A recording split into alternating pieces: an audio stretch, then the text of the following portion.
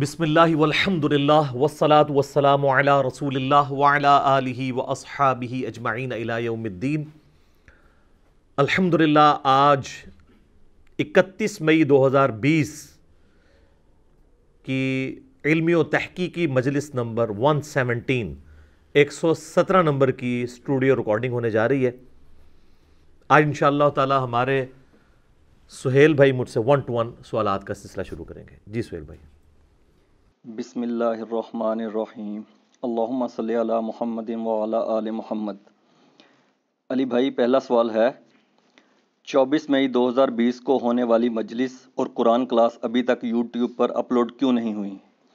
Please جلدی جلدی upload کر دیا کریں، آپ کی ویڈیوز کا شدت سے انتظار رہتا ہے، جزاک اللہ خیرہ۔ جزاکم اللہ خیرہ و احسن الجزا۔ میرے بھائیوں، آپ کو پتہ ہے کہ اس دفعہ بائی چانس جو پچھلی کلاس تھی یعنی 24 مئی 2020 کی، وہ عید الفطر 1441 ہجری کے ایگزیکٹ اس دن آئی، اتوار والے دن عید تھی، تو ظاہر ہے کہ اس لیے پھر پاسبل نہیں تھا۔ ہماری پوری کوشش ہوتی ہے کہ ہم کسی قسم کا ناغہ نہ کریں، لیکن اس کے باوجود اگر کوئی بہت کرٹیکل دن آ جائے کہ جس دن اس کو مینج کرنا مشکل ہو جائے تو پھر ہم اس کو سکپ کر دیتے ہیں۔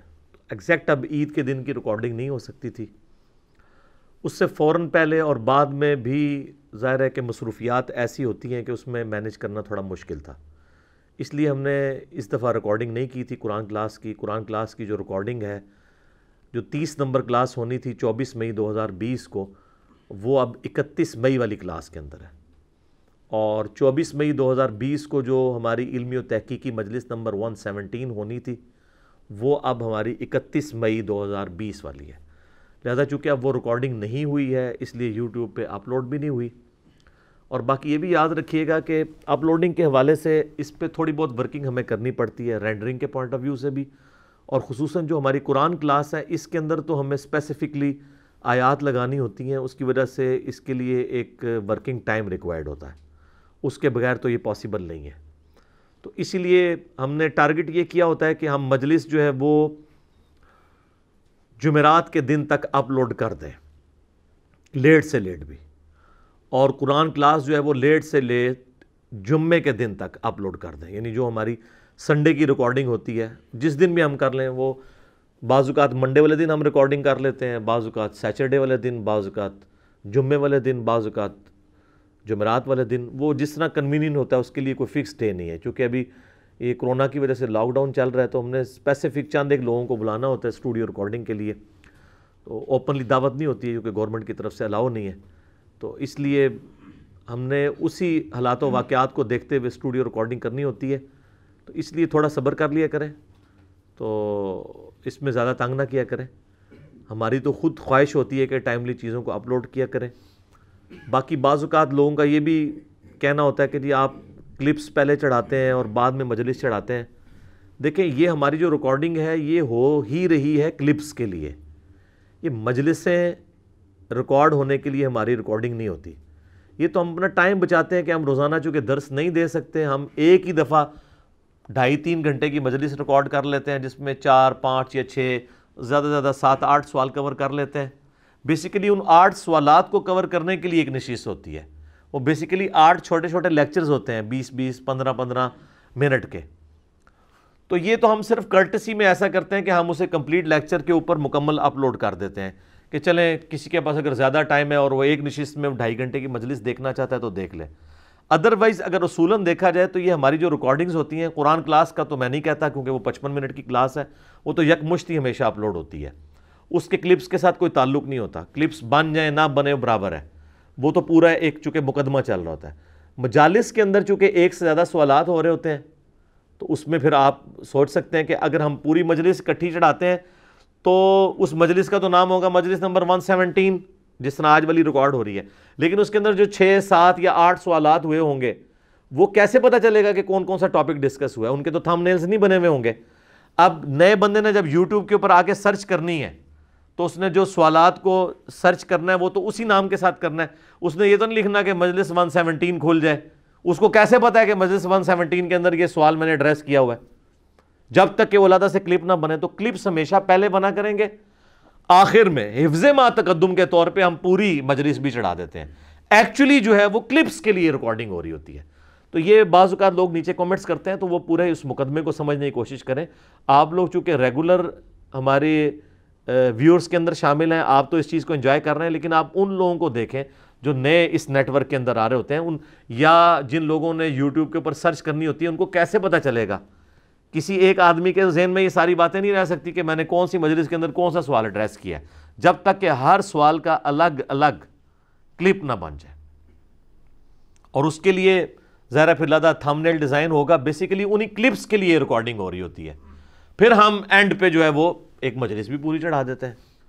ان میں سے بھی بعض کا سوالات ایسے کرٹیکل نہیں ہوتے ہیں کہ جن کو علیحدہ سے کلپس میں لایا جائے تو ہم اس کے کلپس بھی نہیں بناتے, لیکن جو کرٹیکل کوسچنز ہیں, جو کرنٹ افیئرز کے اوپر چل رہے ہوتے ہیں, یا اسی طریقے سے لوگوں کے موسٹ آسکڈ کوسچنز ہوتے ہیں, ان کے اعتبار سے تو ہمیں علیحدہ سے یہ کام کرنا پڑتا ہے. تو یہ تھوڑی سی کلیریفیکیشن تھی جو میں نے اس کے ساتھ ہی دے دی. ٹھیک ہو گئی جی؟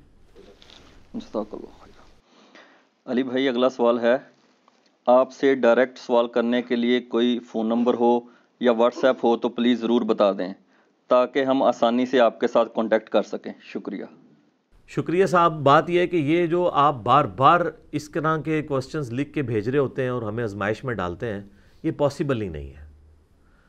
ہماری دعوت کے اعتبار سے جو مصروفیت ہے وہ اتنی کرٹیکل ہے کہ اس مصروفیت کے اندر یہ چیز پاسبل ہی نہیں ہے کہ کوئی ایک شخص لاکھوں لوگوں کے فون سن سکے, ان کے سوالات کے جوابات دے سکے. دنیا میں اس طرح کا کوئی سپرمین موجود نہیں ہے.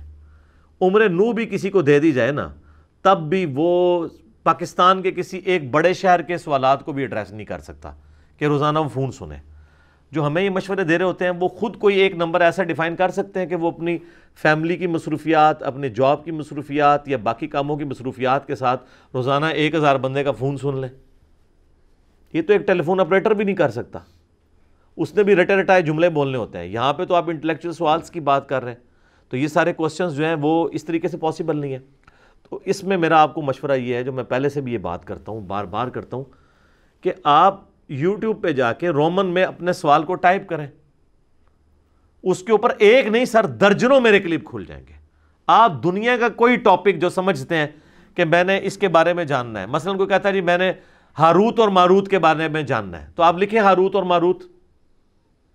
اب رومن میں آپ یہ سپیلنگ بھی نہیں لکھ سکتے.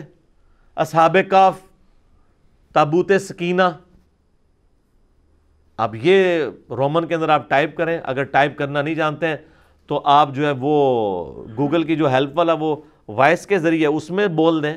اگر آپ کو بولنا بھی نہیں آتا تو کسی چھوٹے بچے سے بات کر لیں کہ وہ بول دے ہاروت ماروت انجینئر محمد علی مرزا.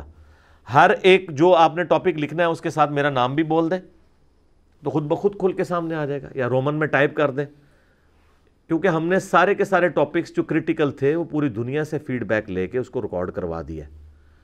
ابھی تو زیادہ تر کرنٹ افیئرز جو ہوتے ہیں نا, ان کے اوپر سوالات چل رہے ہوتے ہیں, اور کئی آپ دیکھ رہے ہیں کہ میں نے سوالات پہلے ریکارڈ کروائے ہیں, وہ دوبارہ سے ہو رہے ہوتے ہیں ذرا ڈیٹیل کے ساتھ. آلموسٹ کوئی کرٹیکل ٹاپک ایسا نہیں بچا میرے علم میں کہ جس کے اوپر بولنا چاہیے تھا, جو لاکھوں لوگوں کا کوسچن تھا اور وہ ایڈریس نہ ہوا ہو. ایک ایک کر کے ہم نے ہر چیز کو ایڈریس کر دیا. وادی جن کے اوپر کلپ بنا دیا, ڈیڈ سی کے اوپر بنا دیا, جادو ٹونے کے اوپر بنا دیا. کوئی ٹاپک نہیں چھوڑا کہ جو لوگ پوچھتے ہوں اس کے اوپر سیر حاصل. اور ایک ایک کلپ نہیں, کئی کلپس, ہر اینگل سے اس کے اوپر گفتگو کی ہے. کوئی یہ کہہ نہیں سکتا کہ جی سر یہ جو ٹاپک تھا اس میں یہ اینگل اتنا امپورٹنٹ اینگل تھا, آپ نے اس کو اینگل کو چھوڑ ہی دیا, اس کو انانٹینڈڈ چھوڑا. تو ایسا ہوتا نہیں ہے, اور اس میں میرا کوئی کمال نہیں ہے. بیسیکلی کمال ہمارے اس سسٹم کا ہے کہ جس میں ہم کسی ایک بندے کے اوپر ڈیپینڈنٹ نہیں ہوتے, بلکہ پوری دنیا سے کوسچنز کو لیتے ہیں. تو لاکھوں لوگوں کے مائنڈز پیچھے ہوتے ہیں جو ہمیں ٹریگر کرتے ہیں کہ سر اس پہ بات کریں. پھر اس کے اوپر ہم ظاہر ہے کہ جو اگر بہت کریٹیکل سوال ہو جس کے ہر اینگل پہ گفتگو کرنی ہو, تو میں پھر ظاہر ہے اس کی تھوڑی پہلے تیاری بھی کر لیتا ہوں. بعض اوقات بہت زیادہ سینسٹیو ایشو ہو اور یہ خطرہ ہو کہ اس میں سے کوئی امپورٹنٹ ٹاپک سکپ ہو جائے گا, تو میں باقاعدہ اس کے سامنے نوٹس بھی بنا کے رکھ لیتا ہوں, کریٹیکل پوائنٹس لکھ لیتا ہوں. نوٹ سے مراد یہ ہے کہ یہ پوائنٹ تو میں نے ضرور ایڈریس کرنا ہے. باقی میں نے بولنا تو فی البدی ہوتا ہے, لیکن پوائنٹ لکھنے کا یہ ہوتا ہے کہ وہ پوائنٹ سکپ نہیں ہوتا. تو اس لیول تک احتیاط کر کے چیزوں کو ریکارڈ کروا رہے ہوتے ہیں. لہٰذا آپ نے کوئی مسئلہ لکھنا ہے, آپ یوٹیوب پہ جا کے لکھیں, اور ساتھ انجینئر محمد علی مرزا لکھ دیں تو انشاءاللہ ہم جو ہے وہ زبان حال سے آپ کے سامنے آ جائیں گے کہ کیا حکم ہے میرے آقا۔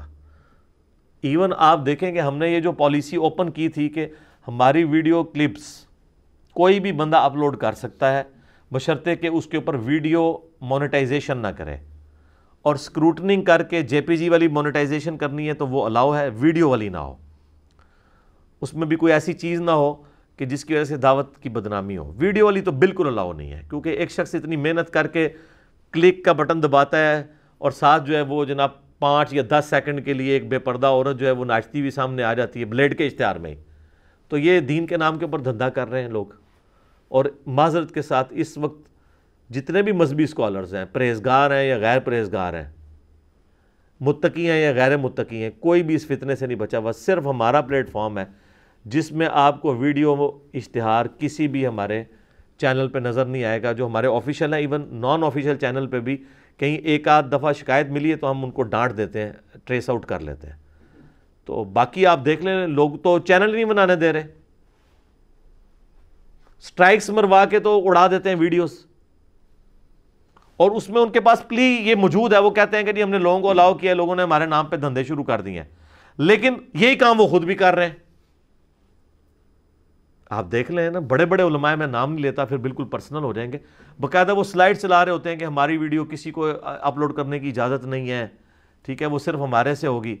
تو اب آپ دیکھ لیں، ان لوگوں نے دنیا کمائی ہے تو ان کو دنیا میں اس تک پیسے کی فارم میں اجر مل رہا ہے، لیکن اگر آپ یہ کہیں کہ آخرت کے پوائنٹ آف ویو سے تو آپ کوئی بھی ٹاپک لکھیں، اگر کسی مولوی کا اول تو کریٹیکل ٹاپکس کے اوپر آپ حیات النبی ٹاپک لکھیں تو جو حیات النبی کے اوپر رونا رو رہے ہیں دیوبندی اور بریلوی، ان کے کلپ نہیں کھلیں گے، میرے زیادہ کھل جائیں گے، اور وہ کھل بھی جائیں تو ان میں کوئی علمی بات ہونی نہیں ہے، صرف انہوں نے بتایا ہوگا کہ ہمارا اور ہمارے بزرگوں کا یہ عقیدہ ہے۔ ہم تو بتائیں گے کہ ان کے بزرگ کیا کام ڈال کے گئے، ان کے بزرگ کیا کام ڈال کے گئے، لیکن قرآن یہ عقیدہ بتا رہا ہے، بخاری یہ بتا رہی ہے، مسلم یہ بتا رہی ہے، ٹھیک ہے۔ اس کی برکت ہے جو ہم نے لوگوں کو اوپن چھوڑا ہوا ہے، ورنہ میں اتنے لوگ اگر بھرتی کروں کہ جو میرے کلپس بنانا شروع کریں، ایک ایک بندے کو میں 30 40 ہزار تنخواہ دوں تو مجھے تو ملینز آف روپیز مہینے کے چاہیے جن کو میں لوگوں کو بھرتی کروں۔ ہم نے ان کو اوپن چھوڑا ہوا ہے، لوگ اپنی مرضی سے دین کے لیے کام کر رہے ہیں، تو انہوں نے پھر آخرت کی اور دین کی کاسٹ کے اوپر یہ کیا ہے کہ انہوں نے دنیا کمانی شروع کر دی ہے۔ اگر یہی علماء لوگوں کو اوپن چھوڑ دیں کہ ہمارے کلپ کوئی بھی اپلوڈ کر سکتا ہے تو آپ دیکھیں ان کا کام کتنا پھیل سکتا ہے، بشرطے کہ اس میں کوئی علمی بات بھی ہو، یہ دوسری شرط ہے۔ خالی اپلوڈ کرنے نہ نہیں کوئی ویکھتا، لوگ کہتے ہیں جناب وہ، اب میرے خلاف کئی لوگوں نے ویڈیوز بنائی ہوتی ہیں جی، وہ اکیلا بیٹھ کے ریکارڈنگ کرتا رہتا ہے، اور جو یہ کہہ رہا ہوتا ہے وہ خود بالکل اکیلا بیٹھا ہوتا ہے، اس کے پاس کیمرہ مین بھی نہیں ہوتا۔ حالانکہ ہماری کبھی بھی کوئی ریکارڈنگ اکیلے بیٹھ کے نہیں ہوئی ہے، ہمارے اندر کمپیٹنسی نہیں ہے کہ ہم اکیلے بیٹھ کے کوئی ریکارڈنگ کر سکیں۔ تو حالانکہ ان کے پاس مسجدیں ہیں، یہ ایون جمعے تو ان کے پاس موجود ہے نا، جمعے والے دن میرے خلاف ریکارڈنگ کرا لیں، لیکن لوگ نہیں بات سنتے، لوگ کہتے ہیں یار کوئی علمی بات کریں۔ میں بھی بعض اوقات کبھی کسی کا کلپ لگا کے بیٹھتا ہوں نا کہ بھئی یار پتہ نہیں کیا کہہ رہا ہے، کوئی ہوتا ہے میری اصلاح ہو جائے، تو مایوسی ہوتی ہے، پھر 5 منٹ سے زیادہ میں سن نہیں سکتا، پھر میں اپنے ہی کلپ لگا کے سننا شروع کر دیتا ہوں کہ چلو مجھے کچھ ریکال ہو جائے گی کوئی علمی باتیں جو اس وقت میں نے اس ٹاپک پہ کی تھی، اس پہ کی تھی۔ تو ان کا یہ نقصان ہو رہا ہے، انہوں نے دنیا کمانے کی خاطر لوگوں کو ریسٹرکٹ کیا ہے، اس کا انہوں نے نقصان یہ کمایا کہ ان کی ویڈیو کوئی اور اپلوڈ کرتا ہی نہیں ہے، خود ان کی کمپیٹنسی نہیں ہے کہ وہ اتنے تھم نیلز بنائیں اور اپلوڈ کریں، پھر وہ جو کچھ بول بھی رہے ہیں وہ بھی ایک سطحی باتیں ہوتی ہیں، گپ شپ کی فارم میں ہوتی ہیں، کوئی قرآن کی آیت حدیث والا تو معاملہ ہوتا ہی نہیں ہے، بس ایک جس طرح حالات حاضرہ کے اوپر تبصرہ کرنے والے مبصرین ہوتے ہیں نا سیاسی، اس طرح آلموسٹ علماء بنے ہوئے ہیں، بڑے بڑے علماء، اور وہ بھی چند ایک ٹاپکس پہ بولتے ہیں، اختلافی موضوعات جو سب کانٹیننٹ کا سب سے بڑا ایشو ہے، اس پہ تو کمپیٹنسی نہیں کسی کی بات کرنے کی۔ ایک بندہ ہے جس نے تھوڑا بہت تھنک آؤٹ آف باکس کیا ہے، ڈاکٹر ذاکر نائک، لیکن انہوں نے بھی صرف کمپیریٹیو ریلیجن میں کیا ہے۔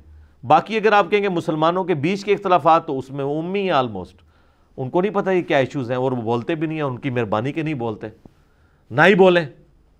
1-2 مسئلے میں بولے ہیں، یزید والے مسئلے میں تو دیکھیں انہوں نے اپنا کتنا مسئلے کو مس ہینڈل کروایا۔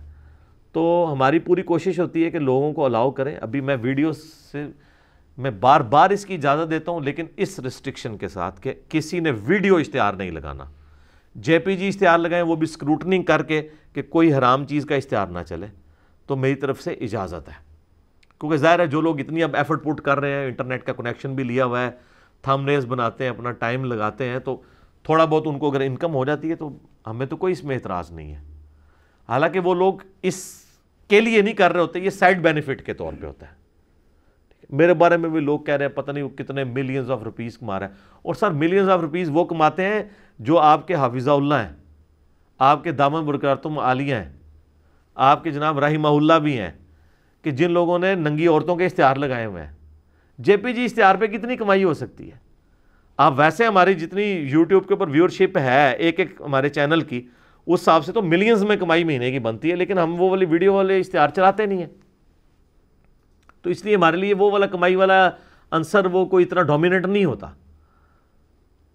اور نہ ہمیں کوئی یہ لالچ ہے کہ ہم نے لوگوں کی کمائی لینی ہے، اس طرح نہیں ہے. ٹھیک ہے جو مرضی اپلوڈ کریں، ہمیں اس سے غرض ہے کہ ہماری بات ایک ایک بندے تک پہنچے.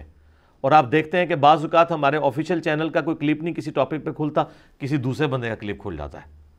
تو وہ ہم نے الاؤ کیا ہوا ہے تو وہ کھل رہا ہے نا. ادروائز اگر ریسٹرکٹ کیا ہوتا تو ایک آفیشیل چینل کے اوپر آپ کتنے ٹاپکس بنا سکتے ہیں. ابھی لوگ حیران ہوتے ہیں جناب کہ ایک ٹاپک چھیڑتے ہیں تو سینکڑوں کلپ اس پہ آ جاتے ہیں. یہ کدھر بیٹھ کے یہ اتنی ریکارڈنگ کراتا رہتا ہے؟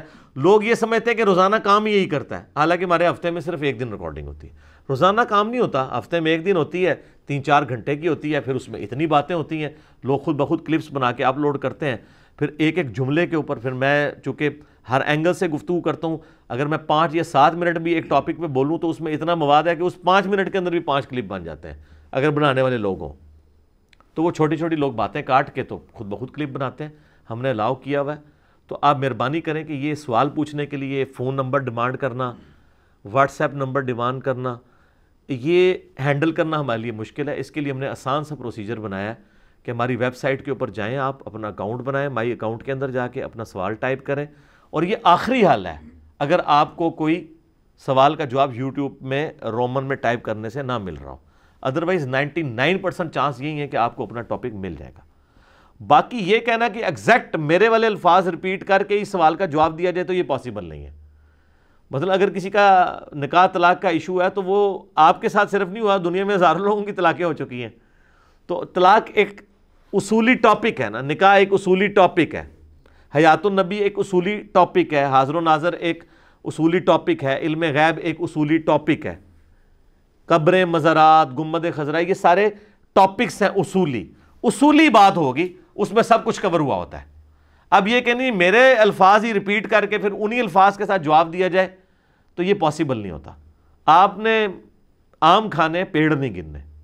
تو اس کے لیے واٹس ایپ نمبر ہم نے کچھ ویب سائٹ پہ دیے ہوئے ہیں، لیکن وہ ایز اے لاسٹ ریزارٹ تھے اور وہ بھی ہم نے کافی عرصہ پہلے ہی اس سے معذرت کر لی ہے. ایون مجھے ای میلز بھی لوگ کر رہے ہوتے ہیں، میں نے آٹو رپلائی کے اوپر لگایا ہوا ہے کہ بھئی یہ ہے. اکیڈمی کا نمبر ضرور ہے، وہ ڈاک منگوانے کے لیے صبح 9 سے لے کے 5 بجے تک کھلا ہوتا ہے، +923215900162. پاکستان سے کریں گے تو 032159000162. صبح 9 سے 5 بجے تک، بعض اوقات بیچ میں بند بھی ہوتا ہے نمازوں کے وقفے کی وجہ سے یا کسی اور مجبوری کی وجہ سے. ظاہر ہے ہر بندے کے ساتھ خوشی غمی بیماری والا معاملہ لگا ہوا ہے. تو یہ کوئی اس طریقے سے کسی موبائل کمپنی کا تو نمبر نہیں ہے کہ جو ہر وقت کھلا ہوگا یا اس کے اتنے امپلائیز ہوں گے کہ ایک نہیں اٹھاتا تو دوسرا اٹھا لے گا، یا بینکوں کے جس طرح وہ ہیلپ لائنز ہوتی ہیں، یہ وہ والا چکر نہیں ہے. لیکن یہ نمبر ہے صرف ڈاک میں ریسرچ پیپرز منگوانے کے لیے، سوالات کرنے کے لیے نہیں ہے. لیکن بعض اوقات وہ کرٹسی میں ہمارے بھائی جو سن رہے ہوتے ہیں وہ انٹرٹین بھی کر لیتے ہیں، بہت کرٹیکل سوال ہو وہ کلپ بھی بھیج دیتے ہیں، حالانکہ یہ ان کی پرائمری رسپانسبلٹی نہیں ہے، یہ وہ خود کرٹسی میں کر رہے ہوتے ہیں. پرائمری رسپانسبلٹی یوٹیوب حافظہ اللہ کی ہے کہ آپ اس میں رومن میں ٹائپ کریں وہ آپ کو کلپ کھول دے گا، یا آپ نے اپنا سوال کو بہت ایسا ہے جو ایک یونیک قسم کا سوال ہے کہ جو آج تک کبھی پوچھا نہیں گیا، ایڈریس نہیں ہوا، بشرطے کہ اس کا دین سے بھی کوئی تعلق ہو. یہ نہیں کہ کوئی مجھے آگے کہے کہ نبی علیہ السلام کی دادی کا کیا نام تھا اور ان کی شادی جو ہے وہ کس سن میں ہوئی تھی. اس کا دین سے کوئی تعلق نہیں ہے، ایک ہسٹوریکل انفارمیشن ہے. یہ لوگ اس طرح کے بھی سوال پوچھ رہے ہوتے ہیں کہ جی نبی علیہ السلام کا پہلا نکاح کس نے پڑھایا تھا. یار جس نے بھی پڑھایا تھا اس سے کوئی فرق نہیں پڑتا. دین میں یہ چیزیں امپورٹنٹ نہیں ہیں. اگر اس طرح کی بایوگرافی امپورٹنٹ ہوتی نا میرے بھائی تو قرآن پاک میں نبی علیہ السلام کی نہ والدہ کا نام ہے نہ والد کا نام ہے. جس شخص کے اوپر پورا دین کھڑا ہوا ہے اس کا بیسک انٹروڈکشن ہی قرآن کے اندر موجود نہیں ہے. جس کے اوپر کتاب نازل ہو رہی ہے قرآن نے اس چیز کو اہم نہیں سمجھا. قرآن نے اس چیز کو اہم سمجھا کہ نبی صلی اللہ علیہ وآلہ وسلم کی شخصیت کو اس زمانے کے کرٹک لوگ جو ہیں وہ ایکسیپٹ کریں کہ یار یہ غیر معمولی شخصیت ہے, اس کو صادق اور امین مانیں, اس کا کریکٹر لوگوں کے سامنے ہو, اس کے بعد اس کی مبارک زبان سے چاہے قرآن نکلے یا حدیث نکلے لوگ اس کو منو فالو کریں. یہ مقصد ہے. پروفٹ دنیا میں اس لیے نہیں آتے کہ لوگوں کو کوئی تاریخ جو ہے وہ بتانا شروع کر دیں گے. ٹھیک ہے, تاریخی واقعات قرآن میں بیان ہوئے ہیں عبرت کے لیے, لیکن قرآن بایوگرافی کے لیے نہیں آیا. نبی علیہ السلام کی والدہ کا نام نہیں, حضرت عیسیٰ علیہ السلام کی والدہ کا نام آیا, چونکہ وہ پورا دین کے ساتھ ایک ریلیٹڈ معاملہ تھا. جیوز اور کرسچنز کا صدیوں سے اختلاف تھا. سیدنا عیسیٰ ابن مریم کی والدہ کے حوالے سے ان کے اوپر وہ تہمت لگاتے تھے, اس کو اللہ نے کلیریفائی کرنے کے لیے, چونکہ وہ دینی مسئلہ تھا, اس کو ایڈریس کیا. ادروائز جو ہے وہ سیدہ مریم کے سوا کسی عورت کا نام قرآن میں نہیں ہے. ہمیشہ آتا ہے نوح کی عورت, لوط کی عورت, فرعون کی عورت. یعنی قرآن اتنے حیا کے ساتھ معاملات کو لے کے چل رہا ہوتا ہے. عزیز مصر کی عورت نام نہیں آیا. تخت بلقیس والا واقعہ تو بلقیس کا لفظ تو مفسرین نے اسرائیلی روایتوں سے ڈیڈکٹ کیا ہے نا, قرآن کے اندر تو بلقیس لفظ نہیں ہے, صرف ایک لکھا کہ ایک عورت ان پہ حکومت کرتی تھی, نام تک نہیں لیا. حیا کا یہ لیول ہے قرآن کا. تو قرآن کی تھیم کو فالو کیا کریں تو آپ کو آئیڈیا ہوگا کہ قرآن کن چیزوں کے اوپر ایمفسائز کرتا ہے. اسی طریقے سے آپ ایگزیکٹ منون اپنے سوال کی بات نہ کیا کریں. آپ یوٹیوب پہ لکھیں یا مائی اکاؤنٹ میں جا کے اکاؤنٹ بنائیں. اور اس دفعہ رمضان شریف کے اندر یہ مجھے بتا رہے ہیں کہ ہم نے سوالات زیرو کے اوپر کر دیے ہیں, اور وہ سوال زیادہ تر وہی آئے ہوں گے جو آلریڈی کلپس ریکارڈڈ ہوں گے. ہمارے بھائیوں نے آپ کے سوال کا جواب نہیں دینا ہوتا, انہوں نے اس کے اگینسٹ میرا کلپ بھیجنا ہوتا ہے کہ جی آپ یہ دیکھ لیں. اور کلپ اتنا ڈیٹیل ہوتا ہے کوئی یہ نہیں کہہ سکتا کہ یار یہ پخ بیچ میں سے رہ گئی تھی. نہیں, لوگ مجھے کہتے ہیں جی آپ بھی غامدی صاحب کی طرح اصولی بات کر دیا کریں. بھئی غامدی صاحب نے تو نہ کوئی آیت پڑھنی ہوتی ہے نہ کوئی حدیث پڑھنی ہوتی ہے, انہوں نے ایک انٹلیکچوئل اصولی بات کر کے جواب دینا ہوتا ہے. لیکن ہم جس ملک کے باشندے ہیں جہاں پہ کروڑوں لوگ ہیں جو ایک ایک بات کے اوپر بال کی کھال اتارتے ہیں, اور صدیوں سے ان کے بابوں نے ان کو غلط پٹیاں پڑھائی ہوئی ہیں, وہ صرف ایک جملے سے تو نہیں مانیں گے. یہ تو ممی ڈیڈی قسم کے برگر فیملی کے جو لوگ ہیں وہ سن لیں گے کہ ہاں جی غامدی صاحب نے یہ کہہ دیا, لیکن جو اصل یہاں کی عوام ہے وہ تو قرآن حدیث دیکھ کے نہیں مانتے ہیں, اصولی بات کو انہوں نے کہاں سے ماننا ہے. تو پھر ہم کیا کرتے ہیں, ہم یہ کہتے ہیں کہ سب سے پہلے ہم سٹارٹ لیتے ہیں تو ہم یہ کہتے ہیں کہ آپ کے بزرگ بابوں نے آپ کو یہ عقیدہ بتایا اور ان کی دلیل یہ تھی, جبکہ ہم آپ کو یہ بتا رہے ہیں اور اس کی دلیل یہ ہے اور یہ اصل دلیل ہے, اور جو آپ کو دلیل دے رہے تھے وہ اس طرح انہوں نے تعریف کر کے بیان کی ہے. دونوں طرف کی پکچر رکھتے ہیں نا تو ایک موٹے دماغ والے بندے کو بات سمجھ آ جاتی ہے, یار بات بالکل صحیح کی ہے, بڑی وزنی بات کی ہے. ان کے لیول پہ اتر کے سمجھاتے ہیں. جب تک آپ اس لیول پہ نہیں اتریں گے تو چینج نہیں آئے گی. تو ہم نے اس حوالے سے ہر چیز ریکارڈ کروا دی ہے, لہٰذا ہمارے بھائیوں کو آپ سوالات کے حوالے سے تنگ نہ کیا کریں. واٹس ایپ نمبر یا میرے ساتھ بات کرنے کی بھی ضد کر رہے ہوتے ہیں, جی بات کرا دیں, جی آپ بات کروا دیں. یار یہ پاسبل نہیں ہے. اور یہ نہ سمجھیے گا کہ جس کو کوئی ریفیوز کر رہا ہے تو آپ ہی صرف ریفیوز ہو رہے ہیں. ہزاروں لوگ یہاں ریفیوز ہو رہے ہوتے ہیں. بڑے سے بڑے سٹیٹس والے کا بھی آتا ہے, اس کو بھی وہی جواب ملتا ہے کہ بھی بات نہیں ہوگی. اس کی وجہ ہے کہ اگر ایک سے بات کر لیں گے دوسرے سے نہیں کریں گے, اللہ کے حضور مجرم شمار ہوں گے. باقی آپ نے اپنی سجیشنز دینی ہیں, ضرور بھیجیں, آپ ای میلز میں بھجوا دیں. ضروری نہیں کہ ہم اس کا جواب دیں, لیکن اس کو ہم انڈر کنسیڈریشن لے کے آتے ہیں. اپنی محبت کا لوگ اظہار کرتے ہیں اور اپنی طرف سے سپورٹ پیش کرنے کی کوشش کرتے ہیں. اسی لیے ہم نے جناب آٹو رپلائی لگایا ہوا ہے کہ تاکہ کوئی یہ شخص نہ کہے کہ مجھے جواب نہیں آیا. میری ای میل پہ جب mirza_95@yahoo.com کے اوپر جب بھی کوئی بندہ ای میل کرتا ہے نا, چاہے اس نے مجھے سلام لکھا یا نہیں لکھا, میری طرف سے اسے آٹومیٹک ود ان سیکنڈز جواب جاتا ہے, السلام علیکم ورحمۃ اللہ, اور اس کے اوپر لکھا ہوتا ہے کہ جی یہ والا کلپ آپ دیکھ لیں. وہ ہم سب کو سجیسٹ کرتے ہیں جو بھی اس وقت کریٹیکل ایشو چل رہا ہوتا ہے. پلس یہ ہماری اکیڈمی کا نمبر ہے, ڈاک کے لیے اس سے رابطہ کر سکتے ہیں, اور باقی آپ یہ کر سکتے ہیں, اپنی ویب سائٹ پہ جائیں, یہ سب کچھ. یہ اس طرح ایک آٹومیٹڈ قسم کا سسٹم چل رہا ہے. باقی ہر بندے کو انٹرٹین کرنا یہ پاسبل نہیں ہے. آپ فون کرنے والے ایک ہے نا, آپ یہ ایکسپیکٹ کر رہے ہیں میں اکیلا ہوں, ادھر آگے بھی اکیلا ہی بیٹھا ہوا ہے.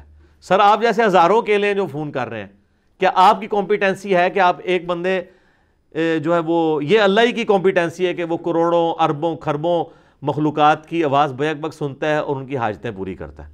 انسان کی تو کمپیٹنسی ہو ہی نہیں سکتی. لہٰذا اس میں ٹائم ضائع کرنے کی بجائے آپ اس کے اوپر ایفرٹ لگائیں کہ آپ یوٹیوب کے اوپر سرچ کریں, ملے گا انشاءاللہ. دنیا جان کا کوئی ٹاپک آپ لکھیں نا, آپ کو کوئی نہ کوئی کلپ ملے گا, اور کوئی ایک کلپ لگا کے دیکھ لیں آپ, آگے خود بخود معاملات آپ کے چلنے شروع ہو جائیں گے, آپ کے 14 طبق روشن ہو جائیں گے. یہ میں تکبر کے طور پہ نہیں کہہ رہا ہوں, میں خود بھی چونکہ بڑا کرٹک ہوں نا شروع سے, یعنی ایک جس کو کہتے ہیں کہ کرٹیکل انالیسس کر کے چھان بین کر کے چیزوں کو لینا. میں دیکھتا ہوں اپنے کلپس خود بھی لگا کے دیکھتا رہتا ہوں کہ یار اب ایک نیا بندہ جب جائے گا اور یہ ٹائپ کرتا ہے, یہ کلپ کھولتا ہے, تو میں آپ کو دعوے سے کہتا ہوں آپ دنیا کا کوئی ٹاپک لکھیں اور اس پہ میرا کوئی سا کلپ آپ دیکھ لیں. آپ یہ حلفیہ نہیں مجھے قرآن پہ کہہ سکتے کہ جی اس میں جتنی باتیں اس نے کی ہیں مجھے پہلے ہی پتہ ہے یا مجھے اس طریقے سے پتہ تھی. اور اگر آپ یہ کہہ رہے ہوں گے تو یقیناً اس سے پہلے میرے ہی کو کلپ دیکھا ہوگا آپ نے. یہ پاسبل ہی نہیں ہے, ہمیں پتہ ہے وہ ایک جگہ نالج ہی نہیں ہے. آپ کوئی ٹاپک بھی اٹھائیں گے تو کسی بریلوی مولوی نے اس پہ بات کی ہوگی تو, اور بریلویت صرف بیان کی ہوگی, یا دیوبندیت کی ہوگی, یا شیعت کی ہوگی, یا وہابیت کی ہوگی, یا اہل حدیثیت کہہ لیں یا سلفیت کہہ لیں. ہر طرف سے نالج اس میں جمع نہیں ہوا ہوگا کیونکہ وہ اس تھنک آؤٹ آف باکس انہوں نے کبھی کیے ہی نہیں ہے. لہٰذا ہم بڑی ڈیٹیل سے جواب میں اس لیے ریکارڈ کرواتا ہوں. آپ دیکھتے ہیں کہ بعض اوقات کچھ کریٹیکل کلپس ہیں, میں سمجھتا ہوں کہ یہ پچھلے 1 سال کے اندر میں نے کچھ کلپس ایسے ریکارڈ کروائے ہیں کہ اس کے بعد مجھے ایک روحانی سکون ملا ہے کہ میں نے ان ٹاپکس کو ایڈریس کر دیا ہے. تخت بلقیس والا واقعہ, وسیلہ اور توسل والا, حضرت ویسے کرنی والا, ٹھیک ہے, یہ ایشوز ہیں. موسیٰ اور خضر کی ملاقات والا, واقعہ معراج والا, یہ آلموسٹ وہ چیزیں تھیں جو مسئلہ نمبر میں ڈیٹیل سے آلریڈی ریکارڈ کروا چکا تھا, لیکن وہ اس وقت ویب کیم کی ریکارڈنگز تھیں, ایچ ڈی نہیں تھی. اب ہم ایچ ڈی ریکارڈنگز کروا رہے ہیں, ایک ایک کر کے ہر ٹاپک کو منطقی انجام تک پہنچا رہے ہیں. مسلم شریف کا مقدمہ ریکارڈ کروا دیا ہے, ٹھیک ہے. اور یہ بھی یاد رکھیے گا, اکثر لوگ یہ بھی کہہ رہے ہوتے ہیں کہ جناب وہ آپ کے حوالے نہیں لگے ہوتے. میرے بھائی جتنے کریٹیکل ٹاپکس ہیں ان کے اوپر حوالوں کے ساتھ ایک آدھ دفعہ ویڈیو اپلوڈ ہو جاتی ہے, بار بار ہر دفعہ وہ حوالہ ڈسپلے کرانا ضروری نہیں ہوتا. لیکن آپ میری کسی ویڈیو میں یہ نہیں کہہ سکتے کہ میں نے کوئی حدیث بیان کی ہے اور میں نے اس کا ریفرنس نہیں بیان کیا. یہ آپ کو کہتے ہیں یہ حوالہ بیان نہیں کیا. وہ حوالہ پتہ کس کو کہہ رہے ہوتے ہیں, میں حدیث کا نمبر بتاؤں. حدیث کا نمبر بتانا کوئی ضروری نہیں ہے. جب میں نے کہہ دیا یہ حدیث بخاری میں ہے, آپ اگر بخاری شریف یوز کرنا جانتے ہیں اور آپ کو اردو ٹائپ کرنی آتی ہے تو اسلام 360 میں یا کسی بھی سافٹ ویئر میں جس پہ آپ کا دل ٹھکتا ہے وہ الفاظ لکھیں, یونیک الفاظ جو اس کے اندر آتے ہیں, کلپ کھل کے آپ کے سامنے وہ پوری حدیث آ جائے گی. اور اگر میں نمبر بتا بھی دوں آپ کے کسی کام کا نہیں. اس کی وجہ یہ ہے کہ جن کو انٹرنیشنل نمبرنگ کا تعارف ہی نہیں ہے وہ نمبر ڈالیں گے بھی تو وہ ڈالیں گے ایسی جگہ کے اوپر جہاں پہ نمبر انٹرنیشنل نہیں ہوگا, یا وہ اپنے گھر والی کو بخاری پرانی اس کے ابا جی نے خرید کے رکھی ہوگی وہ اس پہ کھولے گا, وہ الٹا متنفر ہو جائے گا کہ جی حدیث نکلی نہیں اس نمبر تے. اس نال تے بہتر ہے وہ نمبر نہ دساں, نمبر دس کے تے گاٹے فٹ کرنے لی گل ہے نا. مثلا اب مسلم شریف جو پرانی چل رہی ہے وہ انٹرنیشنل نمبرنگ کے اوپر نہیں ہے, اور میں بولتا ہوں جی 240 نمبر حدیث ہے مسلم شریف کی, علی سے محبت نہیں رکھے گا مگر مؤمن, علی سے بغض نہیں رکھے گا مگر منافق. وہ علامہ وحید الزمان کی آپ پرانی والی اگر اٹھائیں مسلم شریف جس کا ہم نے پی ڈی ایف رکھا ہے وہ تو انٹرنیشنل ہے, جو پرانی ہاتھ کی لکھی ہوئی کاتب کی لکھی ہے اس پہ 240 پہ آپ کو حدیث نہیں ملے گی, الٹا وہ گاٹے فٹ ہو جائے گا نمبر. اس کی جگہ اگر میں صرف کہتا ہوں نا مسلم شریف میں کتاب الایمان میں ہے تو آپ یہ نہیں کہہ سکتے کہ یہ نہیں موجود. لیکن نمبر بتانے سے اگر آپ کے پاس وہ نمبر نہ ہوا انٹرنیشنل تو آپ وثوق سے کہیں گے کہ نہیں ہے, کیونکہ اس طرف تو آپ نے جانا ہی نہیں ہے کہ کوئی نمبرنگ میں کوئی اسٹینڈرائز ہوتی ہے. نمبرنگ میں اس لیول کی اگر کسی کو سینس ہے نا تو اس کو سر میرے نمبر بتانے کی بھی ضرورت نہیں, وہ حدیث بھی خود ڈھونڈ لے گا الفاظ کے ساتھ جس کا یہ لیول ہے. اچھا جی وہ کہتے ہیں جی وہ یہ سنن نسائی کی آپ الکبرا کی حدیث بیان کی تھی, اس کا نمبر نہیں بیان کیا. انہوں کو اللہ دے بندے وہ سنن نسائی الکبرا جڑی ہے نا تواڈے بزرگان دین نے ویکھی بھی نہیں ہوئی, اردو ترجمہ تو ہونا بڑی دور دی گل ہے. میں نمبر 10 بھی دیواں تو تواڈے بزرگان دین نو بھی نہیں پتا اس کتاب دا, ٹھیک ہے جی. 11,000 تو زیادہ وہ حدیثاں نے, کتوں لبو گے تسی؟ تو ہم کوشش کرتے ہیں کہ آپ کو الفاظ بتا دیں, آپ نے اگر سرچ کرنی ہے تو کر لیں. میجورٹی چیزیں کتب ستہ اور مشکات کے اندر موجود ہوتی ہیں, وہ آپ سرچ کریں ان الفاظ کے ساتھ مل جائے گی. لہٰذا ہمارے بھائیوں کو سوالات کے حوالے سے آپ تنگ نہ کیا کریں. ہمیں بار بار شکایتیں ملتی ہیں کہ لوگ تنگ کرتے ہیں جی فون پہ بات کروا دیں جی, سوال کرنا ہے جی, ہم نے ڈائریکٹ کرنا ہے جی. اور کئی لوگ تو کمنٹس کر کے نیچے سوالات لکھ رہے ہوتے ہیں, وہ اس سمجھتے ہیں نیچے سوال لکھیں گے تو جواب آ جائے گا. نہیں, یہ جو آپ اتنی لمبی ٹائپنگ نیچے کرتے ہیں نا, یہ یوٹیوب کی سرچ میں جا کے کر لیا کریں, وہاں آپ کو درجنوں کلپس مل جائیں گے. اور یہ یاد رکھیے گا کہ علم حاصل کرنے کا کوئی شارٹ کٹ موجود نہیں ہے. آپ یہ نہیں کہہ سکتے کہ میرا کوئی سوال ہے تو میں ابھی جملہ بولوں ایگزیکٹ مجھے اس طرح جواب مل جائے. اس طرح تو جواب آپ قرآن پاک میں اگر آپ کو کہوں کہ جی قرآن پاک میں یہ لکھا ہوا ہے تو ظاہر ہے جب تک آپ کے قرآن کی ایکسپرٹیز نہیں ہوں گی آپ ایگزیکٹ اس آیت تک نہیں پہنچ سکتے. پھر ایک ٹاپک کے اوپر کئی آیات ہوں گی تو اس لیے ہم ایک ڈیٹیل کلپ ریکارڈ کراتے ہیں جس میں ہم بتاتے ہیں کہ ہاں قرآن فلاں جگہ پہ یہ کہتا ہے, اس ٹاپک پہ فلاں جگہ پہ یہ کہتا ہے, اس کے اگینسٹ حدیث میں یوں آیا ہے اور فلاں حدیث کی کتاب میں یوں آیا ہے اور آپٹیمل سولوشن یہ ہے. تو یہ جو ساری چیزیں ایک جگہ جمع ہے نا وہ کلپ میں ہو سکتی ہیں یا لیکچر کے اندر ہو سکتی ہیں. تو اس لیے آپ نے کلپس ہی دیکھنے ہوں گے, سوالات کرنے سے آپ کا مسئلہ حل نہیں ہونا. اور فتوے وغیرہ تو ہماری چونکہ اکیڈمی میں نہیں دیے جاتے, خصوصاً نکاح طلاق کے مسئلے لوگ پوچھ رہے ہوتے ہیں کہ ہمیں کوئی فتویٰ لکھ دیں, اس طرح کے بھی سوالات آتے ہیں, وہ آپ علماء سے جا کے فتوے لیں. ہم اصولی ہمارے نکاح طلاق خلا یہ لکھیں تو یوٹیوب پہ کئی کلپ کھل جائیں گے, اصولی باتیں آپ کو پتہ چل جائیں گی. اسپیسیفک باتیں اس لیے نہیں بتاتے, یہ جوڈیشری کے کیس ہوتے ہیں, عدالت کے کیس ہیں, یہ دونوں طرف کی رائے سن کے کوئی ڈیسیژن کرنا ہوتا ہے. یہ اس طرح نہیں ہے کہ آپ مجھے پوچھیں کہ فجر کے فرض کتنے ہیں تو میں فوراً بتا دوں گا 2, یہ تو میں بتا دوں گا. لیکن اگر آپ مجھ سے صلاۃ و تسبیح کا طریقہ پوچھیں گے تو میں 2 کہہ کے ختم تو نہیں کر سکتا. پہلے آپ کو میں اس کے کلمات بتاؤں گا, پھر یہ بتاؤں گا جی 15 دفعہ کدھر پڑھنے ہیں, 10 دفعہ کدھر, 4 بار ریپیٹ کروں گا تو آپ کو پتہ چلے گا نا.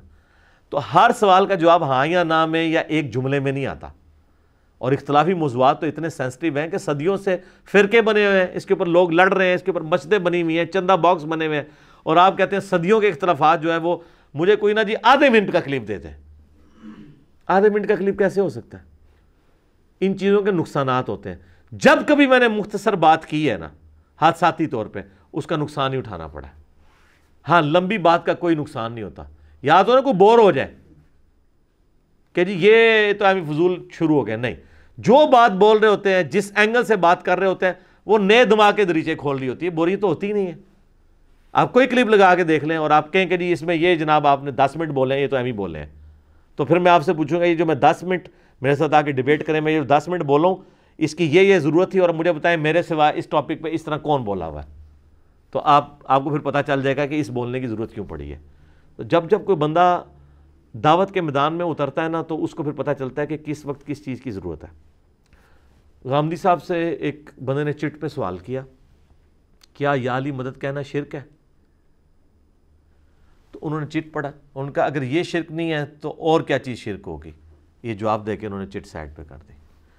اس طرح کا جواب لینے سے یا علی مدد کہنے والوں نے یا علی مدد چھوڑنا کوئی نہیں, مزید پکے ضرور ہو جائیں گے وہ, اور وہ ساتھ یہ بھی کہیں گے جی غامدی تو وہابی ہے. لیکن سر جب ہم سے یہ سوال ہو رہا ہوتا ہے تو پھر ہم صحیح مولا علی کے شیعہ بنتے ہوئے ان کو توہین سمجھاتے ہیں, اور جو ان کو کہانیاں کرائی ہیں نا, ایک ایک کہانی پکڑ کے نا ایک ایک کی انجینئرنگ کرتا ہے. یہی تو وجہ ہے, مجھے بتائیں سارے مولوی اپنی اپنی مسجدوں میں ایک ہی بندے کے اوپر کیوں کلپ بنا رہے ہیں, اور پھر وہ کہتے ہیں اس کو تو جانتا کوئی نہیں, اس کی تو کوئی اوقات نہیں ہے, اس کی کوئی مسجد نہیں ہے, اس کو تو کوئی مسجد میں گھسنے بھی نہ دے, اس کو تو کوئی امام مسجد بھی نہ رکھے. تو مجھے بتائیں پوری دنیا ایک بندے کے پیچھے کیوں لگی ہوئی ہے؟ اس نے آخر کیا کر دیا ہے دنیا کے اندر, ایسی کون سی چینج آ گئی ہے کہ کوئی فرقے کا مولوی اٹھتا ہے تو میرے اوپر کلپ, بلکہ انہوں نے میری دشمنی میں آپس میں کلپ بنانے چھوڑ دیے. آپس میں انہوں نے اتحاد کر لیا ہے وہ, اور وہ اتحاد انہوں نے یہ کیا کہ ٹھیک ہے آپ کا بھی ٹھیہ چلتا رہے, ہمارا ٹھیہ بھی چلتا رہے, ٹھیک ہے نا. بلکہ لوگ تو یہ بات کر رہے ہیں, وہ کہتے ہیں جی دیکھیں جی دنیا بڑے سکون سے گزر رہی تھی, صدیوں سے لوگ اپنے اپنے علماء سے مسئلے پوچھتے تھے, بریلویوں کے پاس جاتے تھے. یہ وہ لوگ کہہ رہے ہیں جو ایک دوسرے کو مسلمان نہیں سمجھتے ہیں. آج وہ کہتے ہیں نہیں وہ زمانہ بڑا اچھا تھا, بریلویوں سے پوچھتے تھے, دیوبندیوں سے پوچھتے تھے, اہل حدیث اب جو ہے وہ لوگ کہتے ہیں کدھر لکھا ہوا ہے. اس چیز کو کہہ رہے ہیں کہ دنیا بدل گئی ہے اور دنیا خراب ہو گئی ہے, اس سے اچھی دنیا کیا ہے؟ آج مجھے بتائیں, آج نبی علیہ السلام دنیا میں تشریف لے آئیں, صحابہ کرام اہل بیت آ جائیں, اور ان کو یہ پتہ چلے کہ یار یہ دنیا میں پلیٹ فارم ہے جہاں پہ یہ بات ہوتی ہے کہ بتاؤ اللہ نے کیا فرمایا, رسول اللہ نے کیا فرمایا. ان مولویوں کی تو کتے کی اوقات نہیں ہوگی ان کے سامنے. وہ کہیں گے یار تم کون سا دین پیش کر رہے ہو, ہم تو حضور کی صحبت یافتہ تھے, ہم آپس میں اس مسئلے میں جھگڑتے تھے کہ کیا نبی علیہ السلام کی کوئی حدیث پتہ ہے آپ کو, کتنے صحابہ کے مشورے ہوتے تھے. آج یہ پیٹرن آپ کو کہاں نظر آ رہا ہے؟ اسی پلیٹ فارم سے. باقی تو سارے بزرگوں کی باتیں ہیں, یہ فتوے بھی جتنے لکھ رہے ہیں نا وہ بزرگوں کی کتابوں سے لکھتے ہیں، جس کی میں نے آپ کو بہت بڑی مثال دی ہے کہ تقی عثمانی صاحب نے کہیں اپنی جوانی میں پڑھی ہوگی یہ حدیث کہ عبداللہ بن عمر جو ہیں وہ انہوں نے کہا عبداللہ بن عمر جو ہیں وہ چھوٹے بچوں کے گلے میں تختی لٹکا دیتے تھے، وہ اعوذ بکلمات اللہ التامہ. تو میں نے انہوں نے 3-4 چینلز پہ بیان کیا، تو میں نے کہا وہ عبداللہ بن عمر نہیں، عبداللہ بن عمر ہیں. وہ جو اردو میں آپ عمرو لکھتے ہیں اس کو زبر سے پڑھا جاتا ہے عبداللہ بن. اور ایک تو انہوں نے چینل کے اوپر کہا کہ حضرت عمر کے بیٹے عبداللہ بن عمر، حالانکہ وہ عمر بن عاص کے بیٹے ہیں، عبداللہ بن عمر بن عاص. اور وہ حدیث ان کی بنیادی کتاب مشکات کے اندر موجود ہے جو ان کے مدرسوں میں پڑھائی جاتی ہے. ابو داؤد کے اندر تو موجود ہے، یہ مشکات کے اندر موجود ہے. اور وہ روایت بھی ضعیف ہے، اس میں محمد بن اسحاق بن یسار مدلس ان سے روایت کر رہے ہیں، اور ان کے نزدیک تو محمد بن اسحاق جو ہے وہ حدیث میں ضعیف راوی ہے، پھر بھی بیان کر رہے ہیں. وہ جو انہوں نے پچھلے دنوں خواب بیان کیا تھا کرونا میں یہ ہوا ہے تو یہ ہوا ہے، پھر کبھی کہتے ہیں جی 12 مئی کو چلا جائے گا. سر 12 مئی ٹر گئی، 29 مئی آ گئی جے کتنے ہے کرونا، ہوتے تو ہوتے ہی ہے، یہ 31 دسمبر تک بھی جانا نظر نہیں آ رہا.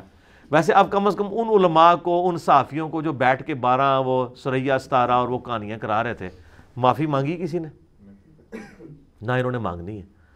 تو ان کو بھی پتہ ہے کہ دنیا میں اب تبدیلی آ چکی ہے، اور یہ انشاءاللہ آپ پہ اس سے برا وقت آئے گا. ہر عروج کو زوال ہوتا ہے. تھوڑا تو آپ نے کہانیاں نہیں نہ کرائیں، اب آپ کو لرن کرنا پڑے گا. اچھا لوگ کہتے ہیں یار علی بھائی کی وجہ سے اب علماء نے بھی کتابیں پڑھنی شروع کر دی. وہ سر پڑھ لیں، کتابیں پڑھ کے انہوں نے جو کچھ بیان کرنا ہے وہ تو قرآن حدیث میں لکھا نہیں ہوا، فائدہ تو انہوں نے پھر بھی کوئی نہیں ہونا. اور اگر وہ وہی کچھ بیان کرتے ہیں جو قرآن و حدیث میں لکھا ہوا ہے تو سر ہم اپنا پلیٹ فارم بند کر دیں گے، ہم تو خوش ہو جائیں کہ چلو یار ہمارا کام انہوں نے سنبھال لیا ہے کہ یہ دیکھیں فلانے مفتی صاحب جو ہے نا وہ کہہ رہے ہیں بخاری میں اس حدیث نمبر پہ یہ لکھا ہوا ہے. پھر تو اسی تو ریٹائرمنٹ لے لواں گے، سانوں اور کے چاہیے. اور آپ یہ کہہ رہے ہیں پڑھنا شروع کریں گے، انہوں نے پڑھ کے بھی کیا کرنا ہے؟ وہی کچھ نکالنا ہے جو پرانے پڑھ کے گئے ہوئے ہیں. اور وہ کہتے ہیں یہ چیپٹر آپ بہار شریعت کا آپ نماز والا چیپٹر کھول کے پڑھیں، نماز والے چیپٹر کے شروع میں انہوں نے کچھ حدیثیں لکھی ہیں، نماز کے اوپر حدیثیں لکھ رہے ہیں اور فضائل پہ لکھ رہے ہیں، نماز کے طریقے پہ نہیں جو اس کا ایسن تھا. ٹھیک ہے، یہ اسی طریقے سے ہے کہ آپ نے عید کے کپڑے سلوانے ہیں تو آپ اس کے اوپر فضیلت بیان کریں کہ جی وہ نئے کپڑے سلوانا جو ہے وہ عید والے دن سنت ہے، یہ وہ ہے. کپڑا خریدے ہی کوئی نہ، درزی کو دیں ہی کوئی نہ، تو ننگے ہی پھرتے رہے. اصل مقصد تو یہ تھا.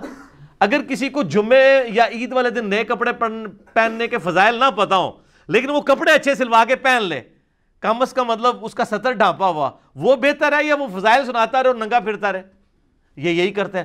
اس میں بہار شریعت میں انہوں نے لکھا ہے کہ رہا نماز کا طریقہ تو ہمارے بزرگوں نے بہت پہلے ہی انورٹڈ کامہ میں کام پا دیتا سی.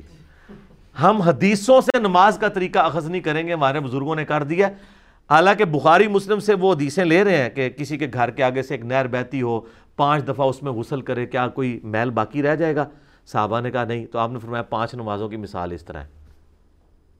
یہ بخاری مسلم سے حدیث لے رہے ہیں بہار شریعت کے اندر. یار آگے یہ بھی تو بتاؤ نا نماز پڑھنی کس طرح ہے. وہ بخاری مسلم سے نہیں لیا، وہ انہوں نے نوٹ لکھ دیا ادھر کہ جی رہا نماز کا طریقہ تو یہ ہمارا کام نہیں ہے. تو یہ بھی کام آپ چھوڑ دیں جو کر رہے تھے آپ. اس کام کرنے سے کسی کو اگر یہ پتا چل جائے کہ 5 وقت نماز پڑھنے سے یہ ثواب ملتا ہے، اس سے کیا اس کو نماز کا طریقہ آ جائے گا؟ نہیں آئے گا جب تک نماز کا طریقہ. تو وہ انہوں نے نماز کے طریقے کے اوپر کوئی حدیث بھی نہیں لی ہے. تو انہوں نے زیادہ زیادہ بہار شریعت ہی کھول کے پڑھنی ہے، پڑھ لیں، اس میں سے پھر نماز کا طریقہ نہیں نکلنا. اور اگر یہ بخاری مسلم یا قرآن کو پڑھنا شروع کریں گے تو ان کے پلے کوئی شے نہیں ہے. اس لیے آپ دیکھ رہے ہیں جب ہم لوگوں کو کہتے تھے نا کہ قرآن حدیث ڈائریکٹ نہ پڑھو گمراہ ہو جاؤ گے، یہ ان کا سلوگن ہے، لوگ کہتے تھے یار یہ کس طرح ہو سکتا ہے. تو اب آپ دیکھ لیں، کبھی وہ کہتے ہیں جناب کہ جی فلاں کا یہ کام نہیں، وہ یہ کرے، فلاں یہ کرے. آج تک کسی اہل حدیث نے کہا ہے کہ ڈاکٹر ذاکر نائک کا یہ کام نہیں ہے کہ وہ دین کے اوپر بات کرے؟ نہیں، وہ ان کے فرقے کو سپورٹ کر رہا ہے، چاہے وہ عربی کی جو قرآن کی عربی بھی غلط پڑھتا ہو، سپورٹ کر رہا ہے. ہاں اگر ان کے خلاف بات کرے گا وہ کہیں گے اس کا کام نہیں ہے. تو یہ تو نہیں کر رہا. ایون آپ دیوبندیوں کو بھی دیکھیں، دیوبندیوں میں جو ماڈریٹ لوگ ہیں وہ ڈاکٹر ذاکر نائک کو سپورٹ کر رہے ہیں. اس کو تو نہیں کہہ رہے تو ڈاکٹر ہے جا کے ٹیکے لگا. ٹھیک ہے، میری باری جب آتی ہے کہتے ہیں نہیں جی انجینئر کا یہ کام نہیں ہے. ان کو پتہ ہے انجینئر نہیں تو میں ہمارے ساتھ کام ڈالا ہے. ڈاکٹر ذاکر نائک سے ان کو کیا فرق پڑتا ہے؟ ڈاکٹر ذاکر نائک کی وجہ سے ان کو کوئی فرق نہیں پڑنا. اکا دکا بندے کو امپریس ہو کے کوئی پڑھے لکھے جن کو بہت زیادہ کوئی کرسچینٹی یا ہندوازم کے اوپر کوئی تحقیق کا شوق ہو تو وہ ہو سکتا ہے اس شوق میں دیوبندی رہتے ہوئے ڈاکٹر ذاکر نائک کو پسند کریں، لیکن ہماری وجہ سے تو ان کی مسجدیں اجڑ گئیں، ان کے چندہ بکس اجڑ گئے، پلے کوئی ابھی تو کئی مولوی ہیں وہ کہتے ہیں جو ہمیں تو خسارے ہو رہے ہیں انجینئر صاحب کی وجہ سے. ہم کہتے ہیں یار ہم نے تو کبھی چندہ لیے ہی نہیں ہے. وہ کہتے ہیں نہیں لوگ ہم سے متنفر ہو گئے تو چندہ دینا چھوڑ گئے. اچھا پھر کہتے ہیں جی وہ انجینئر صاحب جو ہے نا اب ہم نے الحمدللہ ان کا تعاقب کیا، اب لوگ تیزی سے ان کو چھوڑ کے جا رہے ہیں. بڑی اچھی بات ہے، چھوڑ کے جا رہے ہیں تو آپ نے پٹ سے اپنے کو ڈالا ہوا ہے، روزانہ کوئی نہ کوئی کلپ بنا رہے ہو، پریشانی لگی ہوئی ہے آپ کو. پھر جو اس بندے کو لوگ چھوڑ کے جا رہے ہیں اس کی بجائے آپ ہزاروں لوگ لے آؤ جو قرآن پہ حلف دیں گورے کے سامنے، تمہارے سامنے نہیں، جوڈیشری میں پروف کریں کہ ہاں جی ہم اتنے سالوں سے سن رہے تھے اب ہم نے چھوڑ دیا ہے. لیکن وہ آگے پھر دلیل کے اوپر بات کریں، دلیل نہیں ہوتی کہیں بھی. اچھا اب آپ نے دیکھا آج کل وہ اگلے دن ایک بھائی نا میرے پاس لے آئے، یہ دیکھیں جی آپ کی وجہ سے یہ کیا پوسٹیں بن رہی ہیں. میں نے کہا جی کیا ہے؟ وہ کہتے ہیں دیکھیں جی یہ لکھا ہوا ہے بریلوی کلمہ چشتی رسول اللہ، دیوبندی کلمہ اشرف علی تھانوی رسول اللہ، اور نیچے لکھا ہوا قادیانی کلمہ غلام احمد قادیانی رسول اللہ. میں نے کہا یہ پوسٹ غلط ہے، غلام احمد قادیانی رسول اللہ تو کلمہ ہے ہی نہیں ہے. ہاں چشتی رسول اللہ اور اشرف علی رسول اللہ ہے. اگر کوئی کہتا ہے نا غلام احمد قادیانی رسول اللہ کہیں کلمہ لکھا ہوا ہے غلام احمد قادیانی دجال کی کتاب میں یا ان کے کسی فالوور جن کو وہ آن کرتے ہیں ان کی کتاب میں تو لے کے ہیں. میں نے کہا یہ پوسٹ غلط بنی ہوئی ہے. قادیانی کلمہ جو ہے نا وہ آگے لکھا ہونا چاہیے محمد رسول اللہ اور ساتھ لکھا ہونا چاہیے کہ غلام احمد قادیانی دجال کو امتی نبی مانا ہوا ہے. یہ جرت تو اس نے بھی نہیں کی ہے کہ وہ اپنے نام کا کلمہ پڑھوائے. کہتا ہے جی آپ کی وجہ سے ہو رہا ہے. میں نے کہا میری وجہ سے کیوں ہو رہا ہے؟ کہتا ہے دیکھیں نا اب انہوں نے مسلمانوں کے فرقوں کو لا کے قادیانیوں کے ساتھ کھڑا کر دیا. تو میں نے کہا یار میں نے تو نہیں ان کو کہا تھا کہ چشتی رسول اللہ یا اشرف رسول اللہ پڑھائیں. یہ بڑا آسان سا طریقہ ہے، مجھے فیل کر دیں. یہ سارے مولوی جس طرح یہ رویت ہلال کے مسئلے میں کٹھے ہوتے ہیں نا، کٹھے ہوں اور وہاں کہہ دیں کہ ہم اشرف رسول اللہ کو کفر سمجھتے ہیں، ان کے دفاع کرنے والوں کو کافر سمجھتے ہیں، چھاپنے والوں کو کافر سمجھتے ہیں، ہم اعلان برات کرتے ہیں. انجینئر تم اپنی ویڈیو ڈیلیٹ کر دو. میں جناب صبح نہیں ہوگا میں رات کو ہی ڈیلیٹ کر دوں گا اور اس کی جگہ آپ کی وہ والی جو ویڈیو ہے نا جس میں آپ یہ کہہ رہے ہوں گے وہ چڑھا دوں گا. تو اس کے بعد کیا ہوگا؟ ان کی عوام کہے گی تو انجینئر صاحب کا تو یہی تو مقدمہ تھا. جیسے اکرمہ ابن ابی جہل جو ہے وہ جب سنن نسائی میں آتا ہے کہ وہ سمندری طوفان میں پہنچا مکے سے بھاگ کے فتح مکہ کے موقع کے اوپر، وہاں جب وہ بھنور میں کشتی پھنس گئی تو سارے اللہ کو پکارتے تھے. اکرمہ نے کہا یار یہی بات تو نبی اسلام کرتے تھے تو تم ادھر بتوں کو کیوں نہیں پکارتے ہو؟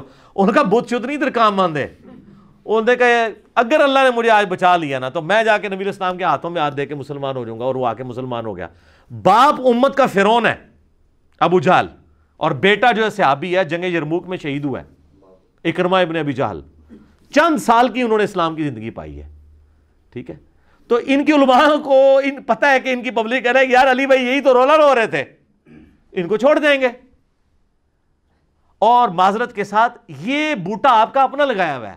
حسام الارمین میں احمد بریلوی صاحب نے رشید احمد گنگوئی اشرف علی تھانوی کو لکھا ہے قادیانیوں کا دم چھلا. تو وہ تو قادیانی کہہ کے گئے ہیں دیوبندیوں کو احمد بریلوی صاحب. تو وہ اعلیٰ حضرت نے میری ویڈیوز دیکھی ہوئی تھی. حسام الارمین تو 1905 میں لکھی ہوئی ہے، اس میں جا کے دیکھیں اگر انہوں نے دیوبندیوں کو قادیانیوں کے ساتھ نہ ریلیٹ کیا ہو تو مجھے پکڑیں. یہ کام تو ہم نے بھی نہیں کیا کہ ہم کہیں کہ دیوبندی قادیانی ہے. ہم یہ کہتے ہیں کہ قادیانیوں نے جو ڈاکہ مارا اسی قسم کا ڈاکہ ان سے بھی ہوا. ہم یہ کہتے ہیں، ہم یہ نہیں کہتے کہ ان کے فالوور ہیں. سر یہ دنیا بدل چکی ہے انشاءاللہ تعالی. مجھے تو یعنی the damage has been done، اس میں کوئی شک نہیں ہے. اب کوئی ایسی چیز نہیں ہے جو بتانی رہ گئی ہے کہ جس کی وجہ سے کوئی آپ کہیں کہ جی یہ بڑا ایک کریٹیکل نقطہ تھا جی اس تے انجینئر صاحب نہ اپنی زندگی بول جان نہ کیڑی شاید جسے بولنا رہ گیا. باقی رہ گئی کئی ایسی باتیں جو اس قابل نہیں ہے کہ ان کے اوپر بات کی جائے. ان پرسنالٹیز کا یا ان کے عقائد و نظریات کی اتنی ورتھ نہیں ہے.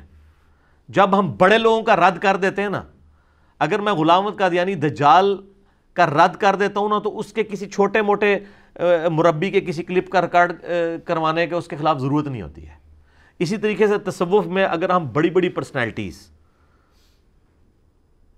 علی بن عثمان حجویری کی کتاب کشف المحجوب کا پوسٹ مارٹم کر دیتے ہیں یا فرید الدین عطار کی کتاب تذکرۃ الاولیاء کا پوسٹ مارٹم کر دیتے ہیں یا حشت بہشت کا پوسٹ مارٹم کر دیتے ہیں، تو یہ جو بعد کے چوزے ہیں نا، یہ ابن عربی وغیرہ، یہ تو بہت بعد کے لوگ ہیں، یہ تو 7ویں صدی ہجری کے لوگ ہیں. ہم تو ان کے دوسرے اور تیسری صدی ہجری کے لوگوں کو لا کے تو مشین کے اوپر چڑھایا ہوا ہے. یہ تو 500 سال بعد آ رہے ہیں. ان کی کیا اوقات ہے، ان کی کیا ورتھ ہے کہ ہم ان کو ڈسکس کریں؟ تو اس لیے ان کو ڈسکس، میں ان کو اتنا امپورٹنٹ ہی نہیں سمجھتا ہوں. ان کا لیول کوئی نہیں ہے نا کہ ان کو ڈسکس کیا جائے. تو بڑے لیول کے لوگ یہ وہ لوگ ہیں، بایزید بستامی یا اسی طریقے سے جنید بغدادی یا فرید الدین گنج شکر، یہ وہ لوگ ہیں جن کے سامنے یہ لوگ اونچا سانس بھی نہیں لے سکتے. یہ بات کے لوگ، اگر آج محی الدین ابن عربی زندہ ہو کے آ جائے، اس سے کہ بایزید کا نام لو، تو وہ کہے گا میں پہلے 3 دفعہ غسل کروں گا. وہ تو پرسنالٹی بہت بڑی ہے. وہ فوت ہو رہا ہے 261 کے اندر، اور یہ جو ہے 600 کچھ کے اندر آ کے فوت ہو رہے ہیں. وہ تو 400 سال کا گیپ ہے. وہ تو ان کو بہت بڑا سمجھتے ہیں. تو جب بڑوں کا رات ہو جائے تو چھوٹوں کی ضرورت نہیں ہوتی ہے. اصولی بات کر دیتے ہیں تاکہ لوگوں کو سمجھ آ جائے کہ یہ دین ہے. لوگوں کے اندر ہم نے وہ کمپیٹنسی پیدا کر دی ہے کہ حق اور باطل میں تمیز کر لیں. اس لیے آپ دیکھتے ہیں جب بھی کلپ اپلوڈ ہوتا ہے لوگ نیچے لکھ دیتے ہیں یار کہانی ہے، ٹھیک ہے. اور وہ جو کہانی لکھ رہے ہوتے ہیں یہ وہ لوگ ہیں کہ جن کے ماں باپ جو ہیں وہ اپنے بزرگوں کا نام بغیر وضو کے نہیں لیا کرتے تھے. آج اولاد جو ہے نا ان بزرگوں کی عزت افزائی کر رہی ہے اور بڑے کانفیڈنس کے ساتھ کر رہی ہے. ان کو پتہ ہے یہ سب کہانی ہے، سب جھوٹ نکلا ہے. سر کوئی شے صحیح نکلی ہے؟ آپ کے بزرگوں نے کہا کعبے کے اوپر سے پرندہ نہیں گزرتا تھا، گزر گیا. آپ کے بزرگوں نے کہا کہ جی روزہ شریف کے گنبد کے اوپر کوئی کبوتر نہیں بیٹھتا، بیٹھ گئے. آپ نے کہا جی گنبد خضرا کا سایہ نہیں ہے، نکل آیا. کوئی چیز نکلی؟ وادی جن، اور جن پھاڑ گیا ہوتا. اونٹتے انہوں نے بزرگ بھی کہہ رہے ہیں آخو جی وہ اس طرح نہیں ہے، ٹھیک ہے. تو ان کی کوئی چیز بھی نہیں بچی ہے. چلو جی اگلا سوال کرو. جزاک اللہ خیر. علی بھائی اگلا سوال ہے، آپ سے ملاقات کرنے اور سنڈے والی قرآن کلاس اور مجلس کو اٹینڈ کرنے کا جو سلسلہ کورونا لاک ڈاؤن کی وجہ سے 15 مارچ 2020 سے 31 مئی 2020 تک بند ہے، یہ سلسلہ مزید کتنا عرصہ یوں ہی اسٹوڈیو ریکارڈنگ پہ ہی چلتا رہے گا؟ پلیز اگر سنڈے سے ہٹ کر مزید کوئی دن ملاقات کے لیے مخصوص فرما لیں تو ہم جیسے لوگوں کے لیے ملاقات کرنا آسان ہو جائے گا. جزاک اللہ خیر. میرے بھائی میرا کوئی پیر خانہ یا کوئی بیت والا سلسلہ نہیں ہے کہ آپ نے مجھ سے ملاقات کرنی ہے، میرے ہاتھوں میں آ کے ہاتھ دینا ہے یا میرے ساتھ سیلفی کھنچوانی ہے. ٹھیک ہے جگہ کی عقیدت اپنی جگہ ہوتی ہے لیکن اس کی ضرورت نہیں ہے. رہا یہ کرونا والا لاک ڈاؤن آپ کے سامنے ہے، یہ تو گورنمنٹ کی طرف سے پابندی ہے. جب تک یونیورسٹیز اور کالجز اسٹوڈنٹس کے پوائنٹ آف ویو سے نہیں کھل جاتے اس وقت تک، چونکہ یہ ہماری اکیڈمی پنجاب گورنمنٹ سے رجسٹرڈ ہے اور یہ بھی اسی کیٹیگری کے اندر فال کرتی ہے، یہ اوپنلی اس طریقے سے کھل نہیں سکتی. آپ کو پتہ ہے دیکھ لیں پچھلے 8-10 سال سے ہم لوگ بیٹھے ہی ہوئے تھے، اتوار الدن کبھی ناغہ نہیں ہونے دیا. لوگ آ کے ملتے تھے، سینکڑوں لوگ، ہزاروں لوگ مل کے جا چکے ہیں. گھنٹوں ادھر بیٹھے ہیں. آپ نے دیکھا ہے کہ کئی بار مجھے 40 منٹ بعض کا 1 گھنٹہ بھی سیلفیاں لوگوں کے ساتھ کھنچوانی پڑی ہیں، تو کھنچوائی ہیں، سب کچھ کیا ہے. لیکن اب یہ مجبوری سمجھیں. اسٹوڈیو ریکارڈنگ پہ یہ سلسلہ ابھی 15 جولائی کی تو ڈیٹ آئی ہے گورنمنٹ کی طرف سے، لیکن ان آفیشیلی ہمیں لگ رہا ہے یہ اکتوبر، نومبر، دسمبر تک شاید یہ سلسلہ اسی طریقے سے چلائیں گے جب تک پرائم منسٹر آف پاکستان اس چیز کو آفیشیلی اناؤنس نہیں کرتے کہ کالجز اور یونیورسٹیز کھل رہی ہیں اور اپنی زندگی جو پہلے چل رہی تھی ہماری اسی نہج کے اوپر واپس آ رہی ہے. اس وقت تک پبلک یہاں معاملہ نہیں ہوگا. اور لوگ جو ہے نا وہ آئے دن یہاں پہ لوگ عام دنوں میں بھی آ جاتے ہیں. لوگ گھروں میں بیٹھے ہوئے کوارنٹین ہونے کی وجہ سے بور ہوئے ہیں، اپنی گاڑیاں موٹر سائیکل نکالتے ہیں، چلو جی علی بھائی نو مل رہا ہے، جیسے علی بھائی اتنے ہی بیٹھے ہیں جیلم. او میرے بھائی یہ اسٹوڈیو ریکارڈنگ کی جگہ ہے، یہ چند گھنٹے کے لیے کھلتی ہے، باقی یہ بند ہوتی ہے. ابھی آج ریکارڈنگ ہو رہی ہے، 15 دن سے بند پڑی ہوئی ہے. اتوار والے دن بھی جب عام حالت میں بھی ہوتا ہے وہ اتوار والے دن ہی کھلتی ہے اور اسی دن ہی بند ہو جاتی ہے. ٹھیک ہے، تو اس لیے یہاں یہ نہ سمجھے کہ یہاں کوئی بیٹھا ہوا ہے اور یہاں پہ لوگ آ جاتے ہیں، پھر ہمیں بعد میں خبر مل رہی ہوتی ہے کہ وہ سمجھتے ہیں کہ جو کہتے ہیں یہ بھی ویلے نے علی بھائی بھی ویلے ہونے کے تو مل رہی ہے. میں ایون اگر فارغ بھی ہوں تب بھی پاسبل نہیں ملنا. ظاہر میں انڈر آبزرویشن ہوں. آپ کو پتہ ہے کہ میری اس وقت جو پرسنالٹی کا ایک لیول آپ کو پتہ ہے ایک انٹرنیشنل لیول کے اوپر ہے. یعنی میں کوئی فخریہ نہیں کہہ رہا ہوں، میں تو مطلب مصیبت میں پڑ گیا ہوں اس کی وجہ سے. تو اس وجہ سے میں انڈر آبزرویشن ہوں. میری کوئی ایسی ایکٹیویٹی میں قانون اور آئین سے ہٹ کے کر نہیں سکتا. سب سے پہلے میں ہائی لائٹ ہو جاؤں گا. جس طرح آپ کو پتہ ہے نا کہ وہ مولوی جو جس نے داڑھی رکھی ہوئی ہے اس سے کوئی موٹر سائیکل کہیں پہ ٹھک جائے، لوگ کہتے ہیں داڑھی رکھی، شرم نہیں آتی. حالانکہ وہ داڑھی والا ہو یا بغیر داڑھی والا موٹر سائیکل تو ٹھک گیا اس کی غلطی کی وجہ سے. تو اس طرح جو دین کے کام کو لے کے چل رہے ہیں نا، ان کے بارے میں پھر بات ہو رہی ہوتی ہے کہ رولز اینڈ ریگولیشن کو فالو کیا جائے، جو رولز اینڈ ریگولیشن گورنمنٹ کی طرف سے دیے ہوئے ہیں. ہاں جہاں پہ ٹالرنس موجود ہے وہ ہم ٹالرنس اویل کر لیتے ہیں. جس طرح ہماری یہ اکیڈمی ہے، ہم نے اتوار کے دن کی اس کی جو ٹائمنگ ہے وہ رکھی ہوئی ہے مغرب تک کے لیے پبلکلی، کہ مغرب تک اگر کوئی لیٹ سے لیٹ بھی پہنچتا ہے تو ہم اس کو انٹر ہونے دیتے ہیں. لیکن جو لوگ پہلے کے انٹر ہوئے ہوئے ہیں اس کے بعد وہ اگر میں 10 بجے تک رات کے بیٹھا ہوں، 11 بجے تک بیٹھا ہوں، وہ ٹھیک ہے، وہ ڈکلیئرڈ ہے، وہ تو ہماری اپنی، چونکہ یہ آنرشپ ہے، یہ ہماری اپنی جگہ ہے، جتنی دیر مرضی ہم کھول کے رکھیں. لیکن آؤٹ سائڈر جو لوگ آ رہے ہوتے ہیں گیٹ ہم ان کے لیے مغرب بھی خیر بہت لیٹ ہے، عموماً عصر تک بند کر دیتے ہیں. جس طرح آپ کو پتہ نا بینک کے اندر اگر وقفہ جو ہے 4 بجے یا 4 بجے تک جتنے لوگ انٹر ہو جائیں نا، وہ چاہے 6 بجے تک ان کو اندر انٹرٹین کریں، لیکن وہ اندر انٹر ہونے والا معاملہ ختم ہو جاتا ہے. تو وہ ہمارا تو یہاں پہ عموماً عصر کے اوپر ہی ختم ہو جاتا ہے. جو اندر آئے ہوتے ہیں وہ باہر جا سکتے ہیں، باہر سے کوئی بندہ نہیں آ سکتا. یہاں پہ ہمارا جتنا عرصہ مرضی ریکارڈنگ والا معاملہ چلے وہ ہمارا اپنا ایک ایشو ہوتا ہے، لیکن یہ ملاقات والا سلسلہ نہیں ہوگا. اور جب تک اوپنلی پرائم منسٹر کی طرف سے اناؤنسمنٹ نہیں ہوتی ہے تو یہ اسٹوڈیو ریکارڈنگ کے اوپر ہی معاملات چلتے رہیں گے. آپ یہ دیکھیں کہ ہم نے سوائے یہ ایک عید کا ایک وقفہ آیا ہے، ظاہر ہے وہ ایک جینون ریزن تھی، ہم نے ان 2-2.5 مہینوں میں کوئی قرآن کلاس کا وقفہ نہیں آنے دیا. کوسچنز جتنے اس دوران کرنٹ افیئر آئے ہیں، ایک ایک چیز کے اوپر میں ڈیٹیل کے ساتھ بولوں. یا تو نا آپ کو یہ چیزیں نہ مل رہی ہوں، پھر آپ کہیں کہ آپ نے آ کے ملنا ہے. اور ہمارا 99% آلموسٹ کام جو ہے وہ آن لائن ہے، تو آپ ویڈیوز دیکھتے رہیں. یہ مجھے پتہ ہے کہ ظاہر لوگوں کی خواہش ہوتی ہے، لیکن میں جان کی مان پاؤں تو عرض کروں، میرے سوا کوئی انٹرنیشنل اسپیکر ہے جو اوپنلی کئی سالوں سے ایک جگہ بیٹھتا ہو اور پبلکلی ملاقات کرتا ہو؟ کوئی ایک بندہ بتا دیں.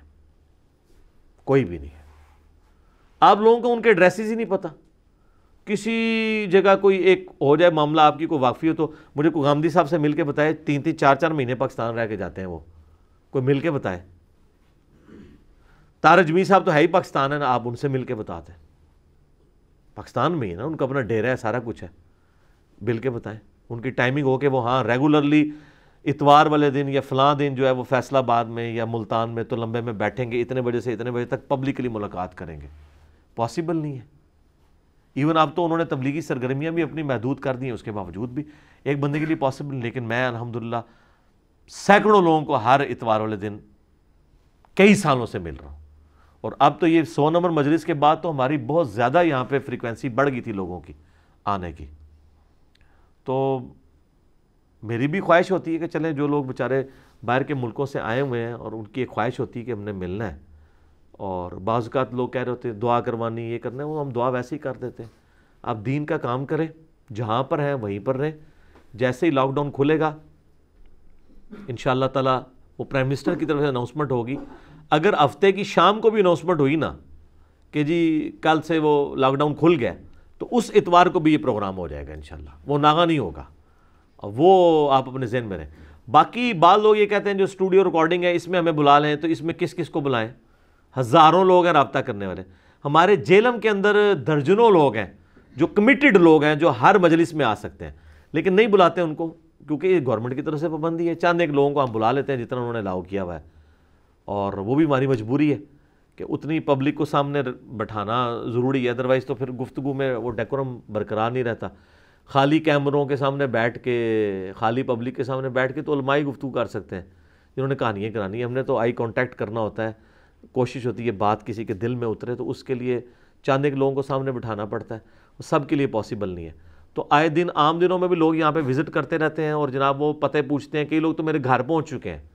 آپ میرے بھائی میرے گھر آ کے باہر دھرنا بھی دے دینا، تو میں نے نہیں گھر سے باہر نکلنا. میں تو نماز بھی گھر پڑھتا ہوں، ٹھیک ہے، تو میں تو گھر سے باہر بھی نہیں نکلتا ہوں.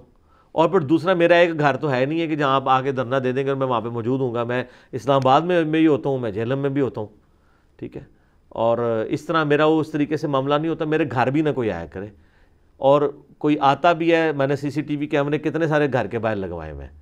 آپ آئیں گے 3 دفعہ بیل دیں گے، اس کے بعد چوتھی بار آپ کو اجازت نہیں اسلام سے، واپس جائیں. میں دیکھ لیتا ہوں کوئی میرا جاننے والا نہیں ہے تو ہمارے گھر سے دروازہ بھی نہیں کوئی کھولتا. ضرورت نہیں ہے. آپ اس مجبوری کو سمجھیں کہ یہ کوئی میں پبلک اکاؤنٹ ہولڈر نہیں ہوں کہ مجھے کوئی بھی آ کے بندہ مل لے. اس طرح پاسبل نہیں ہے. نہ میرا کوئی پیر خانہ ہے، نہ میرا کوئی مدرسہ ہے کہ جہاں پہ اوپنلی لوگ آ کے ملیں. ظاہر ہے کہ آپ کو پتہ ہے کہ میں نے جس طبقے کو ہاتھ ڈالا ہوا ہے یہ وہ طبقہ ہے کہ جس کو ہمارے ملک کا جو طاقتور ترین طبقہ ہے وہ بھی اس سے ڈرتا ہے. یہ وہ لوگ ہیں جو ملک جام کروا دیتے ہیں, جن کے آگے ریاستی ادارے فیل ہیں, جن کے آگے ایجنسیز فیل ہیں. یہ وہ لوگ ہیں جن سے ایک بندے نے پنگا لیا ہوا ہے. تو اب اس طرح کی صورتحال کے اندر میں پبلکلی تو نہیں آ سکتا لوگوں کے سامنے. میں تو ایک مشکل لائف گزار رہا ہوں نا, مجھے پتہ ہے. تو اور مجھے کوئی شوق بھی نہیں, حالانکہ مجھے پتہ ہے کہ مجھے جو ملنے آئیں گے 99.9% لوگ سارے عقیدت مند ہی ہوتے ہیں. وہ باقی وہ خطرے والا معاملہ نہیں ہوتا. لیکن میرے لیے پاسبل نہیں ہے کہ سب کو اس طرح ملنا. مہربانی کیا کریں آپ لوگ یہاں نہ آیا کریں جب تک کہ لاک ڈاؤن کھل نہیں جاتا. جب لاک ڈاؤن کھلے گا آئیں, آپ ہر اتوار کو آپ کے بیٹھ دیں. یہاں پہ ایئر کنڈیشن لگے ہوئے ہوں گے, آپ صبح آ کے بیٹھیں جناب, شام تک جب تک ہم ہیں آپ بیٹھے رہیں, کوئی آپ کو منع نہیں کرے گا. ملاقات کرنی ہے کریں. باقی رہا آپ نے استفادہ کرنا ہے تو مجھے ہاتھ لگانے سے نہیں ہوگا. اگر ہاتھ لگانے سے کوئی استفادہ ہو جاتا تو قرآن کو ہاتھ لگانے سے لوگ حافظ قرآن بن جاتے ہیں. ٹھیک ہے, اور بخاری شریف کو چومنے سے ان کو کچھ 4 حدیثیں یاد ہو جاتی. یہ تو علم کی دنیا, وہ آپ ویڈیوز میں دیکھیں, ہر طرح کا نالج اویلیبل ہے, آپ اس سے استفادہ کریں. یہاں آنے کی ضد نہ کریں. آئیں گے بھی تو آپ کو یہ بند ملے گی اکیڈمی. اور اگر آپ کہیں گے اسٹوڈیو ریکارڈنگ, تو ہم نے اسٹوڈیو ریکارڈنگ بھی مختلف دنوں میں رکھی ہوئی ہے. اتوار کے دن تو ہم کرتے ہی نہیں ہیں, کیونکہ اتوار سب سے زیادہ خطرہ ہوتا ہے کہ باہر سے لوگ آ جاتے ہیں. اتوار کے علاوہ کسی بھی دن ہو جاتی ہے, کسی بھی ٹائم ہو سکتی ہے. اور وہ ہم نے چند ایک لوگوں کو بتانا ہوتا ہے تاکہ وہ اسٹوڈیو ریکارڈنگ میں آ جائیں. کسی کو نہیں یہاں پہ پتہ ہوتا کہ ایون میرے گھر والوں کو بھی پلان کا نہیں پتہ ہوتا کہ ہم نے کب ریکارڈنگ کروانی ہے. اینڈ ٹائم پہ میں ان کو بتاتا ہوں کہ میں اس وقت جا رہا ہوں, تاکہ وہ ہمارا معاملہ پھر باقی لوگ گلا شکوہ کرتے ہیں جی ہمیں بھی لے جانا تھا.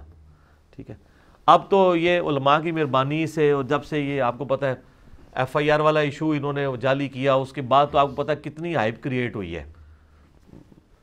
لاکھوں لوگ اٹیچ ہو گئے ہیں. اب تو لوگ مطلب وہ کہہ رہے ہیں جی ملاقات کے لیے آنا ہے. ہزاروں لوگ یہاں پہ, یعنی لوگ تو, میں تو کئی بار پریشان ہو جاتا ہوں اور اللہ تعالیٰ سے بار بار دعا کرتا ہوں لا حول ولا قوت الا باللہ. یعنی پیروں کے ساتھ جو لوگوں کی اٹیچمنٹ تھی وہ تو آپ اس کو بھول جائیں گے جو لوگ میرے ساتھ رکھتے ہیں, اور وہ جینون ہے. یہ میں چیز سمجھ سکتا ہوں. یعنی میری جو اب زبیل زئی صاحب کے ساتھ عقیدت ہے, یا ڈاکٹر اسرار صاحب کے ساتھ, یا مولانا اسحاق صاحب کے ساتھ, وہ کسی بھی اس مرید سے زیادہ ہے جو کسی کے اپنے پیر کے لیے رکھتا ہے. کیونکہ جو لوگ اپنے پیروں کو میری گفتگو سننے کے بعد کتاب و سنت پہ آنے کی وجہ سے چھوڑ چکے ہیں, اپنے ان پیروں کو جن کے اوپر انہوں نے لاکھوں روپیہ نچھاور کیا, کئی لوگوں نے اپنے بچے تک ذبح کر دیے, پیروں کے ہی ہوتے ہیں نا. اب جب ان کو بات سمجھ آتی ہے تو جس بندے نے ان کو بات سمجھائی ہے وہ پیر سے تو اس کو اوپر ہی لیول پہ رکھتے ہیں نا. تو وہ عقیدت اپنی جگہ, لیکن الحکم فوق الادب, حکم جو ہے وہ ادب پر فوقیت رکھتا ہے. تو یہ اپنی عقیدت, ادب, محبت, اس کو میرے حکم کے نیچے رکھیں کہ مہربانی کریں جدھر ہیں وہیں پہ رہیں. آن لائن دعوت کا کام کریں. جب یہ اکیڈمی کھلے گی آفیشلی, وہ اناؤنسمنٹ ہم نے نہیں اپنے پلیٹ فارم سے کرنی, وہ پوری دنیا میں ہر بندے کو پتہ چل جائے گی. جس طرح بھی عید کے دنوں میں شاپنگ کے لیے جب دکانیں کھلی ہیں تو کسی کو بتانے کی ضرورت پڑی ہے. یاجوج ماجوج کی طرح عورتیں گھروں سے باہر نکل آئی ہیں, اور آ کے آپ دیکھیں, یقین کریں بندہ پریشان ہو جاتا ہے, جیسے قیامت برپا ہو گئی ہے بازاروں کے اندر, نکلنا مشکل ہو گیا. اتنا تو مطلب عید کے دنوں میں رش نہیں ہوتا تھا, اب روزانہ اتنا رش ہوتا ہے. پتہ نہیں لوگ کیا کر رہے ہیں کہ شاید دوبارہ موقع نہ ملے, زندگی موت کا پتہ نہیں ہے کہ جتنا ہم نے باہر پھرنا ہے پھر لیں. تو اسی طریقے سے جب گورنمنٹ یہ اناؤنسمنٹ کرے گی نا کہ اب یونیورسٹیز کھل گئی, کالجز کھل گئے, مدرسے کھل گئے, تو اب مدرسے بھی تو بند ہے نا. ٹھیک ہے, ایسے علماء کے لیے مصیبت بنی ہوئی ہے. مدرسے بند ہیں, لوگ کم آ رہے ہیں مسجد میں, چندے کوئی نہیں دے رہے, ملازم انہوں نے رکھے ہیں, ان کی تنخواہیں پوری نہیں ہو رہی ہیں. اور یہ جس طرح اس گورنمنٹ کی کمزوریوں کو کرونا نے چھپا لیا ہے نا, تو ہماری وجہ سے جو مولوی کے ساتھ کام ڈلا ہے نا, اس کو بھی کرونا نے چھپا لیا, شکر ہے. اب کوئی کہتا ہے نا کہ چندہ کام ہوا ہے تو ان کو یہ بتایا کرے کرونا کی وجہ سے ہوا ہے, علی بھائی کی وجہ سے نہیں ہوا. اگرچہ ہوا علی بھائی کی وجہ سے ہوگا, لیکن کرونا کے شیلٹر میں آپ چھپ سکتے ہیں کہ کرونا کی وجہ سے پوری دنیا کی اکانومی ڈسٹرب ہو گئی ہے. اور کسی حد تک درست بھی ہے کہ کرونا کی وجہ سے اب لوگ مسجدوں میں اتنا رش نہیں ہوتا. جب رش نہیں ہوتا, اب لوگ مسجد میں تو جا نہیں رہے, گھر میں نماز پڑھ رہے ہیں, تو وہ کہتے ہیں جی اب مسجد میں جا نہیں رہے, نہ ہم مسجد کا جو ہے وہ وضو والا پانی استعمال کر رہے ہیں, نہ ہم مسجد کے ٹوائلٹس یوز کر رہے ہیں نہ بجلی یوز کر رہے ہیں, تو ان کو بجلی کے بل کے لیے پیسے ہم کیوں دیں؟ پہلے تو مولوی جا کے کہتے ہیں نا جی, آپ نے اکثر سنا ہوگا ایت کی جی بل بڑا زیادہ آ گیا, وہ اے سی چلایا سی. لوگ اڑ جا کے منگو نا لوگوں کو بل, لوگ کہیں گے اے سی کو چلایا تو اپنے بچے لے کے سوتے ہوئے مسجد کے اندر, نمازی تیار ہی رہے, کہڑے بل آ گئے, لوگ 4 گلا چلا دے رہے. تو وہ صرف ان کے بجلی کے, اگر سپوز بل آتا تھا 20,000 تو وہ 20 بندوں سے 20,000 جمع کرتے تھے نا. اب تو ایک بندہ بھی 20,000 نہیں دے گا, وہ کہے گا بل آ نہیں سکتا, تو کھا گئے بجلی کے کر گئے. دیکھیں نا, ان کے پاس کوئی آپشن تو موجود ہوتی تھی نا مانگنے کے لیے. آپ دیکھتے ہیں 10,000 کا بل لے کے پہلے ایک سیٹھ کے پاس جاتے ہیں, پھر شیخ کے پاس جائیں گے, پھر کسی ملک کے پاس جائیں گے, ہر ایک سے 10 لے کے آگے 1 لاکھ جمع کر لیں گے. ہر ایک سمجھ رہا ہوگا کہ میں بل دے رہا ہوں بجلی کا. اب یہ بل لے کے کہاں پہ جائیں گے؟ جس کے پاس جائیں گے وہ کہیں گے مسجد بند ہے, بل کتوں آ گیا, وہ احتساب کرنا شروع کر دے گا. تو اس لیے ان کے اوپر بڑا مشکل وقت آیا ہوا ہے. یہ اس وقت آپ سمجھیں کہ بیٹھے بٹھائے جیسے وہ اکھڑ گئی تھی نا رومن اور پرشین امپائر, ان کی امپائرز اکھڑ گئی ہیں, ان کو سمجھ نہیں ہے کہ ہمارے ساتھ ہوا گیا ہے یہ. ٹھیک ہے, تو ویسے کرونا نے بہت نقصان کیا ہے, بزرگان دین کا بھی نقصان ہوا ہے, علماء کرام کا بھی ہوا ہے. یہ 2 طبقے کہا جاتے ہیں نا, علماء کرام اور بزرگان دین. علماء کرام کا تو ہو گیا کہ ان کے چندے بند ہو گئے, بزرگان دین کا اس طرح ہو گیا کہ بزرگان دین پہ لوگوں کی امیدیں تھیں کہ پھونک ماریں گے, یہ کریں گے, یہ ڈب آ رہا ہے, پھونک نہ اڑتا ہی نہیں ہے. ٹھیک ہے, لوگ کہتے ہیں کتنے جی ہوں مارن نہ پھونک, ہوں جناب ویکسین بنان نہ ہے, کیوں نہیں بزرگ بنا رہے, کتنے نے بزرگ فیل ہو گئے نے. تو کرونا نے جناب بڑے بڑے شریف زادیاں دی نا جڑی شرافت جڑی لوگوں کے سامنے ایکسپوز کر دیتی ہے, علماء کرام کی بھی اور بزرگان دین کی بھی. ٹھیک ہو گیا, جزاک اللہ خیر.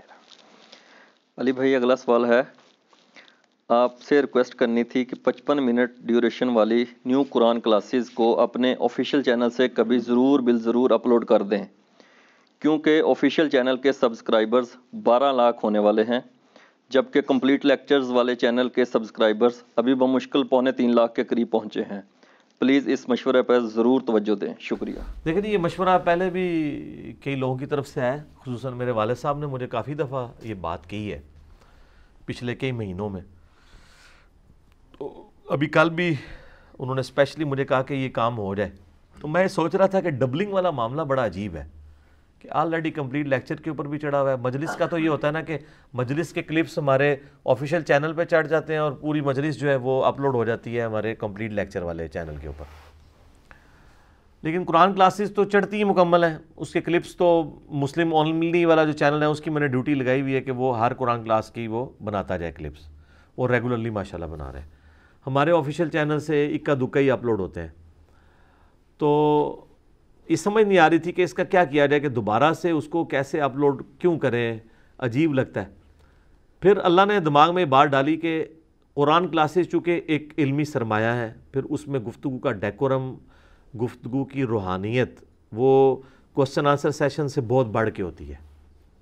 اور پھر میں چند ایک آیات کے اوپر ڈیٹیلڈ گفتگو کرتا ہوں. آپ کو پتہ ہے 8-10 سے زیادہ آیات کور نہیں ہوتی 55 منٹ میں, اور اس میں اگر اختلافی موضوع کوئی آتا ہے وہ میں اس کو کور کر دیتا ہوں, کوئی فقہی مسئلہ ہے وہ کور کر دیتا ہوں, کوئی کرنٹ افیئر ہے وہ کور کر دیتا ہوں, تاکہ آپ کو یہ نہ لگے کہ آپ حافظ ابن کثیر کے زمانے کا قرآن پڑھ رہے ہیں.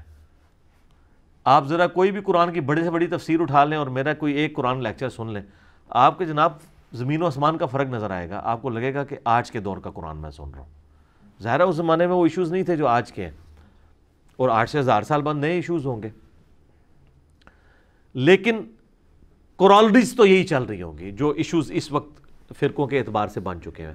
تو انشاءاللہ ہماری ویڈیوز تو پرانی بھی نہیں ہوگی اس اعتبار سے کہ جتنے بڑے جو اختلافی موضوعات پچھلے 300-400 سال میں بن چکے ہیں, اب اسی کے اندر ہی کھچڑی پکائی جا رہی ہے, کوئی نیا ٹاپک تو آ نہیں رہا, اور وہ ہم نے سارا کچھ ریکارڈ کروا دیا ہے اللہ کے فضل سے. تو پھر میں نے اس کے اوپر بڑا غور و تفکر کیا کہ اس کو کس طریقے سے ایڈریس کیا جائے, کہ ہم آفیشیل چینل کے اوپر کس نام سے اسے اپلوڈ کریں. آلریڈی اپلوڈڈ ہے, ڈبلنگ بڑی عجیب لگتی ہے, یا تو کوئی ویلیو ایڈیشن کی جائے. پھر اللہ تعالیٰ نے دماغ میں ایک بات ڈالی کہ کچھ بھائیوں کی طرف سے ہمیں یہ علمی طور پہ سپورٹ آ رہی تھی کہ وہ یہ کہہ رہے تھے کہ ہم آپ کے لیکچرز کی نا انگلش سب ٹائٹل لگا دیتے ہیں. ہمارے ایک بھائی ہیں, انہوں نے انگلش سب ٹائٹل کے ساتھ یوٹیوب کا ایک چینل بھی بنایا ہے جس میں انہوں نے کئی کلپس بھی ڈالے ہیں, اور وہ میرے کہنے پہ انہوں نے بنایا. وہ تو کہہ رہے تھے آپ آفیشیل پہ کریں, میں نے کہا نہیں آپ چینل الگ بنائیں. تو پھر میں نے کل ان سے بات کی فون کے اوپر کہ ہم قرآن کلاسز اپلوڈ کرنا چاہتے ہیں، لیکن اب ویلیو ایڈیشن ہم کریں کہ ہر قرآن کلاس جو ہے اس کا انگلش سب ٹائٹل بھی نیچے ڈسپلے ہو. اور چونکہ ہر ایک ٹاپک آلموسٹ جب پورا قرآن تفسیر کو کور کرے گا تو اختلافی موضوعات، فقہی احکامات، ایک ایک چیز میں نے اس میں ڈسکس کی ہوئی ہے.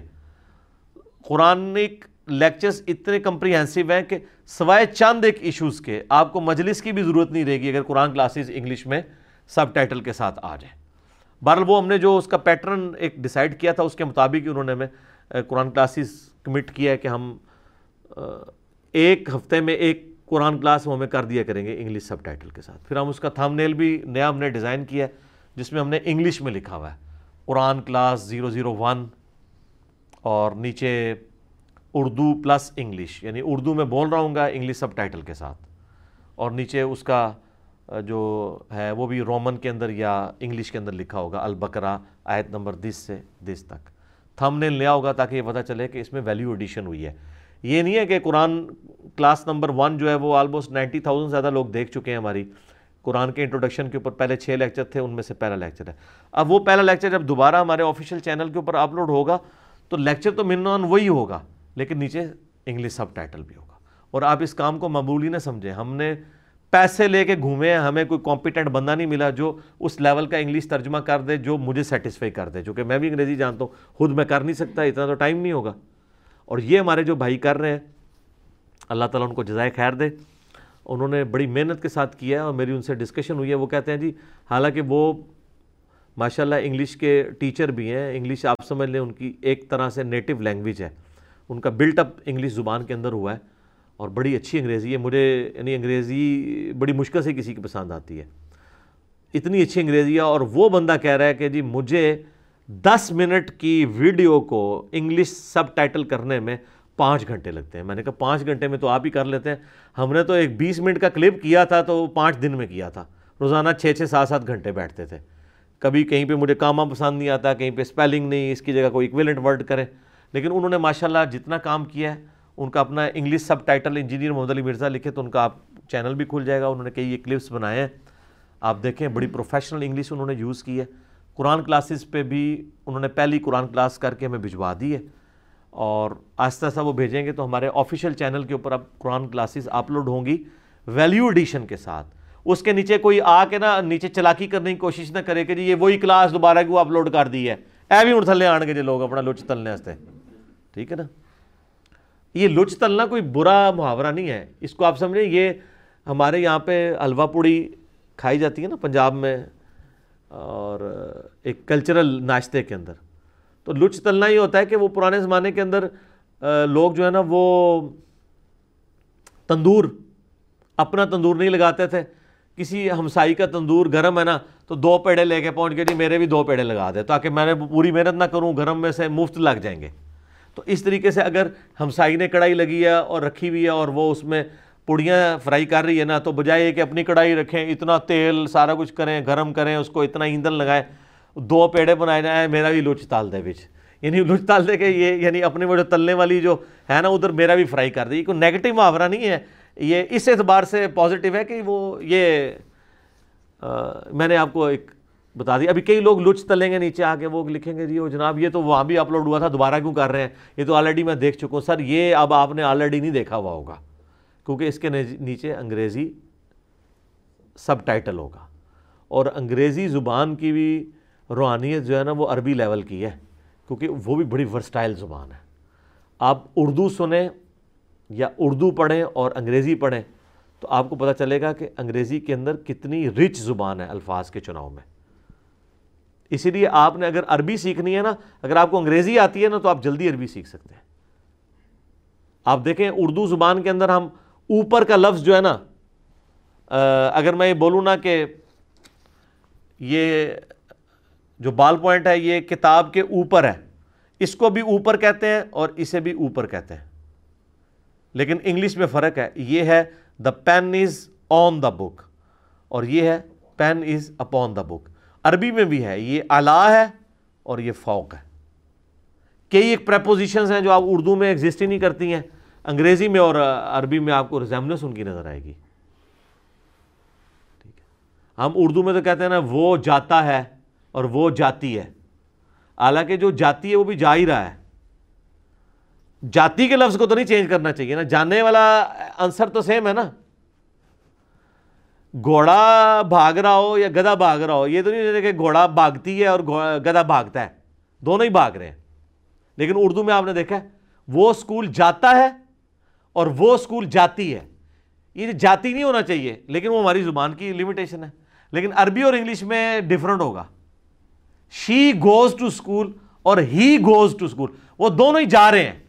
ہی اور شی کا فرق آ گیا. عربی میں بھی اس طریقے سے ہی اور شی کا فرق آتا ہے. جانے والی جو پریپوزیشن ہے بلکہ اس میں بھی فرق آ جاتا ہے، اس میں ڈبل چیز ایڈ ہو جاتی ہے. تو اس طرح کے ڈفرینسز جو ہے نا، انگلش ایک رچ زبان ہے، اس لیے آپ کو ذرا اس میں فیل بھی ہوگا. تو وہ اگر لیکچرز اپلوڈ ہوں، دو کام آپ نے کرنے ہیں. نمبر 1، آپ نے پہلے بھی دیکھا ہے نا، اس کو ایک دفعہ دوبارہ دیکھنا ہے اور نیچے انگلش سب ٹائٹل کو پڑھنا ہے. آپ کی روحانیت میں اضافہ ہوگا، آپ کے اوپر اثر ہوگا ان الفاظ کا. کہ یہ میں اب عربی خطبہ پڑھ رہا ہوتا ہوں، اس کا میں ترجمہ تو نہیں کر رہا ہوتا، لیکن وہ جو عربی خطبہ میں پڑھ رہا ہوں گا نیچے ترجمہ آ رہا ہوگا. ٹھیک ہے، تو ایک تو یہ کام آپ نے کرنا ہے کہ وہ ویڈیو دوبارہ دیکھنی ہے روحانیت کے لیے. اور دوسرا لوچ نہیں تلنا. یہ کسی نے کومنٹس نہیں کرنے کہ جی دوبارہ اپلوڈ کیوں کر دیا. کئی لوگ نیچے لکھیں گے کیا یہ دوبارہ سے 01 کلاس شروع ہو گیا، بڑے بڑے ٹوما آن گیا. اے مہربانی کریو، میں پہلے ہی دس دیں، مہربانی نہ کرنا. آئے تو تھلے لکھیو جزاک اللہ خیرہ فار انگلش سب ٹائٹل. اب جن لوگوں کو بڑا شوق تھا نا جی وہ جی انگریزی سب ٹائٹل لائیں جی آ گیا جی ہوں کٹ لو جو کٹنا جے. بڑاؤ کلپ پہ دے تے گورے نو دیو جنہوں نے دینے جے. اسی سے کام کر دیتے ہیں نا. یہ اب اپنا کام آپ خود کریں. میں کہتا ہوں جی قرآن کے جو میں نے 40 پوائنٹ بیان کیے ہیں نا 6 لیکچرز کے اندر، 40 کلپ نہیں سر 400 کلپس بنتا ہے صرف پہلے 6 لیکچرز میں. کیونکہ ایک ایک پوائنٹ میں نے اتنی ڈیٹیل بیان کی ہے، اتنے اینگلز بیان کیے ہیں قرآن کے اوپر عقیدے کے پوائنٹ آف ویو سے اور قرآن کے اعتبار سے. ایک ایک جو کریٹیکل ڈسکشن ہے، آپ اگر صرف پہلے 6 لیکچرز قرآن کے انٹروڈکشن والے دیکھ لیں اور ان کے آپ کلپ بنانا شروع کریں نا، آپ کو مہینوں چاہیے. تو کلپ بنائیں انگلش سب ٹائٹل والے. وہ چونکہ اس کے کسٹوڈین ہم ہوں گے انشاءاللہ، یعنی آفیشیل پلیٹ فارم سے ہماری طرف سے عام اجازت ہے کہ اس کو کوئی ڈاؤن لوڈ کر کے اس کا کلپ کاٹ کے اپلوڈ کر سکتا ہے. بہرحال ہمارے بعض بھائی یہ کرتے ہیں کہ کسی دوسرے نے کوئی ویڈیو اپلوڈ کی ہوئی ہوتی ہے، اس بیچارے نے محنت سے تھمب نیل بنایا ہوتا ہے. میں بار بار لوگوں کو کہہ رہا ہوتا ہوں اگر آپ کو ویلیو ایڈیشن کا شوق ہے تو ویلیو ایڈیشن اس طرح کریں کہ اوریجنل ویڈیو ڈاؤن لوڈ کریں، اپنا تھمب نیل خود ڈیزائن کریں، اپنا کلپ خود بنائیں. اس طریقے سے کریں، لوگوں کی محنت کو اس طریقے سے یوز نہ کریں. یہ میں نے پہلے بھی کئی دفعہ بات ریپیٹ کی ہے. کئی لوگ کہتے ہیں نا جی چینل کی اجازت ہے، لیکن ان چیزوں کے ساتھ ویڈیو اشتہار نہ چلائیں. یہ ساری لمیٹیشنز کا جو رولز اور ریگولیشن ہے. اور اس میں ایک اور رول بھی یاد رکھیے گا، میں بار بار کہتا ہوں کہ 24 گھنٹے میں ایک سے زیادہ کلپ نہیں چڑھانا، ورنہ لوگوں میں انٹرسٹ لوز ہو جاتا ہے. اور ہماری جو 100 نمبر مجلس ہے، اس کے بعد کی جو مجالس ہیں ان میں سے کسی کا آپ نے کلپ نہیں چڑھانا. قرآن کلاس کا آپ چڑھا سکتے ہیں، ضرور چڑھائیں، مجلس نہیں چڑھانی. 100 مجالس کے اندر اتنا مواد ہے کہ آپ کو 8-10 سال چاہیے اس کے کلپ بنانے کے لیے. دیکھیں لوگ ابھی تک بنا رہے ہیں، ہزاروں بنا چکے ہیں، 15, 20, 25 مجلس سے آگے نہیں جا سک رہے. وہ کہہ رہے اتنے کتنے بنائیے. ایک ایک مجلس میں جو ہماری اسپیشل مجلس، مثلا میلاد کے اوپر جو مجلس نمبر 34 ہے، آپ 1 مہینہ لگے رہے اس کے کلپ بناتے رہے. اتنا کچھ بیان ہوا ہے. درود شریف کے اوپر مجلس ہے ہماری، کربلا کے اوپر مجلس ہے، کتنی مجالس ہیں مختلف ٹاپکس کے اوپر. تو آپ دیکھیں وہ تو ختم نہیں ہوتے. تو ان یعنی رولز اور ریگولیشنز کو بھی فالو کر لیا کریں. ٹھیک ہو گیا. جزاک اللہ خیر. علی بھائی اگلا سوال ہے، اپنے اسٹوڈنٹس کو سمجھائیں کہ آپ کے چینل والی ویڈیوز کے ساتھ دوسرے علماء کی ویڈیوز کو مت اپلوڈ کیا کریں، کیونکہ ایسا کرنے سے بعض اوقات عقائد و نظریات کے حوالے سے کنفیوژن پیدا ہو جاتی ہے. دیکھیں یہ ہم لوگوں کو منع نہیں کر سکتے. اس کی وجہ یہ ہے کہ علمی ڈسکشن جاری رہنی چاہیے. اگر کوئی شخص سمجھتا ہے کہ وہ کسی عالم کی رائے کے ساتھ ایگری کرتا ہے تو وہ بے شک ہمارے جو نام کے اوپر چینلز بنائے ہوئے ہیں اس کے اوپر اگر وہ اپلوڈ کرنا چاہتا ہے ضرور کرے. ایون وہ ہمارے آفیشیل چینل سے بھی اپلوڈ ہو جائے تو میں نے تو اس کو آن نہیں کرنا. میں نے اپنی ذات کے اعتبار سے میں نے ہمیشہ یہ بات کی ہے کہ میں اپنی ویڈیوز کو آن کرتا ہوں، وہ بھی کانٹیکسٹ کے ساتھ. لہٰذا مجھے کوئی اس کی ٹینشن نہیں ہے کہ ہمارے آفیشیل چینل پہ کسی عالم کی ویڈیو اپلوڈ ہو جائے یا ہمارے نام پہ لوگوں نے چینل بنایا اس پہ کر لیں، مجھے کوئی فرق نہیں پڑتا. اس کے اندر جو نظریات ہیں وہ بھی نظریات چاہے میرے ہوں یا کسی اور کے، آپ خود دیکھ لیں کہ کون بندہ دلیل سے بات کر رہا ہے، آپ اس کو فالو کریں. اگر کوئی شخص دلیل کے ساتھ بات کر رہا ہے اس کی آپ بات کو لے لیں، اگر کوئی بغیر دلیل کے بات کر رہا ہے آپ اس کو چھوڑ دیں.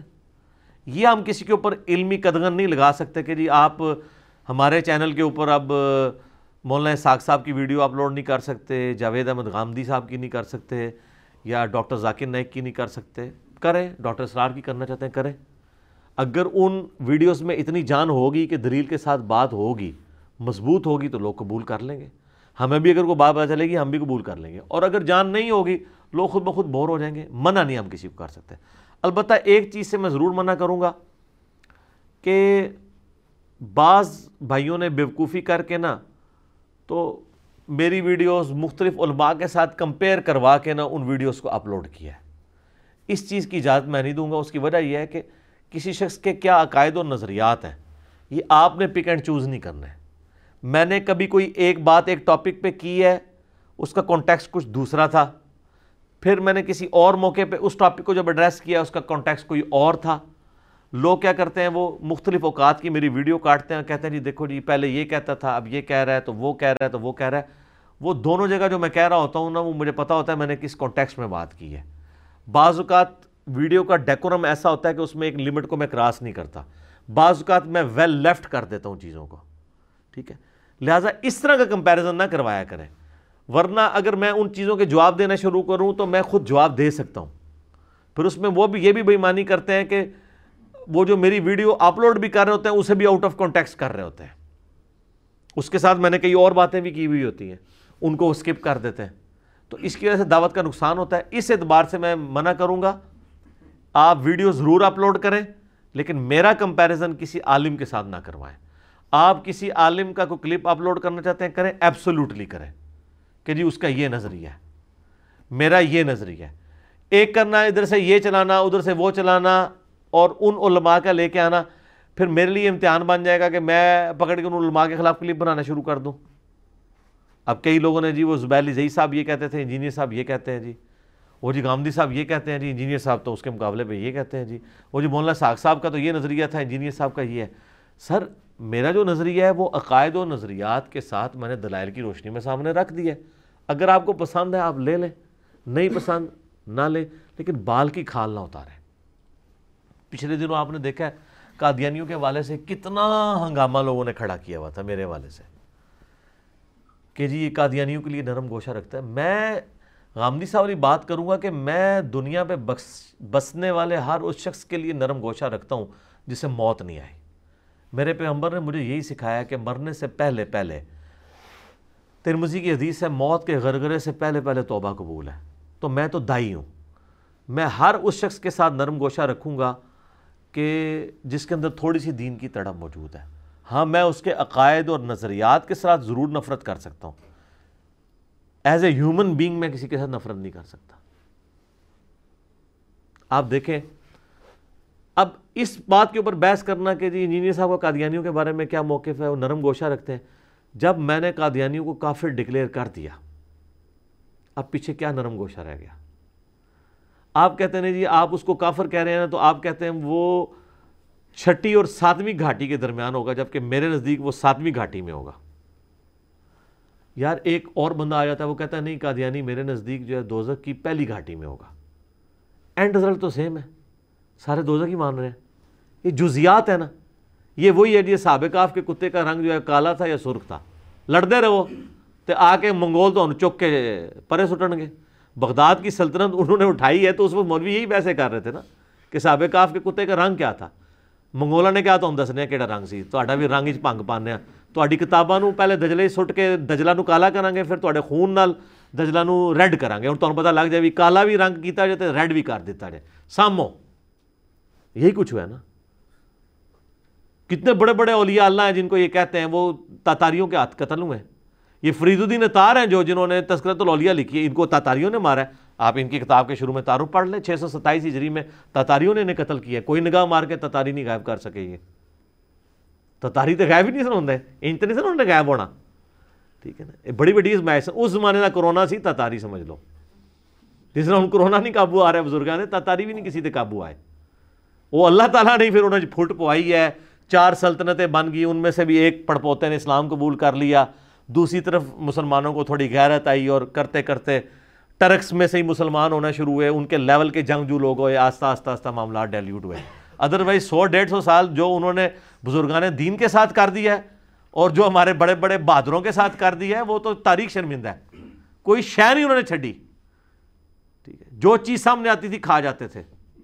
ٹھیک ہے، کوئی بزرگ نہیں سن چھڑ دے، کوئی مولوی نہیں سن چھڑ دے، زندہ ہے مردہ ہے، قبر پٹنی ہے نہیں پٹنی، کوئی شے نہیں سن چھوڑ دے.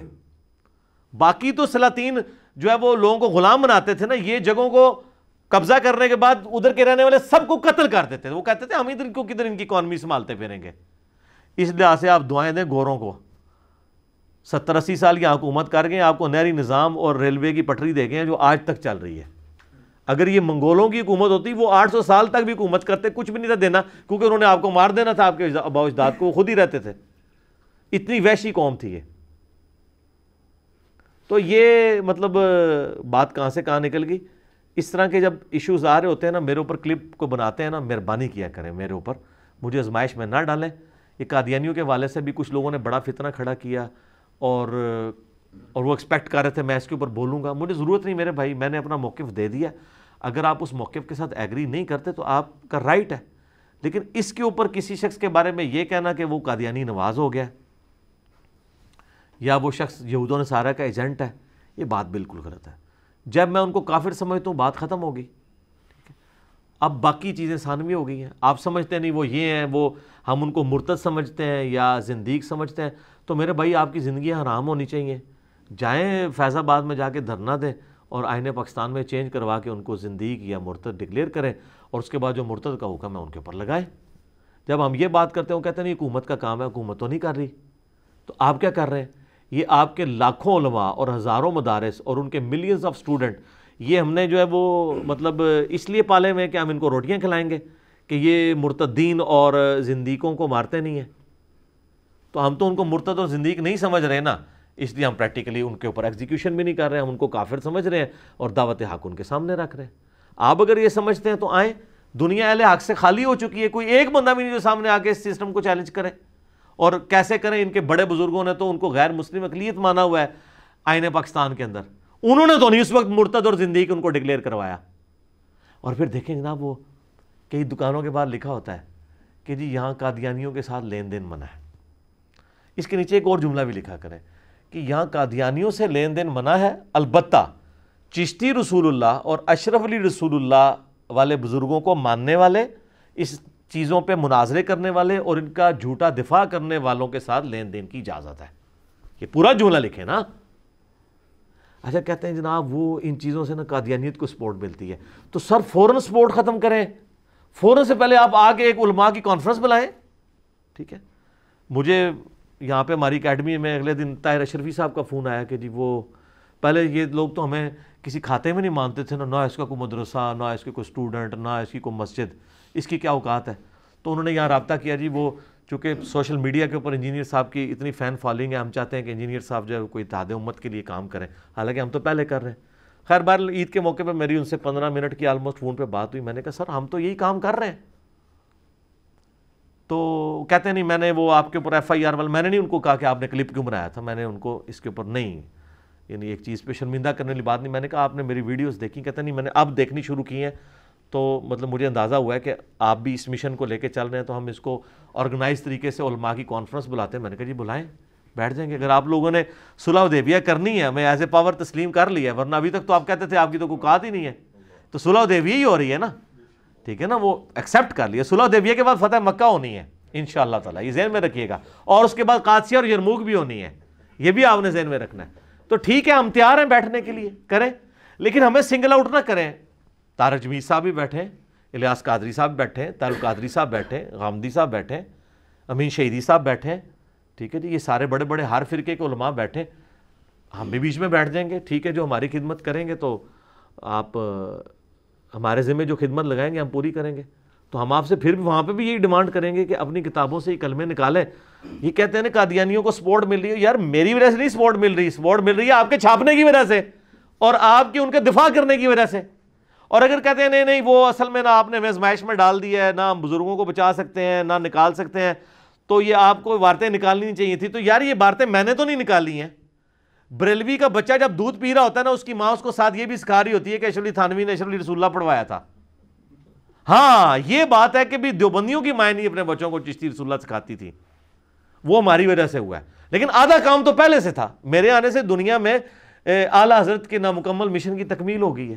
انہوں نے ایک سائڈ کی باتیں اسام الرحمین میں رکھی تھی اور جواب میں المہند علی المفند آئی تھی. اب المہندس یعنی انجینئر علی المفندین، اتنے سارے وہ سٹھیاؤں کے اوپر، کیونکہ المفند وہ خود ہی انہوں نے یوز کیا نا. تو میں نے مطلب کوئی اس میں نہیں، وہ کہتے ہیں جناب آ کے جی سپورٹ کر دیا، اور سپورٹ وہ یہ کہہ رہے ہوتے ہیں سپورٹ فوراً کھینچ لیں آپ سارے علماء اکٹھے ہوں.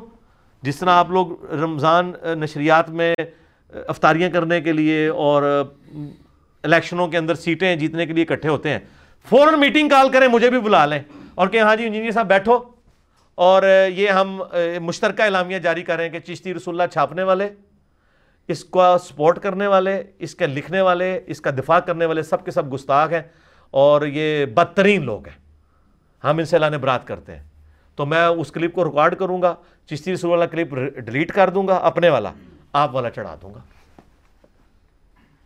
کتنا آسان ہے.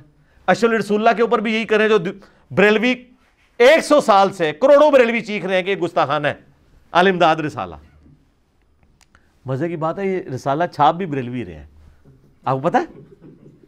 اس لیے کہ یہ کتاب نہیں تھی، یہ ماہانہ میگزین تھا. ماہانہ میگزین تو ایک ہی دفعہ وہ 1326 ہجری کے اندر چھاپ گیا، بار بار تو نہیں چھپتا نا، وہ تو ماہانہ نکلتا ہے نا. اگر آپ کہیں کہ جی 8 سے 100 سال پہلے کوئی اخبار چھپی تھی تو وہ اخبار روزانہ تو نہیں 100 سال تک چھپتی رہے گی.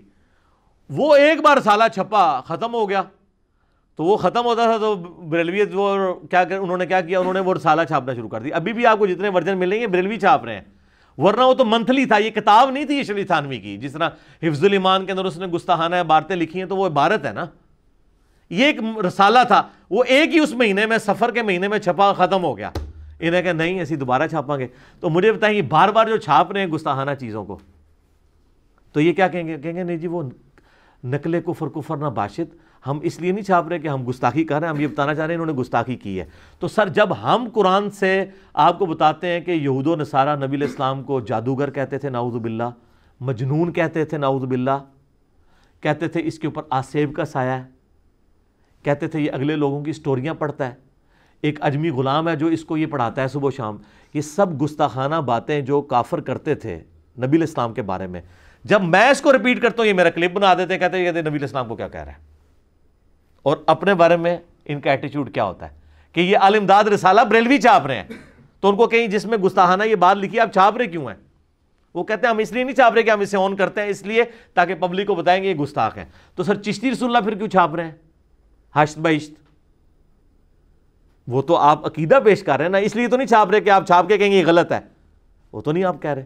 تو ہم اپنی ویڈیوز ڈیلیٹ کرنے کے لیے تیار ہیں. آپ لوگ یہ کہ کلپ مجھے بنا کے دے دیں تو قادیانیوں کو سپورٹ ملنا بند ہو جائے گی. یہ آپ نے قادیانیوں کو خود سپورٹ فراہم کی ہوئی ہے. جب تو کسی قادیانی سے ملتا ہے تو گنبد خضرا میں رسول اللہ کا دل دکھتا ہے. سر اس کے نیچے ایک اور جملہ لکھیں، جب تو ہشت بہشت میں چشتی رسول اللہ چھاپنے والے فرقے اور ان کے بزرگوں کے کسی ماننے والے اور ان عبارتوں کا دفاع کرنے والے اور ان عبارتوں کو ننگا کرنے والے انجینئر محمد علی مرزا کے خلاف بھونکنے والے سے ملتا ہے تو رسول اللہ کا دل دکھتا ہے. یہ بھی لکھنا تھلے. اور جب تو الامداد رسالے میں اشرف علی تھانوی رسول اللہ کا دفاع کرنے والے اور اس کے اوپر مناظرے کرنے والے سے اور اس کے خلاف بولنے والے پر بھونکنے والے سے ملتا ہے تو رسول اللہ کا دل دکھتا ہے. اے نہیں تھلے لکھا ہوا، اے بھی لکھنا، پورے جملے لکھنا، پوری گال لکھ. تو اچھا بڑا آسان تھا یار، آپ لوگ یہ 2 جملوں سے ہی دستبردار ہونا تھا نا، ہو جاتے. کہتے ہیں نہیں ادھر نہ آئے. سر ادھر کیوں نہ آئے؟ اسی کی وجہ سے تو وہ ادھر ہیں. آپ اگر ادھر سے ہٹے ہوتے ہیں ان کو ہٹانا ہمارا کام تھا. اور اللہ کے فضل سے ہماری اس پلیٹ فارم کی دعوت سے کئی قادیانیوں نے اسلام قبول کیا، اور وہ صرف اس وجہ سے کیا چونکہ میں نے چندے نہیں اکٹھے کرنے ہوتے کہ ایک قادیانی کو مسلمان کر کے پہلے بریلویوں کے پاس وہ جاتا ہے، وہاں مسلمان ہوتا ہے، پھر وہی کچھ عرصے بعد دیوبندیوں کے پاس جا کے مسلمان ہو رہا ہوتا ہے تاکہ ادھر کا چندہ ادھر سے ڈیوائڈ کرے، ادھر کا ادھر سے سارا ہوتا ہے۔ یہ کام ہم نے کرنا نہیں ہوتا، ورنہ میں لا کے یہاں ویڈیو بنانی شروع کر دوں۔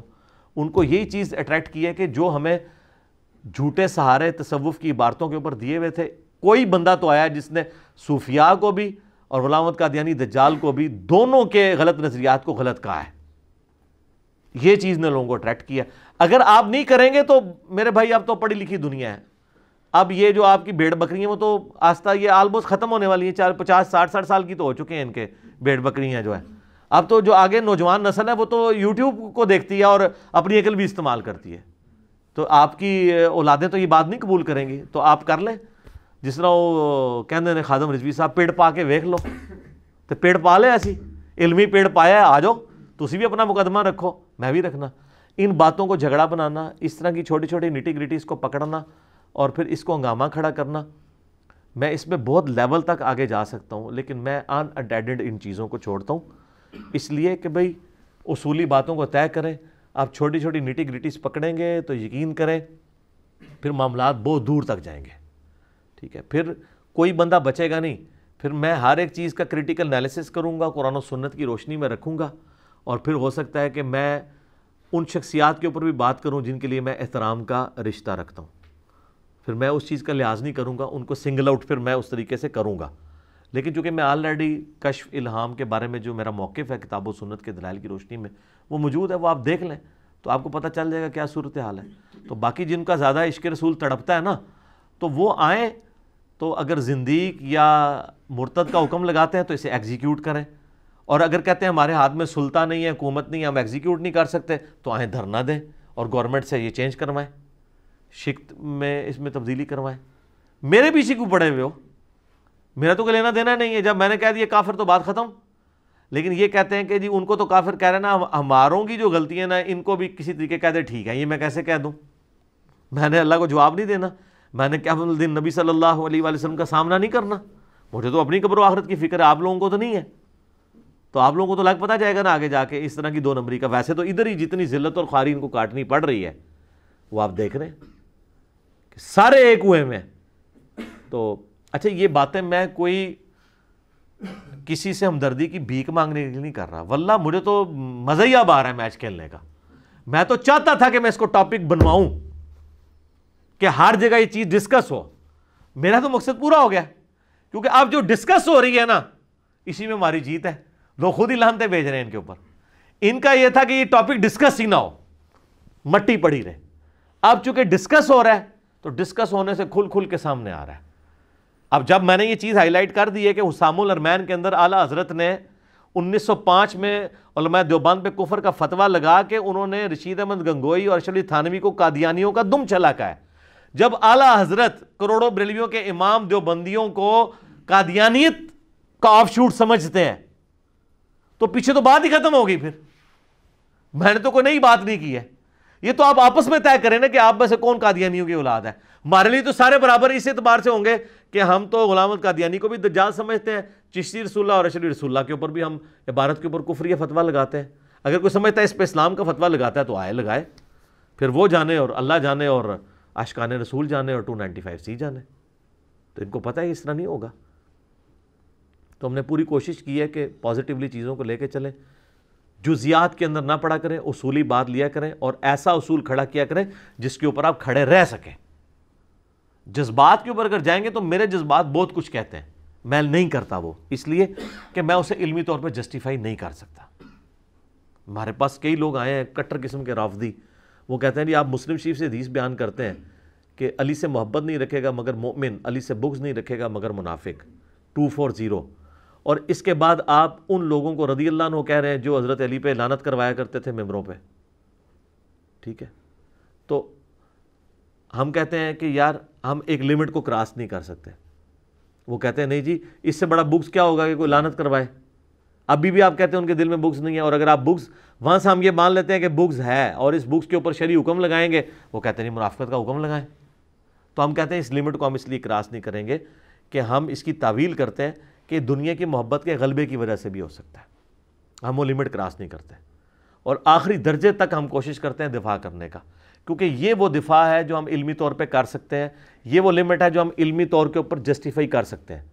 جذبات پہ جائیں تو ہم بھی بہت کچھ کرتے ہیں اور اس طرح کی انالوجیز بنانا شروع کر دیں، لیکن نہیں بناتے. تو ہم ایک جگہ کے اوپر کھڑے ہوئے ہیں. آپ دیکھ لیں ایک زمانہ تھا سنیوں کو پٹی پڑھائی گئی تھی کہ جی شیعہ کیا ہیں، وہ کہتے ہیں یہ کافر ہیں. کیوں؟ صحابہ وہ گالیاں نکالتے ہیں. اب اللہ کے فضل سے کوئی سنی مولوی یہ جرت نہیں کرتا، کوئی ایک لے آئیں جو یہ جرت کر جائے کہ صحابہ کو گالی دینے والا کافر ہے، کیونکہ ان کو پھر نیچے مسلم اور بخاری کی حدیثیں آنا شروع ہو جائیں گی کہ ہاں جی جناب یہ ان حدیثوں کے بارے میں آپ یہ تو ان لانتوں کے اور گالیاں نکالنے کے بانی تو یہ ہیں.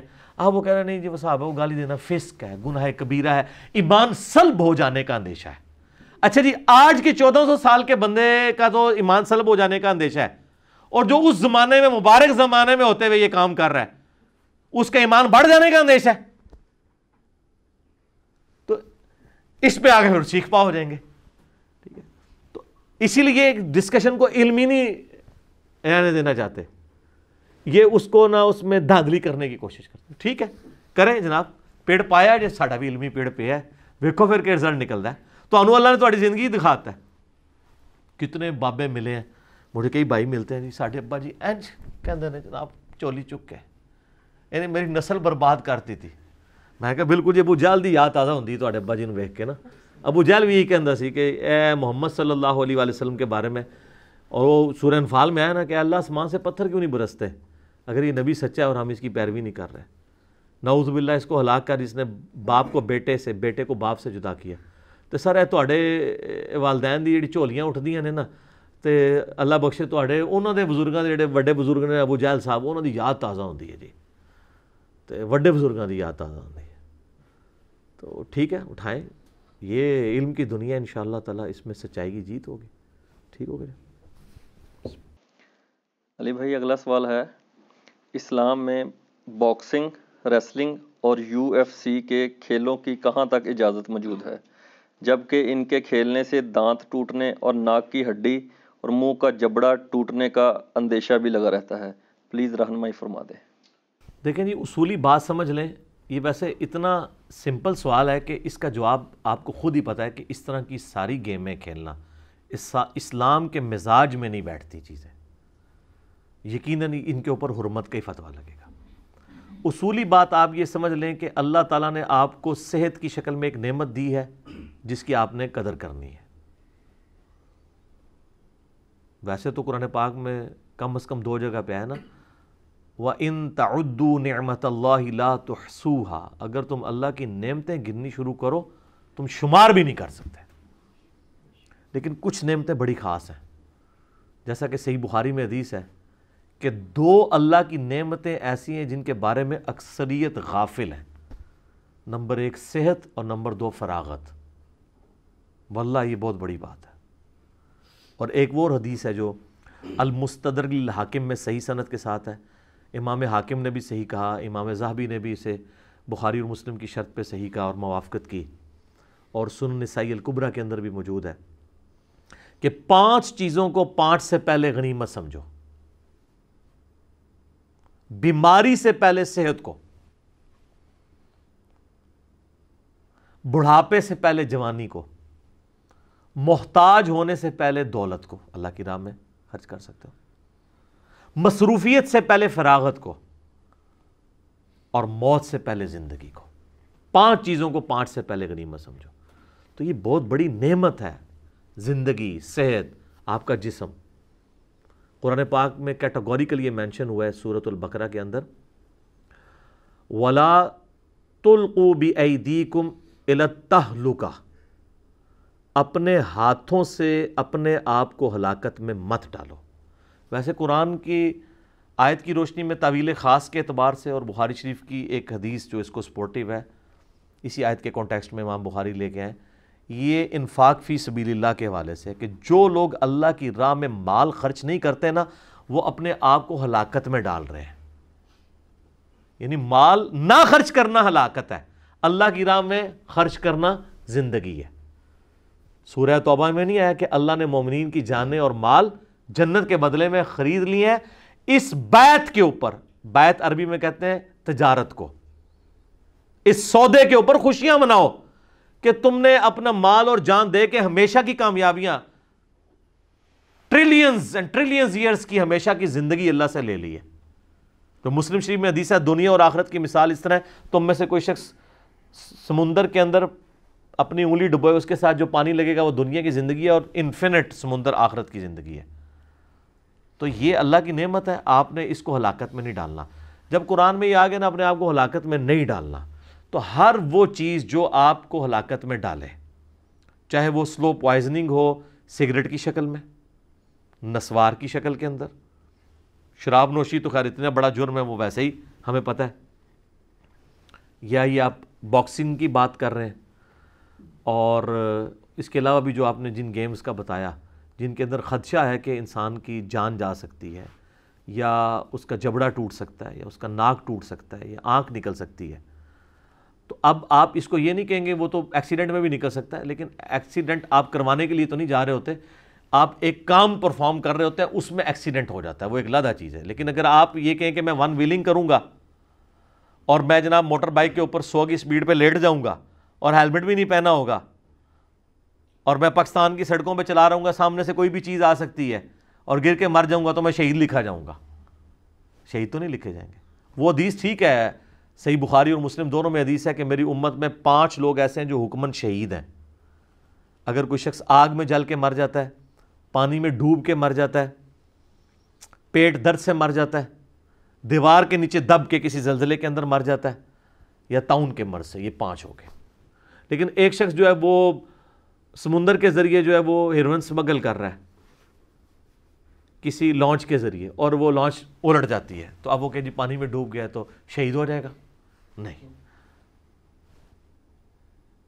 اسی طریقے سے ایک بندہ غیر قانونی طور پہ گورنمنٹ نے اجازت نہیں دی ہوئی ہے، اپنے گھر کے اندر اس نے بارود رکھا ہوا ہے، اور وہ اس بارود کے پھٹنے سے مر جاتا ہے، وہ کہ جی میں آگ میں جلنے سے مر گیا ہوں لہٰذا شہید ہو جائے گا؟ اس طرح تو شہید نہیں ہوگا. البتہ اگر کوئی شخص حادثاتی طور پہ اس طرح کے کسی مرض کے اندر مر جاتا ہے، وہ ٹھیک ہے، آپ کہہ سکتے ہیں اس کو شہید.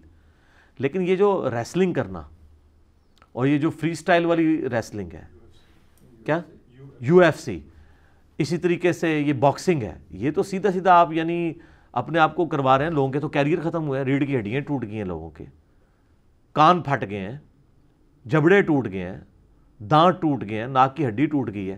یہ سارے کے ساری چیزیں، اور مسلمان بھی وہ خوش ہو رہے ہوتے ہیں، جی وہ ہمارا جی فلاں باکسر بڑا اچھا ہے جی، اور وہ جی ماشاءاللہ جی ورلڈ چیمپئن بن گیا ہے، اور یہ ہو گیا، اس کے اوپر خوشیاں منا رہے ہوتے ہیں. جب ایک گیم ہی حرام ہے جس کے ساتھ آپ اپنے آپ کو نقصان پہنچا رہے ہیں. قرآن تو بڑا سٹرکٹ ہے اس معاملے میں. سورۃ المائدہ میں آیا کہ کان کے بدلے کان، دانت کے بدلے دانت، ناک کے بدلے ناک، یہ آپ نے قصاص لینا ہے. لہٰذا اگر ایک ریسلنگ کے دوران ایک بندے کا ناک ٹوٹا ہے تو اسلام کی روح سے دوسرے بندے کا بھی ناک بعد میں توڑ دینا چاہیے. ہاں جی، اگر اسلام پہ ہی چلنا ہے، اسلام کی خدمت ہو رہی ہے تو یہ کریں. تو یہ تو کوئی کرنے کے لیے تیار نہیں ہوگا، نہ آپ کو کوئی اس کی بنیاد پہ کھیلنے دے گا. یہ ساری گیمیں حرام ہیں. البتہ ایسی گیمز جن کے اندر یعنی صحت والا عنصر آتا ہے، جیسے کوئی جم جوائن کرتا ہے، بشرطے کہ وہاں پہ کوئی بے حیائی والا عنصر نہ ہو، وہ چیزیں اپنی جگہ ہے. جاگنگ کرتا ہے بالکل جائز ہے، باڈی بلڈنگ کرتا ہے بالکل جائز ہے، بشرطے کہ اب وہ یہ تو نہیں ہے کہ باڈی بلڈنگ میں وہ اپنا جسم کا وہ حصہ بھی نمایاں کر دے جو 70 کی کیٹیگری میں فال کرتا ہے، پھر وہ باڈی بلڈنگ حرام نہیں ہوگی، اس عمل کی وجہ سے حرام ہو جائے گا، اس میں باڈی بلڈنگ کا قصور نہیں ہوگا. وہ والی چیزیں آپ نے دیکھنی ہے. کرکٹ کھیلنا فی نفسی کوئی حرام نہیں، لیکن کرکٹ کے اوپر کسی نے جوا لگا لی ہے تو ظاہر ہے پھر حرام ہے. یا فٹ بال کھیلنا، لیکن اس میں آپ نے اگر کپڑے اتنے مختصر پہنے ہوئے ہیں کہ صدر نمایاں ہو رہا ہے تو ظاہر ہے پھر اس کی وجہ سے ہوگا. ویسے فٹ بال اگر آپ ٹراؤزر کے اندر کھیلتے ہیں تو کھیلتے رہے. صحیح بخاری اور مسلم میں آتا ہے نبی صلی اللہ علیہ وآلہ وسلم کے مبارک زمانے میں مسجد نبوی کی جو ایڈجسٹنٹ گراؤنڈ تھی اس کے اندر صحابہ کرام جو ہیں وہ حبشی جو ہیں وہ نیزوں کی پریکٹس کرتے تھے، تیر اندازی کی پریکٹس کرتے تھے. یہ اس زمانے کی گیمز ہوا کرتی تھی. یہ تو بخاری مسلم میں حدیث موجود ہیں. اور نبی علیہ السلام ان کو دیکھا کرتے تھے، خوش ہوتے تھے. اس طرح کی ساری پریکٹسز کرنا، اس طریقے سے تلوار کی پریکٹس کرنا اس زمانے کے اندر. یا آج کل کوئی بندہ کہتا ہے جی میں گن شوٹنگ کی ایکٹیویٹی پرفارم کرنا چاہتا ہوں، اور بشرطے کہ وہ اتھرائز بھی ہو. وہ تو ظاہر ہے کہ فوج کے کام ہے کہ جا کے وہ کرے، یا فوج اگر کچھ لوگ ہائر کرتی ہے پبلک میں سے ایک آرگنائز طریقے سے وہ تو درست ہے. ویسے تو وہ دہشت گردی بن کے باہر نکلے گا, الٹا مصیبت بن جائے گی. یہ کام بھی نہیں ہونا چاہیے کہ ایک عام آدمی کے ہاتھ میں اسلحہ آ جائے. تو اصولاً وہ تمام گیمز جن گیمز سے آپ کی جان کو خطرہ ہے یا آپ کے جسم کے کسی عضو کے ٹوٹنے کا خطرہ ہے اور وہ جینون خطرہ موجود ہے, وہ ساری کی ساری حرام ہے. ویسے تو کوئی شخص کہتا ہے جی فٹ بال کھیلتے ہوئے بھی اگر پاؤں مڑ گیا تو وہ ٹخنا اتر سکتا ہے یا پنڈلی کی ہڈی, وہ تو ایک سائیڈ چیز ہے نا, وہ تو گھوڑ سواری کرتے ہوئے بھی موٹر بائک چلاتے ہوئے بھی ہو سکتا ہے, وہ ایکسیڈنٹ ہے. لیکن اس میں فٹ بال کھیلتے ہوئے آپ اپنی پنڈلی کے اوپر کوئی تھوڑا نہیں مار رہے ہوتے کہ ٹوٹے ٹوٹے ٹوٹے, لیکن ادھر تو باکسنگ میں تو آپ مار رہے ہوتے ہیں, ایگزیکٹ اس جگہ پہ مار رہے ہوتے ہیں, آپ ایکٹیویٹی یہ پرفارم کروا رہے ہوتے ہیں. یہ میں اس لیے بتا رہا ہوں کہ لوگ گدھے اور گھوڑے کو ایک جگہ کرنے کی کوشش کرتے ہیں, اس طرح نہیں ہوتا. آپ نے اصولاً چیزوں کو لے کے چلنا ہوتا ہے کہ اصول کے اندر کون سی چیز جو ہے وہ قرآن و سنت کے دائرے کے اندر فال کرتی ہے اور کون سی قرآن و سنت کے دائرے کے اندر فال نہیں کرتی ہے. لہٰذا ان تمام دلائل کی روشنی میں, کتاب و سنت کی روشنی میں, تو وہ تمام گیمیں حرام تصور کی جائیں گی جن کے اندر آپ کی جان کو خطرہ ہے. جاگنگ کرنا کوئی برا کام نہیں ہے, لیکن ایک بندے نے جاگنگ تھوڑی بہت پریکٹس کی ہے گراؤنڈ کے اوپر, اب وہ کہہ رہا ہے جی میں K2 سر کرنے کے لیے جا رہا ہوں. تو K2 تو میرے بھائی جو چھوٹی پہاڑیاں بھی سر کیے ہیں ان سے بھی نہیں K2 سر ہوتا. وہاں تو آپ کو پورا اکوپمنٹ چاہیے, وہ اتنی بلندی کے اوپر ہے, آپ کو آکسیجن پوری نہیں ملے گی, وہاں تو بڑے بڑے کوپ وہاں جا کے مر جاتے ہیں. تو یہ تو بڑی سخت زیادتی والی بات ہے. ایک بندے نے جو ہے وہ جناب اس کی پریکٹس 10 فٹ سے چھلانگ لگانے کی, اور وہ کہتا ہے جی میں پہلی دفعہ جو ہے نا وہ جہاز سے چھلانگ مار کے پیراشوٹ سے کودوں گا, اور اس کی کوئی پریکٹس ہی نہیں ہے اتنی بڑی بلندی سے کودنے کی, اور جا کے وہ گر جاتا ہے, مر جاتا ہے, تو حرام کی موت مرے گا. میں نے آپ کو پہلے بھی کئی دفعہ بتایا کہ مفتی اعظم سعودیہ نے فتویٰ دیا تھا کہ جو لوگ اوور سپیڈنگ کر رہے ہیں نا اور اس کی وجہ سے ڈیتھ ہوتی ہے تو گورنمنٹ ان کی دیت نہیں ادا کرے گی بلڈ منی, کیونکہ انہوں نے خودکشی کی ہے. اس اعتبار سے کہ بھئی جب ایک سڑک اور اس پہ چلنے والی ٹریفک ڈیزائن اس اعتبار سے کہ آپ نے اس لمٹ کو کراس نہیں کرنا ورنہ آپ کا ایکسیڈنٹ ہو سکتا ہے. ظاہر ہے کئی سڑکیں ایسی ہیں کہ آپ کے ٹائر کی وہ کیپیسٹی نہیں ہے کہ اس سے زیادہ جب اتنی گرم سڑک کے اوپر چلتا ہے تو وہ پھٹ سکتا ہے. یہ موٹر وے پہ کئی ایکسیڈنٹ ہوتے ہیں, آپ دیکھیں گے یہ اکثر اوور سپیڈنگ کی وجہ سے. اب پاکستان کی موٹر وے کی سپیڈ تو 120 ہے نا, تو دیکھیں 160 پہ بھی چلا رہے ہوتے ہیں, وہ ڈیتھ کیپسول جسے کہتے ہیں, وہ جو بڑے بڑے وہ پینتھر ان کی ہائیسٹ ٹائپ کی گاڑیاں ہیں, تو کئی بار ٹھک جاتی ہیں, وہ ٹائر ہی پھٹ جائے تو بس سارے فارغ ہو جاتے ہیں, کیونکہ اتنی سپیڈ کے اوپر تو وہ کسی چیز سے بھی جا کے لگیں گی تو وہ تو آپ سمجھ لیں ایک بندے کو آپ نے گولی مار دی, اور اگر خدا نہ خواستہ CNG سلنڈر ہوا اور پھٹ گیا تو کوئی بھی نہیں بچے گا. ہاں ایک بندہ 100 کی سپیڈ پہ جا رہا تھا, ود ان لمٹس تھا, بائی چانس اس کا ٹائر پھٹ گیا, پھر تو ہم کہیں گے ٹھیک ہے یار جو اللہ کی مرضی, اس نے اپنی طرف سے ایک پوری کوشش پرفارم کی تھی, ان لمٹس کو فالو کر کے چل رہا تھا, ایک حادثہ اس کے ساتھ ہو گیا. لیکن ایک بندہ سراپا حادثہ بنا ہوا ہے, خود بھی یعنی اپنی جان گنوانے کے لیے تلا ہوا ہے اور لوگوں کے اوپر بھی ایک مصیبت ڈالنے کے لیے تلا ہوا ہے. اب ایک ڈرائیور جو ہے وہ 160 کے اوپر کر رہا ہے تو یہ ہماری ذمہ داری نہیں ہے کہ ہم اس کو کہیں یار یہ 160 سے نیچے چلاؤ, تمہاری گاڑی ڈیزائن ہی نہیں ہے. لیکن لوگ تو آپ سواریاں دیکھیں وہ کہتے ہیں اور تیز چلاؤ. تو میں تو جب کبھی پبلک ٹرانسپورٹ پہ سفر کروں میں تو ڈرائیور کو نہیں اوور سپیڈنگ کرنے دیتا, میں اس سے کہتا ہوں یار 15 منٹ بعد پہنچ جائیں گے, ہمیں کوئی جلدی نہیں ہے. اور اگر یہ ڈرائیور نہ آپ کی بات مان رہے ہو نا تو آپ سیدھا موٹر وے پولیس کو کال کریں, ان کو بتائیں یہ گاڑی کا نمبر ہے, وہ اگلے ٹول پلازے پہ اس کو روک لے گا, گاڑی اس کی بند ہو جائے گی. اور یہ آپ نے صرف ویسے ہی اس کو کہہ دینا میں کال کرنے لگا ہوں, دیکھیں اس کا کیسے نیچے آتا ہے. لیکن آپ کو پھر حوصلے سے چلنا پڑے گا کیونکہ ساتھ آپ کی سواریاں بھی آپ کو نا کئی ایک تنگ کر رہی ہوں گی کہ جی وہ نہیں سام جلدی ہے, تنو مسئلہ دوسری گڈی پہ جا. وہ پھر آپ نے تیکھی باتیں سننی ہے اگر آپ نے حفاظت سے اپنی منزل تک پہنچنا ہے. وہ جس طرح لکھا ہوتا ہے نا کہ نہ پہنچنے سے دیر سے پہنچنا بہتر ہے, پہنچ تو جائیں گے نا آپ, اور زیادہ فرق نہیں پڑتا, 15-20 منٹ آدھے گھنٹے زیادہ فرق آپ نہیں نکال سکتے 2 یا 2.5 گھنٹے کی ڈرائیو کے اندر, جتنی مرضی سپیڈ مار لیں. تو اس قسم کی ساری گیم ہے جن میں آپ کی جان کو خطرہ ہے, اور وہ اسپیسیفکلی آپ ایسی حرکت پرفارم کر رہے ہیں کہ جس کی وجہ سے آپ کی جان جا سکتی ہے, تو یہ آلموسٹ خودکشی کے زمرے میں ہی آ جائے گی. باقی یہ ہے کہ نبی علیہ السلام کے سامنے خودکشی والے کا جنازہ آیا, آپ نے نہیں پڑھا, لیکن آپ نے صحابہ کو کہا کہ تم پڑھ لو. ڈومیننٹ پرسنالٹیز نہیں خودکشی والے کا جنازہ پڑھیں گی, جو دیندار ڈومیننٹ پرسنالٹیز ہیں.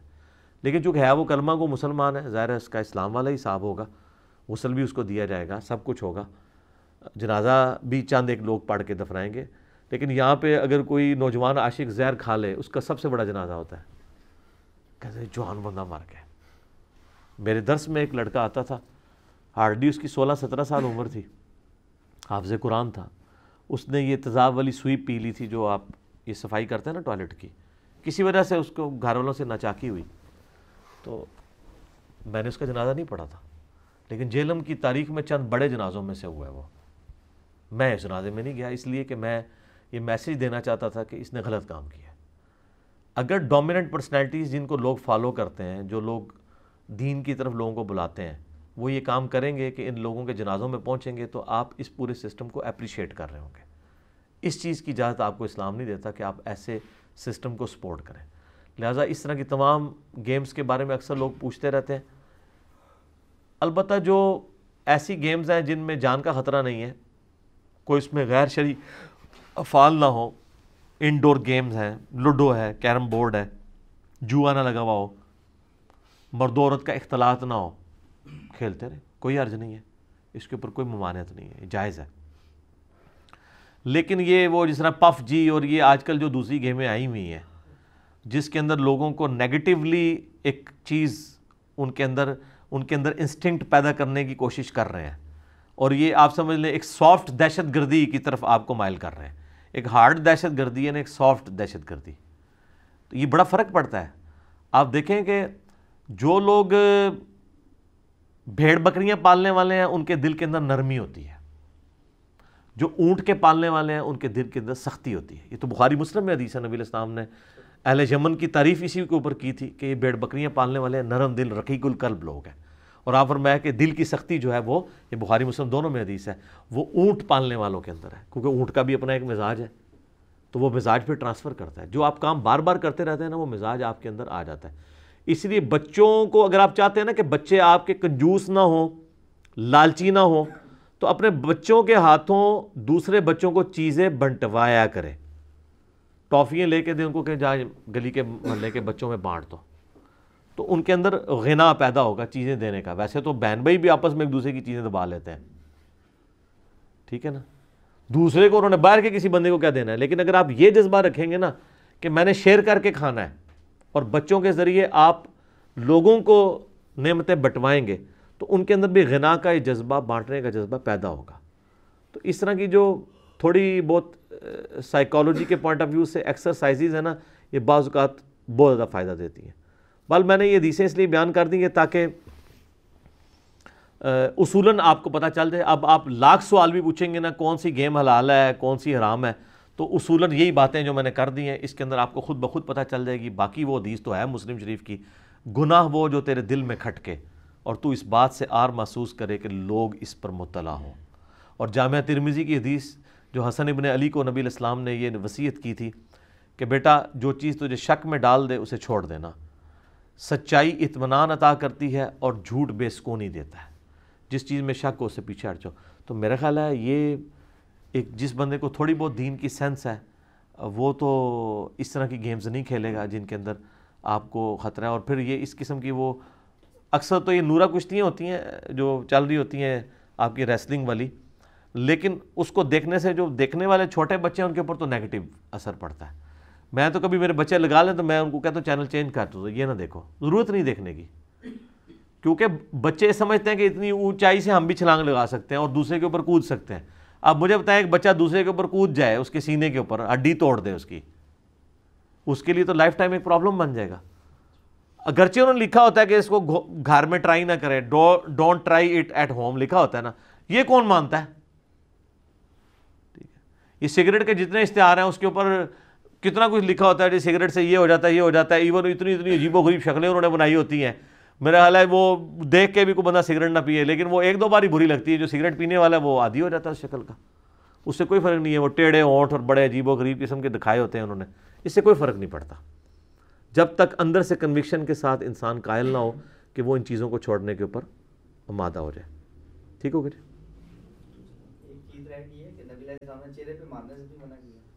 ہاں چہرے پہ مارنے سے منع کیا ہے، صحیح بخاری مسلم میں حدیث ہے کہ نبی صلی اللہ علیہ وآلہ وسلم نے فرمایا کہ اگر تم کبھی کسی کو یعنی مجبوراً بیویوں کے بارے میں آتا ہے خصوصاً کبھی مارنا پڑے تو چہرے سے اجتناب کرو، چہرے پہ نہیں مارنا، کیونکہ اللہ تعالیٰ نے آدم علیہ السلام کی صورت کے اوپر پیدا کیا. اس پہ میرا الگ سے کلپ بھی موجود ہے. آدم علیہ السلام کو اللہ نے اپنے مبارک ہاتھوں سے جیسا کہ اس کی شان کے لائق بنایا تھا، تو ہر ابن آدم کی شکل جو ہے حضرت آدم کی صورت پہ ہے، جس کا میں نے بتایا تھا اس کا غلط ترجمہ کیا کہ اللہ نے اپنی صورت پہ پیدا کیا، نہیں، وہ آؤٹ آف کانٹیکسٹ ہے حدیث. آدم کی صورت پہ پیدا کیا، تو آدم کو اللہ نے پروٹوکول سے بنایا تھا، لہذا چہرے پہ مارنے کی ممانعت ہے، وہ ویسے ہی موجود ہے، وہ اپنی جگہ موجود ہے. یہ تو خیر ایک بہت سوفسٹیکیٹڈ بات ہے نا، چہرے پہ مارنے والا معاملہ. چہرے کو چھوڑ بھی دیں، کسی کے کمر میں بھی مکہ نہیں مارا جا سکتا، اس کی ہڈی ٹوٹ سکتی ہے. یہ گیم کرنا ہی حرام ہے، یعنی باکسنگ کی گیم اس وجہ سے نہیں حرام کہ اس پہ چہرے پہ مارا جاتا ہے، چہرے پہ نہ بھی ماریں، کسی اور جگہ پہ بھی مار لیں، یہ حرامی تصور کی جائے گی، کیونکہ اس میں کسی بندے کی لائف کو تھریٹ ہے یا اس کی جو اعضاء ہیں ان کا ڈیمیج ہونے کا خطرہ ہے. تو اس کے اوپر آپ قیاس کریں گے پھر ہر طرح کی چیز کو، جو بھی گیم ہے لوگ پوچھتے ہیں نا، اور جو جتنی گیمیں جائز ہیں نا وہ اس صورت میں ہی جائز ہوں گی جب اس کے اندر حرام والا عنصر شامل نہ ہو. حرام والا عنصر شامل ہو گیا پھر جائز چیزیں بھی ناجائز ہو جائیں گی. اگر کوئی یعنی کرکٹ کھیلتا ہے جوا لگا کے تو پھر کرکٹ وہ والی کرکٹ حرام ہوگی. ٹھیک ہوگا جی. علی بھائی اگلا سوال ہے، آج کل شادی ہالز میں بے حیائی پر مبنی میوزک اور مرد و عورت کی مکس گیدرنگ کا جو طوفان بدتمیزی برپا ہے، ایسی صورتحال میں ان شادی ہال سے ہونے والی کمائی کہاں تک حلال شمار ہوگی؟ دیکھیں یہ بڑا مشکل سوال ہے. اس کی وجہ یہ ہے کہ شادی ہال میں جو ایکٹیویٹیز پرفارم ہو رہی ہیں وہ 100% تو غلط نہیں ہے. یعنی شادی کے موقع کے اوپر میاں بیوی کا جو یہ ازدواجی بندھن، نکاح کی ایکٹیویٹی ہونا اور اس خوشی کے موقع کے اوپر چند لوگوں کو کھانا کھلا دینا، یہ تو بالکل کلچرلی بھی درست ہے، اسلام بھی اس کو سپورٹ کرتا ہے. رہا اب وہاں پہ غیر شرعی ایکٹیویٹیز کا ہونا کہ وہاں پہ میوزک بج رہا ہے تو آپ جا کے میوزک بند کروا دیں، اس وقت تو اس حال کے مالک آپ ہوتے ہیں. ہم نے کئی شادیاں اٹینڈ کی ہیں، اپنی بھی ہوئی ہے، تو وہاں میوزک نہیں، انہوں نے خود ہی نہیں چلایا، ٹھیک ہے، اگر چلایا بھی ہو تو آپ بند کروا دیں. رہا مرد و عورت کا اختلاط تو وہ آپ کی اپنی مرضی پہ ہوتا ہے. ہمارے تو سب کانٹیننٹ کے کلچر میں جتنے شادی حال ہیں ان میں باقاعدہ بیچ میں پردہ لگا ہوتا ہے. جب تک آپ خود نہ اتروائیں پردہ، مرد و عورت کا اختلاط ہی نہیں ہوتا. اور میجارٹیز، میں نے تو کئی ماڈرن فیملیز میں بھی شادیاں اٹینڈ کی ہیں، جب کبھی میں کرتا تھا تو وہاں بھی مرد و عورت علیحدہ ہوتے ہیں. ہاں یہ ہے کہ جب وہ فوٹو سیشن شروع ہوتا ہے نا، اس وقت طوفان بدتمیزی برپا ہو جاتا ہے کہ مرد عورتوں کے اندر آ کے گھس جاتے ہیں. لیکن وہ مرد وہ عموماً ان کے اپنے قریبی ریلیٹیوز ہی ہوتے ہیں اور اس میں اتنا بڑا مسئلہ نہیں ہوتا. لیکن جب وہ ویڈیوز بننا شروع ہو جاتی ہیں، تصویریں، اور پھر نامحرم عورتوں کی تصویریں باہر نکل جاتی ہیں، پھر نیٹ کے اوپر چڑھ جاتی ہیں، پھر بڑے بڑے مسئلے کھڑے ہونا شروع ہو جاتے ہیں. بہرحال ان ساری ایکٹیویٹیز کی وجہ سے شادی حال کی کمائی حرام نہیں ہوگی. ہاں کمائی کا وہ پورشن جس میں وہ ایکٹیویٹی پرفارم کر رہے ہیں اس کو آپ حرام کہہ سکتے ہیں. اب کھانا جو شادی حال والوں نے کھلایا ہے، جو مینلی بل ہے وہ تو کھانے کا بنا ہوتا ہے، تو کھانا انہوں نے اگر اس میں چکن ہی کھلایا آپ کو، خنزیر کا گوشت نہیں کھلایا، اور اس کے اگینسٹ جو وہ کمائی کر رہے ہیں وہ حلال ہی ہوگی. ہاں آپ جزیات میں بات کر سکتے ہیں، اگر کہیں پہ انہوں نے کوئی بیہودہ میوزک لگا دیا ہے یا مرد و عورت کا اختلاط ہے تو وہ شادی حال کی وجہ سے نہیں ہو رہا ہوتا، یہ ذہن میں رکھیے گا، وہ ان لوگوں کی وجہ سے ہو رہا ہے. اور یہ بھی نہیں اب ہو سکتا کہ کوئی شادی حال کا مالک یہ ریسٹرکشن لگانی شروع کر دے کہ جی میں ایسے لوگوں کو یہاں شادی کی ایکٹیویٹی پرفارم نہیں کرنے دوں گا جو لوگ مکس گیدرنگ کریں گے. اس کی کوشش تو یہ ہونی چاہیے، لیکن جو آنے والے ہیں ان کو تو آپ اس کے اوپر پابند نہیں کر سکتے. اس سے بھی بڑھ کے اگر کوئی غیر مسلم کی شادی ہو رہی ہے کسی مسلمان شادی حال کے اندر، اس کا آنر مسلمان ہے، اب ان کے اوپر تو شریعت اپلائی وہ نہیں کر سکتا. تو اب ہم یہ تو نہیں کہیں گے یہاں پہ کرسچنز کا شادی کی ایکٹیویٹی اور مکس گیدرنگ ہے تو اس کی کمائی حرام ہو جائے گی. اس نے تو ایک وہاں پہ فیسلٹی اس کو پرووائڈ کی ہے. اتنی نیٹی گریٹیز میں اگر آپ پڑھیں گے تو بڑی مصیبت کھڑی ہو جائے گی. اس طرح پھر آپ دنیا کا نظام نہیں چلا سکتے. میرے پاس یہاں پہ کچھ آئے بھائی، وہ ان کا یہ دیگیں پکانے کا کاروبار تھا. وہ کہنے لگے جی وہ میلاد کے موقع کے اوپر ہم سے جو ہے نا وہ دیگیں پکواتے ہیں، بریلوی محرم کے اوپر شیعہ پکواتے ہیں، تو غیر اللہ کے نام کی نیاز دیتے ہیں، تو ہم ان کو دیگیں پکا کے دینا ہمارے والد صاحب تو منع کرتے ہیں. میں نے کہا غیر اللہ کے نام کی تو ہے ہی نہیں ہے، وہ تو مسئلہ اصال ثواب کا ہے. اگر کچھ جاہل کہہ دیتے ہیں اس سے تو نہیں ہوتا، بریلویوں کا یہ تو عقیدہ نہیں ہے کہ ہم رسول اللہ کے نام کی نیاز دے رہے ہیں، وہ تو اعلیٰ حضرت نے خود لکھا ہے غیر اللہ کی نیاز حرام ہے، وہ کہتے ہیں اللہ کے نام کی نبی علیہ السلام تک اصالہ ثواب کے لیے، تو میت کی طرف سے صدقہ ہو سکتا ہے۔ یہ کوئی ایسا مسئلہ نہیں کہ اس کی بنیاد کے اوپر آپ حلال و حرام کا ہنگامہ کھڑا کرنا شروع کر دیں۔ زیادہ سے زیادہ آپ کسی ایکٹیویٹی کے اوپر یہ کہہ سکتے ہیں کہ اس ایکٹیویٹی کو اس طریقے سے کرنا غلط ہے، فی نفس ہی تو غلط نہیں ہوگی۔ ہم تیجا 40ویں سے اختلاف کرتے ہیں کہ اس کو آپ نے ایکٹیویٹی بنا کے بوجھ ڈال دیا، ادروائز صرف میت کی طرف سے کوئی صدقہ کرتا ہے روزانہ، بے شک جمعرات کے جمعرات نہیں، روزانہ غریبوں کو کھانا کھلائے، تو بخاری مسلم کی احادیث کو سپورٹیو ہے۔ وہ تو مسلم شریف کی حدیث ہے کہ میت کو 3 چیزوں کا ثواب ملتا ہے، علم کی بات اور صدقہ جاریہ اور اس کی اولاد جو اس کے لیے دعا کرتی ہے، اولاد جو بھی نیک عمل کرتی ہے، جو بخاری میں آتا ہے سعد ابن عبادہ نے اپنی والدہ کی وفات کے بعد ان کی طرف سے اصالہ ثواب کے لیے ایک کنواں کھدوا دیا تھا اور اس کا نام پڑ گیا تھا ام سعد کا کنواں، اور نبی علیہ السلام سے پوچھا کہ میری والدہ کو اس کا نفع پہنچے گا؟ آپ فرمایا ہاں پہنچے گا، دیٹس آل۔ اصالہ ثواب پہ میرا مسئلہ 74 دیکھ لیں، میں نے کئی احادیث بیان کی ہے۔ تو آپ بات کی اس تھیم کو فالو کرنے کی کوشش کیا کریں۔ شادی حال کا بھی مسئلہ یہ ہے کہ آپ اس طرح نہیں، کئی لوگ آپ کہتے ہیں جی ایک بندے نے چھری چوری کی ہے، اس سے آپ جانور ذبح کرتا ہے تو جانور حلال ہوگا یا حرام؟ جانور تو حلال ہی ہوگا اگر وہ بسم اللہ اللہ اکبر پڑھ کے کیا ہے۔ چھری چوری کرنا ایک غلط ایکٹیویٹی ہے، جانور کو ذبح کرتے وقت اللہ کا نام لے لیا اسی چھری کے ساتھ، وہ جانور حرام نہیں ہوگا، ورنہ یہ کورالری بنائے تو کہاں تک بات ہوگی۔ صحیح بخاری میں حدیث ہے نا، نبی علیہ السلام کے سامنے صدقے کا گوشت لایا گیا، آپ فرمایا کہ محمد اور آل محمد کے اوپر حرام ہے، اتنے میں غریب عورت آئی، آپ نے اس کو وہ گوشت گفٹ کر دیا، وہ گھر گئی پکا کے وہی گوشت حضور کے سامنے لے آئی، آپ نے کھا لیا۔ صحابہ نے کہا یا رسول اللہ صدقہ تھا، آپ فرمایا صدقہ تو میرے لیے تھا نا، جب اگر میں لے لیتا، یہ تو اس عورت کی ملکیت ہو گیا، اب اس نے جو مجھے گفٹ دیا ہے وہ تو ٹھیک ہے۔ یعنی آپ اگر ایک غریب بندے کے گھر سے کھانا کھاتے ہیں جو زکوٰۃ کا پیسہ لے رہا ہے، تو یہ تو نہیں ہے کہ آپ زکوٰۃ کھا رہے ہیں۔ اب اگر آپ والی کرولری بنائی جاتی تو کہ نہیں گوشت تو وہی ہے نا، وہ آیا تھا انڈائریکٹلی ایسے ہو کے ہوا ہے، میرے بھائی اتنا سا ہونے سے حکم ہی بدل جاتا ہے۔ چھوٹی سی تبدیلی، ایک ایجاب و قبول حق مہر کے عوض ہونے سے وہی عورت 5 منٹ پہلے جو آپ کے لیے حرام ہے حلال ہو جاتی ہے۔ آگے پیچھے تو ایک ہی ہے نا، صرف 2 بول کا ہی فرق ہے نا۔ اور حق مہر اگر ویسے آپ حق مہر کے بغیر اس کو اربوں روپیہ بھی دے دیں وہ عورت حلال نہیں ہے آپ کے لیے، حق مہر آپ تھوڑا سا بھی دے دیں ایجاب و قبول ہو جائے تو وہ عورت حلال ہے۔ ایکٹیویٹیز دونوں طرف سیم ہے لیکن تھوڑے سے فرق سے حلال و حرام ہو جاتا ہے، ایک نقطے سے مہر مجرم بن جاتا ہے، ٹھیک ہے۔ تو شریعت میں یہ چیز دیکھنی ہے کہ کس چیز کا حکم بیان کرنے کے لیے بڑے اس طرح کئی لوگ پوچھتے ہیں کہ جی وہ غیر مسلم ملکوں میں چوری چھپے چلے گئے، اب وہاں جا کے وہ مزدوری کر رہے ہیں، ان کی کمائی حلال ہے یا حرام ہے؟ حلال ہے، کیونکہ وہ جو کر رہے ہیں وہ تو اپنی محنت کا کما رہے ہیں۔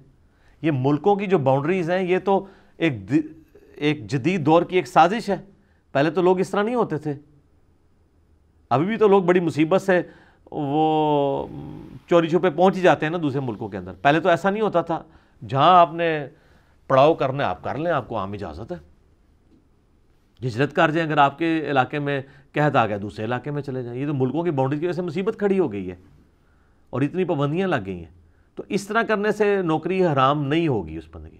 البتہ ایک بندے نے وہ کیپیبل نہیں تھا، اس نے جھوٹ بول کے نوکری لی، وہ سیٹ کا اہل نہیں تھا، جعلی اس کی ڈگری ہے، تو اب اس کی بنیاد ہی بالکل غلط ہوگی، وہ اس کا اہل نہیں ہے، کیونکہ اس نے حقوق اللہ کو بھی غصب کیا اور حقوق العباد کو، کہ اس پوسٹ پہ کسی اور نے آ کے بیٹھنا تھا، ٹھیک ہے، وہ معاملہ ایک ڈیفرنٹ ہے، اس کو اس سے آپ نے مکس نہیں کرنا، وہ تو غلط ہوگا۔ باقی جہاں کے اوپر اس طرح کی کرولریز بن جاتی ہیں کہیں پہ، تو وہ آپ نے اسی طریقے سے ٹی وی الیکٹرانکس کی اشیاء لوگوں نے رکھی ہوئی ہیں۔ اب لوگ کہتے ہیں ٹی وی تو زیادہ تر بے حیائی کے لیے استعمال ہوتا ہے لہذا ٹی وی بیچنا حرام ہے، نہیں، وہ تو سر اس سے بڑی پھر مجھ سے پھکی لے لیں کہ یہ آپ کے جو اسمارٹ فون ہے یہ بھی بے حیائی کے لیے استعمال ہو رہے ہیں۔ آج تک کسی مولوی نے فتویٰ دیا کہ اسمارٹ فون بیچنا حرام ہے؟ وہ کیسے فتویٰ دے گا؟ اس نے تو اپنے مرید سے اپنے فالوور سے خود گفٹ لیا ہوا ہے اسمارٹ فون۔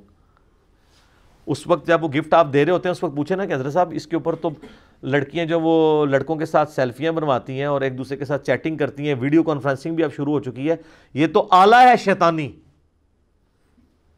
جیسے باپا جانی کسی زمانے میں کہتے تھے نا کہ نبی علیہ السلام جو ہے وہ ایک اسلامی بھائی کا بیان ہے، انہوں نے ہاکی مار کے اپنا ٹی وی توڑ دیا. ہمارے جیل میں کئی دعوت اسلامی انہوں نے توڑے تھے. جس رات ٹی وی توڑا اسی رات نبی علیہ السلام کی زیارت ہوئی. آپ نے فرمایا کہ تو نے آج میرا دشمن گھر سے نکال دیا ہے تو میں تجھے زیارت کروانے آ گیا ہوں. اب وہی باپا جانی ٹی وی سے ہٹتے نہیں ہیں. ان سے پوچھیں کہ نبی علیہ السلام کے ساتھ جو دشمنی تھی ٹی وی کی، یہ دوستی میں کب سے کنورٹ ہوئی ہے ہی ایک چیز شیطانی تھی. شیطان کے ساتھ نبی کی دوستی ہو سکتی ہے؟ کبھی بھی نہیں. تو اب ان کو بات سمجھ آ گئی ہے. وہ سر وہ خواب بھی ساری کہانیاں ہی تھے، وہ خواب شاب کوئی نہیں ہوتے اس طرح. اب ان لوگوں نے اپنے مسجدوں کے اندر اتنے بڑے بڑے ٹی وی لگا دیے، اور کئی بار غلطی سے چینل بھی چینج ہو جائے دوسرا بھی لگ جاتا ہے. اب ان کو خیال نہیں آ رہا کہ یار ہم نے ٹی وی لگا دی. ہم تو نہیں فتویٰ لگاتے، ہمارے نزدیک ٹھیک ہے، اچھا کام ہے. اگر کتاب و سنت کی تعلیم وہ دیں تو ٹھیک ہے، ایک جدید ذرائع. لیکن جو پہلے آپ اس کو نبی علیہ السلام کے ساتھ لیٹ کر کے خواب لوگوں کو بیان کر کے اس کو کہتے رہے کہ جی یہ نبی علیہ السلام کا دشمن ہے، یہ کلیئر کریں کہ نبی کا دشمن نبی کا دوست کیسے بنا ہے. یہ کس کے پاس نبی علیہ السلام خواب میں ہیں جنہوں نے کہا کہ ہاں اس تاریخ کے بعد سے میری دوستی ہے، جب سے مدنی چینل شروع ہوا ہے. سر یہ انجینئرنگ ہے. یہ تو انہوں نے رجوع کر لیا کہ ہم پہلے کیمرے کی ویڈیو کو حرام سمجھتے تھے، اب حلال سمجھتے ہیں. یہ تو مسئلہ چھوٹا ہے. اصل مسئلہ یہ ہے کہ جو رسول اللہ کا دشمن تھا وہ رسول اللہ کا دوست کیسے بن گیا. کہیں اس نے کوئی ایکسیپٹنس دی ہے اپنی کہ میں آج کے بعد صرف اپنے اوپر جو ہے مدنی چینل چلواؤں گا اور کوئی چینل نہیں چلنے دوں گا. یا نبی علیہ السلام خواب میں آئے ہوں کہ ہاں وہ ٹی وی جس پہ مدنی چینل چلے اور کبھی کوئی دوسرا چینل نہ چلے وہ ٹی وی میرا دوست ہے، اور پرانے لیڈے ٹی وی نے جتنے نجدی چینل چل رہے ہیں یا فلموں سے چینل چل رہے ہیں میرے دشمن ہے. کوئی لے کے آؤ نا، کوئی روایت بناؤ. ہو سکتا ہے اسے مجھے خطرہ لگ رہا ہے اس کے بعد کوئی ایک اسلامی بھائی کا بیان آ ہی نہ جائے. ایک اسلامی بھائی کا بیان ہے جی آیا نا، ایک تو آیا نا کہ وہ کہتے ہیں جی میں روزہ شریف پہ حاضر ہوا. ایک اسلامی بھائی کا بیان ہے تو وہ کہتے ہیں میں روزہ شریف پہ حاضر ہوا تو جالی سے آواز آئی کہ میرے الیاس قادری کو میرا سلام کہنا. کہتے ہیں میں پاکستان آیا میں بھول گیا. کہتے ہیں جی ایک دن وہ ٹی وی پہ جو ہے نا وہ سعودی عرب کی اذان چل رہی تھی، اور اذان کے دوران جب کیمرہ جو ہے روزہ شریف کے اوپر آیا تو وہ ٹی وی میں سے آواز آ گئی تو نے ابھی تک میرا سلام نہیں پہنچایا. پھر جا کے ان کو یاد آیا تو وہاں انہوں نے سلام پہنچایا. وہ ٹی وی جو کل تک دشمن رسول تھا اب وہ عاشق رسول بن چکا ہے. اس کا مطلب ہے شریعت سازی یہ خود کرتے ہیں. اور ہم ان کو پہلے بھی سمجھاتے ہیں کہ جو آپ اجتہادی مسائل ہیں نا ان کو قرآن و سنت کا مسئلہ نہ بیان کیا کریں. آپ کیا کریں کہ یہ میری رائے ہے، میرے مخالف جن کی رائے ہے وہ بھی درست ہو سکتی ہے، تاکہ کل کو آپ کو جب توبہ کرنی پڑے نا تو آپ کو کم از کم راستہ بند گلی میں نہ آپ رہو. جب یہ لوگ کہتے تھے کہ یہ شیطانی آواز ہے سپیکر، اس وقت ان کو خیال نہیں ہے کہ یار ہم یہ جو کام کر رہے ہیں کتنا خطرناک کھیل کھیل رہے ہیں. کل کو اگر ہمیں سپیکر میں نماز پڑھانی پڑ گئی، جس طرح اب اترتے ہی نہیں ہے سپیکر سے نیچے، تو اب کم از کم ہم یہ تو نہ کہیں کہ اب یہ رحمانی آواز ہو گئی ہے. اچھا یہ سپیکر کب سے شیطانی سے رحمانیت میں کنورٹ ہوا ہے؟ پہلے یعنی جب نیا نیا سپیکر آیا تھا اس وقت اگر سپیکر میں آپ اللہ اکبر کہیں تو سامنے سے کوئی اور لفظ نکلتا تھا. یہی ریزن ہو سکتی ہے نا کہ یہ جو اب کے سپیکر ہیں نا ان میں اللہ اکبر بولے تو اللہ اکبر ہی آواز آتی ہے. پہلے والوں میں نہیں آتی تھی اس لیے وہ شیطانی آواز تھی. سب کچھ وہی ہے. ٹھیک ہے، تو ادھر سے آپ جو مرضی بولیں وہی آواز دوسری طرف سے بھی آنی ہے. اس کا مطلب ہے کہ مولویوں کو سمجھ آنے میں تھوڑی دیر لگتی ہے کیونکہ common sense is not so common. میں یہی کہہ سکتا ہوں. ٹھیک ہے. کوئی علی بھائی اگلا سوال ہے، پچھلے دنوں میرے ماں باپ مجھ سے ملنے باہر کے ایک ملک سے پاکستان آئے. اسی دوران مجھے کھانسی اور بخار کی شکایت ہوئی تو ٹیسٹ کرنے پر میرا کرونا وائرس کا ٹیسٹ پازیٹیو نکل آیا. اسی دوران میرے امی ابو کو بھی سیم تکلیف ہوئی اور ان کے ٹیسٹ بھی پازیٹیو نکل آئے. ہم تینوں کو گورنمنٹ کی جانب سے قرنطینہ سینٹر میں شفٹ کر دیا گیا. میں اور میری والدہ تو صحت یاب ہو گئے لیکن میرے ابو جان کی ڈیتھ واقع ہو گئی. انا للہ و انا الیہ راجعون. میرے باقی خاندان والے مجھے میرے باپ کا قاتل قرار دے رہے ہیں جس کی وجہ سے میں بہت دکھی ہوں. پلیز مجھے کوئی سلوشن بتائیں. شکریہ. سلوشن یہ ہے کہ اپنے خاندان والوں کو ایجوکیٹ کریں کہ اس طریقے سے آپ کسی کے اوپر فتویٰ نہ لگائیں. اللہ کا خوف کریں. بیماری، پریشانی، زندگی موت اللہ کے ہاتھ میں. یہ ضرور ہے کہ آپ نے اپنی پوری ایفرٹ پٹ کرنی ہے. وہ تو میں نے بھی جب یہ کرونا وائرس کے حوالے سے ڈسکشن کی تھی، تو اس وقت بھی کہا تھا کہ جو لوگ باہر کے ملکوں سے آ رہے ہیں وہ اپنے ٹیسٹ کروائیں، اور اگر ڈکلیئر ہوتا ہے تو اپنی فیملی سے الگ رہیں۔ ویسے تو اللہ کا شکر ہے جب سے یہ کرونا وائرس آیا تو پاکستان کا ڈیتھ ریٹ نیچے آ گیا ہے، لوگ کم مر رہے ہیں۔ آپ ذرا مجھے بتائیں اس 2 مہینے کے لاک ڈاؤن میں آپ نے کتنے جنازے پڑھے ہیں، اور اس سے پہلے جب تک کرونا کا لاک ڈاؤن نہیں تھا تو کتنے لوگ مرتے تھے؟ اس کا مطلب ہے کہ جب سے ہماری پاکستانی عوام ڈاکٹروں سے ہاسپٹل سے بچ کے گھر میں کرنٹینہ ہوئی ہے نا، تو عام بیماریوں سے بھی جو مرنے والے لوگ ہیں نا انہوں نے بھی مرنا بند کر دیا ہے، اس پوائنٹ آف ویو سے کہ وہ بیماریاں جا کے وہاں پہ خراب ہوتی تھی کیونکہ ڈاکٹرز مس ہینڈل کرتے تھے۔ آپ دیکھ لیں، آپ کو اگر یقین نہیں آتا آپ اپنے اپنے علاقے کے قبرستانوں میں جا کے نا قبر کاندیوں سے پوچھیں، ان کا تو روزگار ختم ہو گیا ہے۔ وہ کہتے ہیں ہمیں کیا فائدہ ہوا اس کرونا کا، بندے اگر پہلے 10 مرتے تھے اب 3 مرتے ہیں۔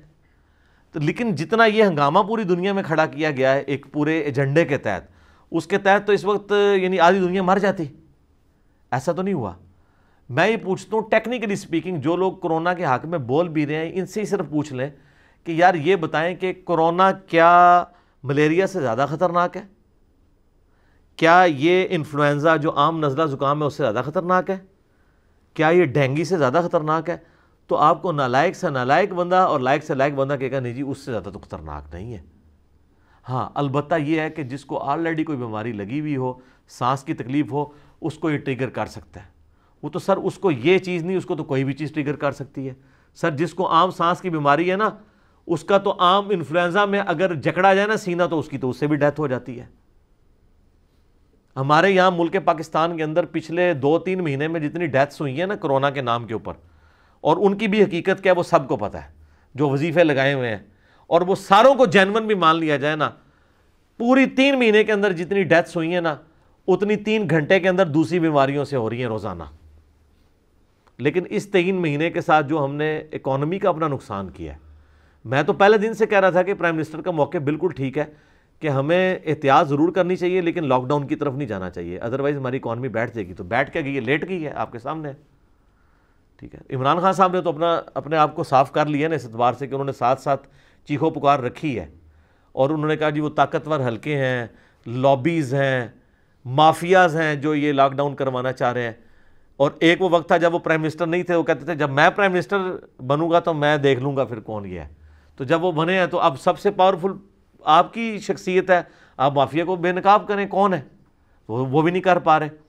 تو اس کے باوجود میں کہوں گا کہ پرائم منسٹر صاحب اپنے اس فرض سے سبک دوش نہیں ہو سکتے کہ وہ یہ کہیں کہ میں تو شروع سے ہی چیخ رہا تھا، سر آپ چیخنے کے لیے نہیں ہے، آپ پالیسی امپلیمنٹ کرنے کے لیے ہیں، آپ پاورفل سیٹ کے اوپر بیٹھے ہوئے ہیں، ٹھیک ہے۔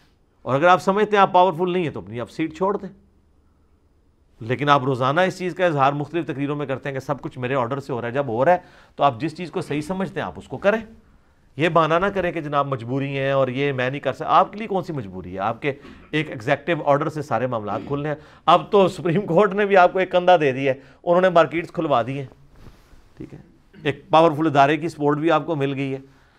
تو رہا یہ سوال، اس قسم کے کئی ایک ایکٹیویٹیز ہمارے ملک کے اندر ہوئی ہیں، اور اب جو لوگ باہر بیٹھے ہوئے ہیں وہ ماں باپ ان کے یہاں آتے ہیں، پہلے تو یہ کسی کو کنفرم نہیں کہ ہو سکتا ہے وائرس وہی لے کے آئے ہوں اور وہ کیریئر ہوں، بعد میں وہ ریزروائر والا ایشو ہو گیا ہو۔ اگر یہاں سے بھی کسی کو لگا ہے تو ظاہر ہے کہ کوئی بھی اپنے ماں باپ کے لیے ایسی ایکٹیویٹی پرفارم نہیں کرنا چاہتا۔ باقی اگر کسی کو کسی سے وائرس لگ گیا تو اس کی وجہ سے اب یہ نہیں ہے کہ اس کے اوپر آپ قتل کا فتویٰ لگا دیں کہ اس نے قتل کر دیا اس کا، ان کی والدہ کو ہوا وہ بھی تو ٹھیک ہو گئی ہے نا۔ ونس جب کوئی معاملہ ایکسٹریم تک پہنچ جائے نا پھر آپ نے یہی کہنا ہے جو اللہ کی مرضی۔ پہلے آپ نے پوری اپنی احتیاط کرنی ہے، علاج بھی کروانا ہے، ایکٹیویٹی پرفارم کرنے کی کوشش بھی کرنی ہے کہ کوئی اس طرح کا معاملہ نہ ہو۔ لیکن وہ مسلم شریف کی جو حدیث ہے نا، اے ابو ہریرہ اپنے لیے نفع مند چیز کے لیے کوشش کرنا، کاہلی نہ کرنا، سستی نہ کرنا، اور اللہ سے مدد مانگنا۔ اس کے باوجود اگر رزلٹ تیرے اپوزٹ آ جائے تو پھر یہ نہ کہنا کہ اگر میں یہ کر لیتا تو یہ ہو جاتا، اگر میں وہ کر لیتا تو وہ ہو جاتا، اگر مگر شیطان کا دروازہ کھول دیتے ہیں۔ یہ مسلم شریف میں تقدیر والے چیپٹر کتاب القدر کے اندر آخری حدیث امام مسلم لے کے ہیں، یہ پورے تقدیر کے مسئلے کو حل کرتی ہے۔ تقدیر کا مسئلہ یہ نہیں ہے کہ آپ نے پڑھائی لکھائی کی نہیں ہے، اینڈ پہ دعائیں کرتے رہے اور فیل ہو گئے اور کہتے ہیں جو اللہ کی مرضی، نہیں۔ آپ نے ایفرٹ پٹ کرنی ہے, سب کچھ کرنا ہے, پھر بھی اگر رزلٹ آپ کے خلاف آئے پھر آپ نے کہنا ہے جو اللہ کی مرضی. یہاں پہ بھی انہوں نے علاج کرایا, سب کوشش کی, الٹیمیٹلی یہ ہو گیا. اور پھر اب ان کے ریلیٹیوز ان کو یہ مردہ الزام ٹھہرا رہے ہیں, تو ان کو کہیں کہ یہ ایکٹیویٹی آپ نہ کریں. اگر آپ مسلمان ہیں تو آپ کا یہ یقین ہونا چاہیے, قرآن حکیم میں سب سے زیادہ شد و مت کے ساتھ یہی ٹاپک ڈسکس ہوا ہے کہ زندگی موت کا مالک اللہ ہے. کلو نفس ذائقۃ الموت, یہ آیت کئی دفعہ قرآن میں آئی ہے. پھر یہ آیت بھی کئی دفعہ ریپیٹ ہوئی ہے کہ جب کسی کی موت کا وقت آ جائے گا تو نہ ایک لمحہ آگے ہوگا نہ ایک لمحہ پیچھے ہوگا. یہ مسلمان کا بنیادی عقیدہ ہے. جس طرح ہمارا یہ بنیادی عقیدہ ہے نا کہ اللہ ایک ہے, اس طرح یہ بنیادی عقیدہ ہے کہ اگر میری زندگی 63 سال اور اتنے دن لکھی ہے, 1 گھنٹہ اس میں اضافہ نہیں ہو سکتا اور کوئی دنیا کا بندہ اس میں کمی بھی نہیں کر سکتا. ورنہ خالد ابن ولید جنہوں نے 100 سے زیادہ جنگیں لڑی ہیں, ان کے تو بہت چانسز تھے, اور وہ پیچھے بیٹھ کے نہیں لڑتے تھے, آگے جا کے لڑتے تھے. شہید تو نہیں ہوئے, بستر مرگ پہ فوت ہوئے ہیں. اس طرح تو نہیں ہوتا ہے, موت جب آنی ہے وہ تو آنی ہے. سورۃ النساء میں آیا کہ اگر تم اپنے آپ کو مضبوط قلعوں میں بھی بند کر لو نا, موت وہاں پہ بھی آ کے رہے گی. سورہ آل عمران میں آیا کہ منافقین نے کہا کہ ہم نے تو اپنے بھائیوں سے پہلے ہی کہا تھا کہ غزوہ احد میں نہ شریک ہو, مر جاؤ گے. تو اللہ تعالیٰ نے فرمایا کہ اگر تم لوگ جو گھروں میں بیٹھے رہے ہو یا واپس آ گئے ہو منافقت دکھاتے ہوئے, اگر تمہاری موت بھی لکھی ہوتی نا کہ اتنی تمہاری عمر تھی, تو تم نے خود بخود اپنی مقتل گاہوں کی طرف کھینچے چلے آنا تھا. اور آئے ہیں مقتل گاہوں کی طرف کھینچے چلے آئے ہیں لوگ, جنہوں نے بچنا تھا وہ بچ گئے. دیکھیں کتنے بڑے بڑے صحابہ تھے, شروع کی جنگوں میں شہید ہو گئے, اور کتنے لوگ ہیں وہ 70 80 90 100 سال کے اندر جا کے فوت ہوئے ہیں. عبداللہ بن عمر دیکھیں, غزوہ احد سے لے کے جنگ قادسیہ, یرموک اور کتنی جنگوں میں شریک رہے ہیں, لیکن 74 ہجری تک زندہ رہے ہیں. 63 سال کی عمر میں حجاج بن یوسف نے نیزہ مارا ہے, تو اس میں وہ بھی حج کے دنوں میں اس نے اپنی دشمنی نبھائی ہے, جنگ میں پھر بھی نہیں شہید ہوئے. وہ اس طرح تو نہیں مرتا. انس بن مالک 93 ہجری میں جا کے فوت ہوئے ہیں. ٹھیک ہے. ابو طفیل عامر بن واصلہ جنگ جمل صفین نہروان لڑی ہوئی ہے انہوں نے. حضرت علی 40 ہجری میں شہید ہوئے ہیں, اور ابو طفیل عامر بن واصلہ جو ہیں وہ 110 ہجری میں فوت ہوئے ہیں, جنگ صفین کے 70 سال کے بعد.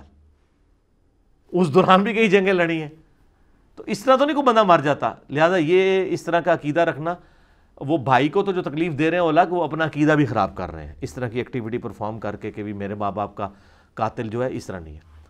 باقی کرونا کے والے سے میری ڈیٹیل ویڈیوز ریکارڈڈ موجود ہیں. احتیاط اپنی جگہ ہے, لیکن پینک نہ پھیلائیں. خدا کے لیے پہلے بھی عرض کیا ہے کہ ہر سال 200 سے زیادہ وائرسز, اس قسم کی کئی نزلہ زکام سے ریلیٹڈ بیماریاں پھیلا کے پرفارم کر کے اینٹی باڈیز ہمارا اس کا خود بخود ریکور کر کے دنیا سے چلی جاتی ہیں. اب تو یہ ہمارے وزراء باتیں کر رہے ہیں. اسد عمر صاحب کہہ رہے تھے یہ تو ہونا ہی ہونا ہے, اور لوگوں کو ہو کے خود بخود ٹھیک ہو جائے گا, بس تھوڑی سی احتیاط کر لیں. یہی باتیں جب ہم پہلے کر رہے تھے اس وقت تو یہ کہہ رہے تھے کہ جناب یہ گورنمنٹ کی پالیسی کے خلاف چل رہے ہیں. اب تو یہ سارے باتیں کر رہے ہیں. پینک نہ پھیلائیں لوگوں کو. اب تو بڑے بڑے ڈاکٹرز امریکہ اور یورپ میں بھی بولنا شروع ہو گئے ہیں کہ آپ نے لوگوں کو گھر بٹھا کے نفسیاتی مریض بنا دیا. کئی جگہ تو ڈیٹا ہے کہ جب سے انہوں نے لاک ڈاؤن کھولا ہے تو ان کی وہ شرح اموات نیچے آ گئی ہے. اور یہ جو گوروں کی مثالیں ہیں نا, یہاں پہ بھی جو لوگ کہہ رہے ہیں نا لوگ مر نہیں رہے, نہیں مر رہے ہیں لوگ. گوروں کے ملکوں میں بہت زیادہ لوگ مر رہے ہیں, خصوصاً وہاں پہ سرد علاقوں کے اندر لوگوں کی امیونٹی کم ہوتی ہے. اور وہ تو گورے ایسے ہیں یہاں کہ ہمارا مچھر ان کو کاٹ دینا تو ان کی بازو اتنی موٹی ہو جائے گی. وہ بیچارے اتنے ممی ڈیڈی قسم کے لوگ ہیں, ان کے اندر امیونٹی نہیں ہے. ادھر کے لوگوں میں امیونٹی زیادہ ہے, اور ادھر جو میوٹ ہوا ہوا وائرس آیا ہے نا وہ اس لیول کا نہیں تھا. کئی ایک چیزیں فیکٹرز جمع ہوئی ہیں. بہرحال احتیاط اپنی جگہ موجود ہے, لیکن یہ جو پینک پھیلایا ہوا ہے نا یہ سر بہت خطرناک مسئلہ ہے. اب بھی ان کو چاہیے ایمانداری سے, انہوں نے گھسیٹ گھساڑ کے جو 1000-1500 بندہ بنایا ہے 3 مہینے میں اتنی محنت کر کے, اس کا ذرا نا ایمانداری سے نا اس کا بریک اپ ہمیں دیں کہ ان میں سے کتنے لوگ کتنی عمر کے تھے, ان کو پہلے کون کون سی بیماریاں تھیں. تو شاید یہ 1.5 بندہ بھی نہ نکال سکیں جو صحت مند مرا ہو 1,500 میں سے. وہ نہیں بریک اپ, اور باہر کے گورے بھی نہیں دے رہے. وہاں تو پوری کانسپریسیز چل رہی ہیں کہ انہوں نے اولڈ ایج ہاؤسز کا خرچہ ختم کرنے کے لیے 80 90 سال کے سارے بندے فارغ کر دیے. وہاں جوان بندے 30 سال 40 سال یا 15 سال 20 سال کے کتنے بچے مرے ہیں یا کوئی جوان مرے ہیں بتائیں؟ کوئی بھی نہیں. یہاں پہ بھی ٹھیک ہے, لوگ کہیں مرتے ہیں, کوئی اگر تگڑا بندہ مر جائے تو ان کی لاش ان کے حوالے کر دیتے ہیں اور ان کو اینٹی کرونا لکھ دیتے ہیں کہ کرونا سے نہیں مرا. جو غریب مر جاتا ہے اس کو کرونا کے کھاتے میں ڈال کے کر دیتے ہیں کمائی کے لیے. ہر طرح کے اچھے برے لوگ موجود ہیں. بہرحال کچھ جینون بھی مرے ہوں گے, وہ کرونا سے بغیر بھی انہوں نے مرنا تھا, اور بیماریوں کی وجہ سے بھی لوگ مر رہے ہیں، لوگ مرتے ہیں، ایکسیڈنٹس کی وجہ سے مرتے ہیں، تو ان میں سے یہ بھی مر گئے، ہم ان کے لیے بھی دعائیں مغفرت کرتے ہیں۔ ویسے ہی مجھے کئی لوگوں نے یعنی میسیجز بھی کیے تھے کہ جی کچھ لوگ اس دوران فوت ہوئے ہیں کرونا کے ذریعے بھی، باقی امراض کے ذریعے، ان کے لیے دعائیں مغفرت کر دیں، ان کے لیے بھی کر دیں جتنے لوگ فوت ہوئے ہیں دنیا میں۔ اللہم انی اسألک بانک انت اللہ لا الہ الا انت الاحد الصمد الذی لم یلد ولم یولد ولم یکن لہ کفوا احد، اللہم صلی علی محمد وعلی آل محمد، اللہم اغفر لحینا ومیتنا وشاہدنا وغائبنا وصغیرنا وکبیرنا وذکرنا وانثانا، اللہم من احییتہ منا فاحیہ علی الاسلام ومن توفیتہ منا فتوفہ علی الایمان۔ اے اللہ جن جن بھلائیوں کا سوال تیرے محبوب علیہ السلام نے کیا پوری دنیا کے مسلمانوں کے حق میں قبول و منظور فرما، جن جن چیزوں کے شر سے تیرے محبوب علیہ السلام نے تیری پناہ طلب کی پوری دنیا کے مسلمانوں کو عطا فرما۔ اے اللہ یہ جو کرونا وائرس کی آزمائش اس امت پہ آئی ہے اور باقی آزمائشیں بھی اے اللہ چاہے مسلمانوں پہ آئی ہیں غیر مسلموں کے اوپر آئیں، اے اللہ انسانیت کو ان آزمائشوں سے اے اللہ چھٹکارا عطا فرما۔ اے اللہ جو مانگا وہ بھی عطا کر دے، جو نہ مانگ سکے ہمارے حق میں بہتر ہے تو ہمیں بن مانگے ہی عطا فرما دے۔ وصلی اللہ علی النبی الکریم وعلی آلہ وصحبہ اجمعین الی یوم الدین، آمین۔ ٹھیک ہو گیا؟ علی بھائی آج کا آخری سوال ہے، 22 مئی 2020 کو لاہور سے کراچی جانے والی A320 ایئر بس کی فلائٹ نمبر 8303 لینڈنگ سے تھوڑی دیر پہلے کریش ہو گئی، جس میں 100 کے قریب مسافر شہید ہو گئے۔ انا للہ و انا الیہ راجعون۔ یہ جہاز چونکہ ایک آبادی والے حصے پر گرا اس لیے کئی مکانات بھی تباہ ہوئے اور بعض لوگ زمین پر بھی شہید ہوئے۔ پوچھنا یہ تھا کہ اس ایئر کریش میں فوت شدگان کو شہید کہا جا سکتا ہے اور ان کی دیت یعنی بلڈ منی کسے ادا کرنی ہوگی اور کتنی ادا کرنی ہوگی؟ مزید یہ کہ فیوچر میں ان حادثات سے بچاؤ کے لیے ایئرپورٹس کو ویرانے میں شفٹ کر دیا جائے یا صرف اللہ پر توکل کر کے بیٹھ جائیں؟ دیکھیں جی جہاں تک ان شہداء کا تعلق ہے، اللہ تعالیٰ ان کی مغفرت کرے، انہیں نیک کاموں کا اجر عطا فرمائے اور ان کی برائیوں سے درگزر فرمائے۔ ہم تو ان کے لیے دعائیں مغفرت ہی کریں گے۔ شہادت کی موت مرے ہیں یقیناً، بخاری اور مسلم دونوں میں حدیث موجود ہے کہ اللہ کے محبوب صلی اللہ علیہ وآلہ وسلم نے فرمایا میری امت میں 5 قسم کے لوگ جو ہیں وہ حکماً شہید شمار ہوں گے۔ نمبر 1 جو شخص آگ میں جل کے مر جائے، تو اب اس میں کئی لوگ آگ میں بھی مرے ہیں، ظاہر ہے وہ ایک پوری آگ پھیل جاتی ہے۔ نمبر 2 پانی میں ڈوب کے جو مر جائے۔ نمبر 3 جو کسی دیوار کے نیچے دب کے زلزلے کی وجہ سے کسی بلڈنگ کے نیچے آ کے ایکسیڈنٹلی مر جائے۔ اور نمبر 4 جو پیٹ درد سے مر جائے، کسی بھی پیٹ کی بیماری سے۔ اور نمبر 5 جو ہے طاعون کے مرض سے مر جائے۔ تو یہ اس میں سے کسی نہ کسی کیٹیگری میں ہر ایک بندہ فال کر رہا ہے، تو یہ شہادت کی موت ہے۔ کئی لوگ روزے سے بھی تھے، اور بلکہ یہ جمعۃ الوداع کا دن تھا 1441 ہجری۔ تاریخ کون سی تھی یہ؟ 22 تھی، 22 مئی جمعۃ الوداع کا دن تھا، کیونکہ 24 کو اتوار تھی نا، ہماری کلاس نہیں ہو سکی۔ تو اس کی بلڈ منی کا جہاں تک تعلق ہے یعنی دیت کا، تو وہ گورنمنٹ کا کام ہے۔ ویسے بھی گورنمنٹ نے جتنے یہ ہمارے جہاز کے مسافر ہیں ان کی انشورنس بھی کی ہوئی ہوتی ہے، تو ان کو بلڈ منی میں کوئی مسئلہ نہیں ہونا چاہیے۔ لیکن یہ جو بلڈ منی دیتے ہیں نا کہ جی زخمیوں کے لیے 5 لاکھ روپے اور مرے ہوں کہ 10 لاکھ یا 20 لاکھ یا 30 لاکھ، یہ غلط ہے۔ زخمیوں کا تو ان کو علاج مکمل طور پہ کروانا چاہیے، چاہے 50 لاکھ اس کے اوپر لگے۔ رہ کے جو لوگ شہید ہو گئے ہیں تو اس کی بلڈ منی سنن نبی داؤد میں حدیث ہے کہ نبی صلی اللہ علیہ وآلہ وسلم نے 100 اونٹ مقرر فرمائی ہے۔ ایوریج بھی اس وقت جو ایک عام اونٹ کی قیمت تقریباً 2 لاکھ روپے بنتی ہے۔ تو اگر کوئی بہت جا کے کسی جنوبی پنجاب سے جا کے کوئی تھوک میں بھی خرید لے تو 1 لاکھ سے تو کم کا کوئی اونٹ ملنے کا نہیں ہے۔ تو 1 لاکھ روپے کا اگر ایک اونٹ ہو تو سنن نبی داؤد کی حدیث کے تحت 1 کروڑ روپیہ یعنی 10 ملین آج کی ڈیٹ میں بلڈ منی بنتی ہے۔ تو یہ 100 اونٹ ہیں، تو جس زمانے میں بھی وہ 8 سے 1000 سال بعد بھی ہو تو 100 اونٹ کی قیمت آپ کیلکولیٹ کریں گے، اور وہ بلڈ منی آپ کو قصاص کے طور پر یعنی یہ دیت کے طور پر دینی ہوگی۔ گورنمنٹ کا یہ کام ہے کہ ان لوگوں کے لواحقین کو دے، یہ تو اس سے تو چھٹکارا نہیں وہ کر سکتے۔ باقی رہا ایئرپورٹس کو ویرانے میں شفٹ کرنا، بالکل یہ ایئرپورٹ تو قانوناً ان کو سیل کر دینا چاہیے ان ایئرپورٹس کو.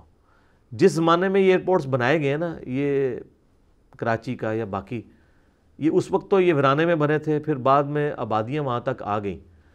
تو اول تو آبادیاں وہاں تک آتی نہ، اور اگر آبادیاں لانی تھی تو ایئرپورٹ شفٹ کر دیتے. آپ دیکھ رہے ہیں اسلام آباد کا ایئرپورٹ تقریباً 30 کلومیٹر دور انہوں نے فتح جنگ والے سائٹ کے اوپر اب شفٹ کر دیا ہے، آبادی سے بہت دور ہو گیا. تو یہ رسک نہیں لینا چاہیے آبادی والی جگہ پہ، تاکہ نیچے والے لوگ جو ہیں ان کو تو کم از کم اس حوالے سے مل جائے کوئی پروٹیکشن.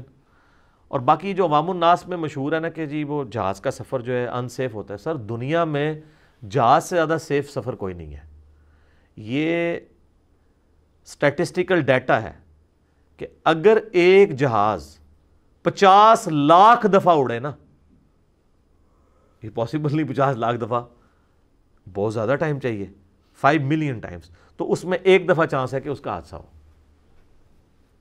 جبکہ ٹرین جو ہے وہ 1 لاکھ دفعہ میں بھی نہیں آپ کہہ سکتے کہ وہ ایک حادثہ نہیں ہوگا، ایک سے زیادہ ہو جائیں گے بسوں میں، کاروں میں. اس کا روب اس لیے پڑ جاتا ہے کہ اس میں بچتا کوئی نہیں ہے، الا یہ کہ کوئی جہاں پہ وہ فیوزلاج اور پر کا جوائنٹ ہوتا ہے نا، وہ سب سے مضبوط ہوتی ہے کیونکہ اس کے اوپر پورا جہاز کا وزن ہوتا ہے نا، یہ جو جوائنٹ بن رہا ہوتا ہے، اس کے قریب کوئی سیٹیں ہوں نا تو چھوٹے موٹے حادثات کے اندر لوگ بچ جاتے ہیں. جس طرح اس حادثے میں بھی 97 کے قریب لوگ شہید ہوئے ہیں، 2 بندے بچ بھی گئے ہیں. میں امید کرتا ہوں کہ اب بچنے کے بعد ان کی زندگی نہیں ہو جائے گی، یہ نہ ہو کہ پھر وہ پرانی زندگی میں واپس چلے جائیں. ابھی تو ماشاءاللہ وہ بڑا اللہ کا شکر ادا کر رہے ہیں اور اس طرح، بلکہ میں نے وہ ان کے انٹرویوز بھی سنے ہیں، تو یعنی وہ بتا رہے تھے کہ جب پہلی دفعہ جہاز نیچے لگا ہے وہ بیلی لینڈنگ کرنے کے لیے، تو اس وقت کہ لوگوں کو اب پتہ چل گیا کہ اب یہ کوئی معاملہ خراب ہے، تو استغفار اور لا الہ الا اللہ اور بہت کچھ لوگوں نے پڑھنا شروع کر دیا. لیکن ہمارے پائلٹس کو یہ توفیق نہیں ہوتی کہ وہ اناؤنسمنٹ کر دیں کہ جناب، ویسے تو کنٹرول ٹاور کو وہ mayday mayday mayday کہہ رہے ہوتے ہیں. یہ فرینچ ورڈ ہے جس کا مطلب ہے ہیلپ می ہیلپ می. یہ آخری الفاظ ہوتے ہیں جب یعنی ایس او پی کے مطابق پائلٹ نے بولنے ہوتے ہیں کہ بس اب کم چکیا گیا میرا.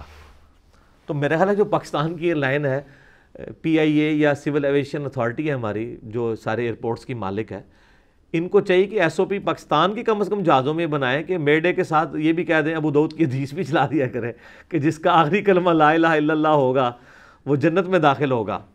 یہ حدیث بالکل صحیح سند سے ابو داؤد میں، امام بخاری بھی لے کے آئے لیکن وہ تعلیقاً لے کر آئے. تو ہمارے کم از کم جہازوں میں تو یہ چل جانا چاہیے کہ جی آپ کلمہ پڑھ لیں کہ جس کا آخری کلمہ لا الہ الا اللہ ہوگا. میرا خیال ان کو خطرہ ہے کہ لا الہ الا اللہ وہ بعد میں پڑھیں گے، پہلے تو پائلٹ کو پی آئی اے کو گالیاں نکالیں گے، لیکن اس وقت یہ ہوتا نہیں ہے. یہ حقیقت بات ہے، وہ بڑا مشکل لمحہ ہوتا ہے. جو لوگ ہوائی جہاز کا سفر کرنے والے ہیں نا، ایئر پاکٹس والی ویڈیوز بعض لوگوں نے لائیو، جو اس وقت ایئر پاکٹس آپ کو پتہ آ جاتی ہیں نا، جس میں جہاز جو ہے وہ کئی اس سے 100 فٹ ایک دم اچانک نیچے آ جاتا ہے. جب وہ انڈر گریوٹی نیچے آئے گا تو چیزیں جو ادھر رکھی ہوئی ہیں ساری اوپر لگیں گی وہ جہاز، اور بعض کا جب وہ تیز طوفان آتے ہیں وہ جہاز اتنا ہلتا ہے کہ آپ سوچ بھی نہیں سکتے، لگتا ہے کہ ابھی ٹوٹ جائے گا. یہ تو میں نے خود ایکسپیرینس کیا ہے انٹرنیشنل فلائٹس کے اندر بھی. تو حقیقت بات ہے اس وقت سارے لوگ کلمہ ہی پڑھ رہے ہوتے ہیں، ساتھ بیٹھے لے رشتہ دار کا بھی نہیں کسی کو ہوش ہوتی ہے. ٹھیک ہے، تو وہ بڑا مشکل وقت ہوتا ہے. تو میرے خیال ہے اگر اس طرح کی کوئی صورتحال بن جائے تو ان پہ ابھی نزا کا عالم نہیں شروع ہوا، کیونکہ جہاز کریش بھی کر سکتا ہے، اور کریش کرنے کے بعد ہو سکتا ہے اس نے بچنا بھی ہو. موت کا وقت تو نہیں اس کا شروع ہوا. لہٰذا اناؤنسمنٹ کر دیا جائے جہاز کی طرف سے کہ جی یہ کلمہ پڑھ لیں، زندگی موت اللہ کے ہاتھ میں، لیکن اب فی الحال تو نظر یہی آ رہا ہے.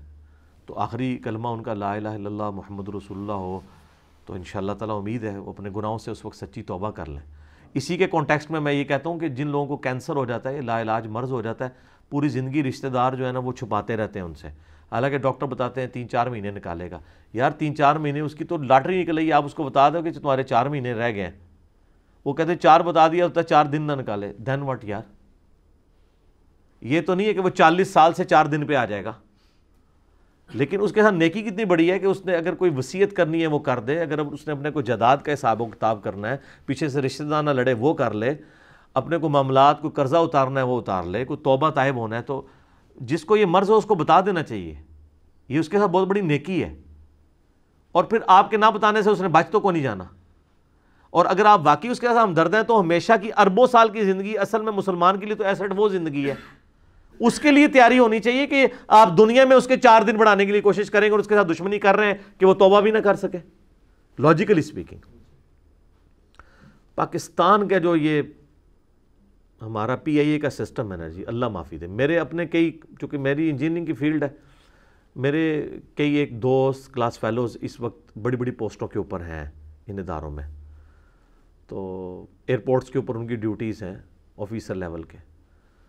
ان میں سے ایک دوست جو ہے نا، اس کی کوئٹہ ایئرپورٹ کے اوپر ڈیوٹی تھی، تو کراچی میں ایک آفس کے کام کے سلسلے میں گیا، تو اس نے میرا وہاں پہ ایک ڈنر رکھا ایک جگہ پہ ہوٹل کے اندر. یہ میں آپ کو بات کر رہا ہوں کہ 2002 یا 2003 کی. تو کہنے لگا جی میری ڈیوٹی جو ہے نا کوئٹہ میں ہے، تو آج کل میں کراچی آیا ہوں. تو کیونکہ وہ رہنے والا کوئٹہ کا ہے، بیسیکلی ہے پنجابی ہے، کافی سارے پنجابی ہیں وہاں پہ کوئٹہ میں. تو میں نے کہا یار ادھر سے تو اتنا ٹائم نہیں لگتا ہوگا جہاز کے اندر، تم مطلب کراچی سے تو بہت تھوڑا ٹائم لگتا ہے. کہتے نہیں میں تو بائی روڈ جاتا ہوں. میں نے کہا کیوں؟ اب وہ بندہ سول ایویشن کے اندر ہے، انجینئر ہے، ان کو ٹکٹ تو ویسے ہی فری ہوتے ہیں ود فیملی. کہتا ہے یار ہمیں پتہ ہے جہازوں کی کیا حالت ہے، کس حالت میں یہ اڑا رہے ہوتے ہیں، تو ہم تو نہیں جہازوں میں بیٹھتے، ہم بائی روڈ سفر کر لیتے ہیں 2-2, 3-3, 4-4 گھنٹے کے. حالانکہ کتنا مشکل سفر ہے. آپ جناب ایک دفعہ بائی روڈ کراچی سے اسلام آباد کا سفر کریں اور ایک دفعہ جہاز میں، تو آپ کو پتہ چلے گا زمین اسمان کا فرق ہے. میں تو دونوں طریقوں سے گیا ہوں، کدھر 1 گھنٹہ 50 منٹ یا 2 گھنٹے کی فلائٹ، اور کدھر 24 سے 28 گھنٹے ٹرین کے اندر جناب بندہ بیٹھا رہتا ہے. جناب اس دوران آپ کو کتنی نمازیں بیچ میں آ رہی ہیں، کھانا پینا یہ ایشو، اور ادھر آپ 2 گھنٹے تو کچھ بھی نہیں ہے. تو بہت بڑا فرق ہے. لیکن وہ کہتا نہیں جی ہم اس طرح سفر کر لیتے ہیں، جہازوں کی حالت ہے. تو آپ دیکھ لینا جنید جمشید صاحب جس جہاز کے اندر وہ فوکر کے اندر شہید ہوئے تھے، تو اس کی کیا انکوائری رپورٹ آئی ہے سامنے. اگر کسی کو سزا ملی ہوتی، ڈیٹرنس ہوتی، تو آج اس طرح کی ایکٹیویٹیز نہ ہوتی. یہ جہاز تو بہت سیف جہاز ہے. یہ جو A320 ہے، یہ ان جہازوں میں سے نہیں ہے ایئر بس کے جو گرتے ہوں. بوئنگ میں بھی 737 کی ایک شکایت تھی، وہ بھی انہوں نے اس کا ڈیزائن وغیرہ چینج کیا ہے. آپ نہیں سنیں گے کہ 777 گر جائے یا 747 جمبو جیٹ گر جائے. یہ بڑے سیف جہاز ہیں. میں بتا رہا ہوں کہ 50 لاکھ دفعہ ایک جہاز اڑے نا تو اس میں ایک کریش کے چانسز ہوتے ہیں. اتنا سیف سفر ہے دنیا میں یہ. اور اس میں بھی 50% چانسز جو ہیں لینڈنگ کے وقت ہوتے ہیں، کیونکہ سب سے مشکل لمحہ ہوتا ہے کہ آپ اتنی سپیڈ پہ آ کے زمین پہ لگنا ہے. اگر سپیڈ زیادہ آپ کی ہوگی، دھڑل سے زور سے لگیں گے تو کریش کر جائے گا. ٹیک آف پہ تو تقریباً 14 to 15% چانسز ہوتے ہیں، لیکن جو لینڈنگ ہے نا اس کے وقت زیادہ چانسز ہوتے ہیں. اور اکثر آپ یہ سنتے ہیں لینڈنگ گیئر نہیں کھلا، جس طرح اس جہاز کا بھی کہہ رہے تھے. اس جہاز میں جتنی میں نے تحقیق کی ہے نا جی، اور جو ایکسپرٹس کی رائے میں نے دیکھی ہیں، اور جو کاکپٹ کی آوازیں ہیں، کنٹرولر کے ساتھ جو ڈسکشن ہے پائلٹ کی، مجھے تو لگا یہ بالکل وہ جو ایک پاکستانی ٹپیکل ایک متکبرانہ ایک ایٹیچیوڈ ہے نا، ایس او پی کو فالو نہ کرنا اور یہ کہنا کہ منو پتہ ہے میں کر لواں گا اور انشاءاللہ خیر ہو سی. یہ مجھے نظر آیا ہے پائلٹ کی طرف سے بھی اور کنٹرول ٹاور کی طرف سے بھی. یہ کئی غلطیوں کی چینز ہے جس کی وجہ سے ہوا ہے یہ حادثہ، ورنہ اس لیول کا یہ حادثہ نہیں ہونا تھا. باقی ہے گورنمنٹ تحقیق کر رہی ہے، اور اس میں جو لوگ مجرم ہیں ان کو سزا دینی چاہیے. اور مجرم یہ نہ سمجھیے گا کہ صرف ایک بندہ ہوگا، اس پورے سسٹم کی خرابی ہوگی. اگر لینڈنگ گیئر نہیں کھلا تو یہ کیا اڑتے وقت اس کو کس طریقے سے اجازت دی گئی ہے کہ وہ اس پورے اپنے سسٹم کے ساتھ جو خراب ہے وہ اڑ لے. اور اس طریقے سے اگر پائلٹ جو ہے وہ ایس او پی کو فالو نہیں کر رہا اور کنٹرول ٹاور والا آبزرو کر رہا ہے یہ فالو نہیں کر رہا، تو اس کا کام ہے کہ اس کو رپورٹ کرے کہ بھی میری طرف سے تمہیں اجازت نہیں ہے، تم اتنی ہائٹ پہ ہو، اتنی ہائٹ پہ ہوگے پھر میں تمہیں اجازت دوں گا، اور تم یوں نہیں یوں کرو. اور وہ آگے سے کہہ رہا ہے جی میں کمفرٹیبل ہوں، میں اپنی مرضی کروں گا. تو اس چیز کو ہائی لائٹ کرنے کی ضرورت ہے. کسی ایک بندے پہ ملبہ نہیں، یہ پورے سسٹم کا ایک فیلئر ہے. اور اگر یہ نہیں ہوگا، اس کو ایڈریس نہیں کریں گے، تو یہ آئے دن حادثات ہوا کریں گے. آپ کو پتہ ہے پہلے بھی کئی ایک حادثات ہوئے ہیں. یہ مارگلا کے اوپر بھی ایک جہاز جا کے ٹکرایا تھا، وہاں بھی مطلب آپ نے دیکھا ہے کہ ایک اوور کانفیڈنس جو ہمارے اندر اوور کانفیڈنٹ ہونے کی اپروچ ہے وہ ہمیں پھر یہاں تک لے جاتی ہے. تو اس میں سسٹم کی خرابی سمجھتا ہوں. اگر اس کو بھی ابھی نشان عبرت بنائیں گے ان لوگوں کو جو اس میں انوالو ہیں، تو آئندہ کے لیے آپ اوائڈ کر سکتے ہیں اس طرح کے سارے حادثات کو. ادروائز یہ حادثات ہمیں آئے دن سننے کو ملتے رہیں گے اور اس کا اینڈ کوئی نہیں ہونا. اور اس طریقے سے اور پھر آپ کو لوگ یہی تسلی دے رہے ہوں گے جی میں اللہ دی مرضی جی بس انجی لکھی سی. یہ بالکل ٹھیک ہے کہ جس کی جتنی زندگی ہے وہ بڑھ نہیں سکتی، کم نہیں ہو سکتی. جس طریقے سے ایگزٹ لکھا ہے ویسے ہی ہونا ہے. لیکن ان ساری چیزوں کے ساتھ اللہ نے کہیں یہ نہیں کہا کہ چونکہ اس کی عمر اتنی تھی، لکھی اتنی تھی، لہٰذا قاتل جو ہے نا اس کو سزا نہیں دینی ہے، جو اللہ کی مرضی. سر سورہ البقرہ میں ہے وَلَكُمْ فِي الْقِصَاصِ حَيَاةٌ يَا أُولِي الْأَلْبَابِ لَعَلَّكُمْ تَتَّقُونَ. قصاص کے اندر قاتل سے مقتول کا بدلہ لینے میں انسانیت کی زندگی چھپی ہوئی ہے، اے عقل مندو، تاکہ تم تقوی اختیار کرو. باقی ہر معاملے میں اللہ تعالیٰ کہتا ہے معافی کی روش اختیار کرو. قتل والے مسئلے میں اللہ نے کہا ہے کہ قتل کا قصاص لو، دیت نہ لو. دیت کی صرف اجازت دی ہے لیکن ڈسکریج کیا ہے. ابھارا کس پہ؟ وَلَكُمْ فِي الْقِصَاصِ حَيَاةٌ يَا أُولِي الْأَلْبَابِ. قصاص میں زندگی، قتل کے بدلے قتل لو. ہاں معاف کرنے والا ایک آپشن رکھا ہے، لیکن اس میں کہا کہ زندگی انسانیت کی چھپی ہے. اگر لوگوں کو اس طرح ٹانگا جائے نا تو آندہ کئی لوگ اس طرح کے لوگوں کی زندگیوں کے ساتھ کھیلیں گے نہیں، جو انہوں نے انسانی جان کو اتنا چیپلی سمجھ لیا ہوا ہے. ہمارے ملک کے اندر یہ جو ایک اپروچ ہے نا جی، سب ٹھیک ہے جی، وہ تکی جائے گی جی، دعا پڑھ لیے جی، اللہ پہ توکل ہے جی، یہ تو کہیں نہیں ہے میرے بھائی. مسلم شریف میں آلموسٹ 60 احادیث ہیں تقدیر کے چیپٹر میں، کتاب القدر چیپٹر میں. بخاری میں بھی ہیں لیکن مسلم میں بہت ڈیٹیل ہے. اس میں جو آخری حدیث ہے نا کتاب القدر چیپٹر کی، صحیح مسلم میں، اس میں الفاظ ہیں کہ اے ابو ہریرہ، اپنے لیے جو بھی نفع مند چیز ہے اس کے لیے خوب کوشش کرنا، سستی نہ کرنا، کاہلی نہ کرنا، اور اللہ سے مدد بھی طلب کرنا. اس کے باوجود اگر رزلٹ تمہارے خلاف آ جائے پھر یہ نہ کہنا کہ اگر میں یہ کر لیتا تو یہ ہو جاتا، پھر کہنا جو اللہ کی مرضی، اگر مگر شیطان کا دروازہ کھول دیتا ہے.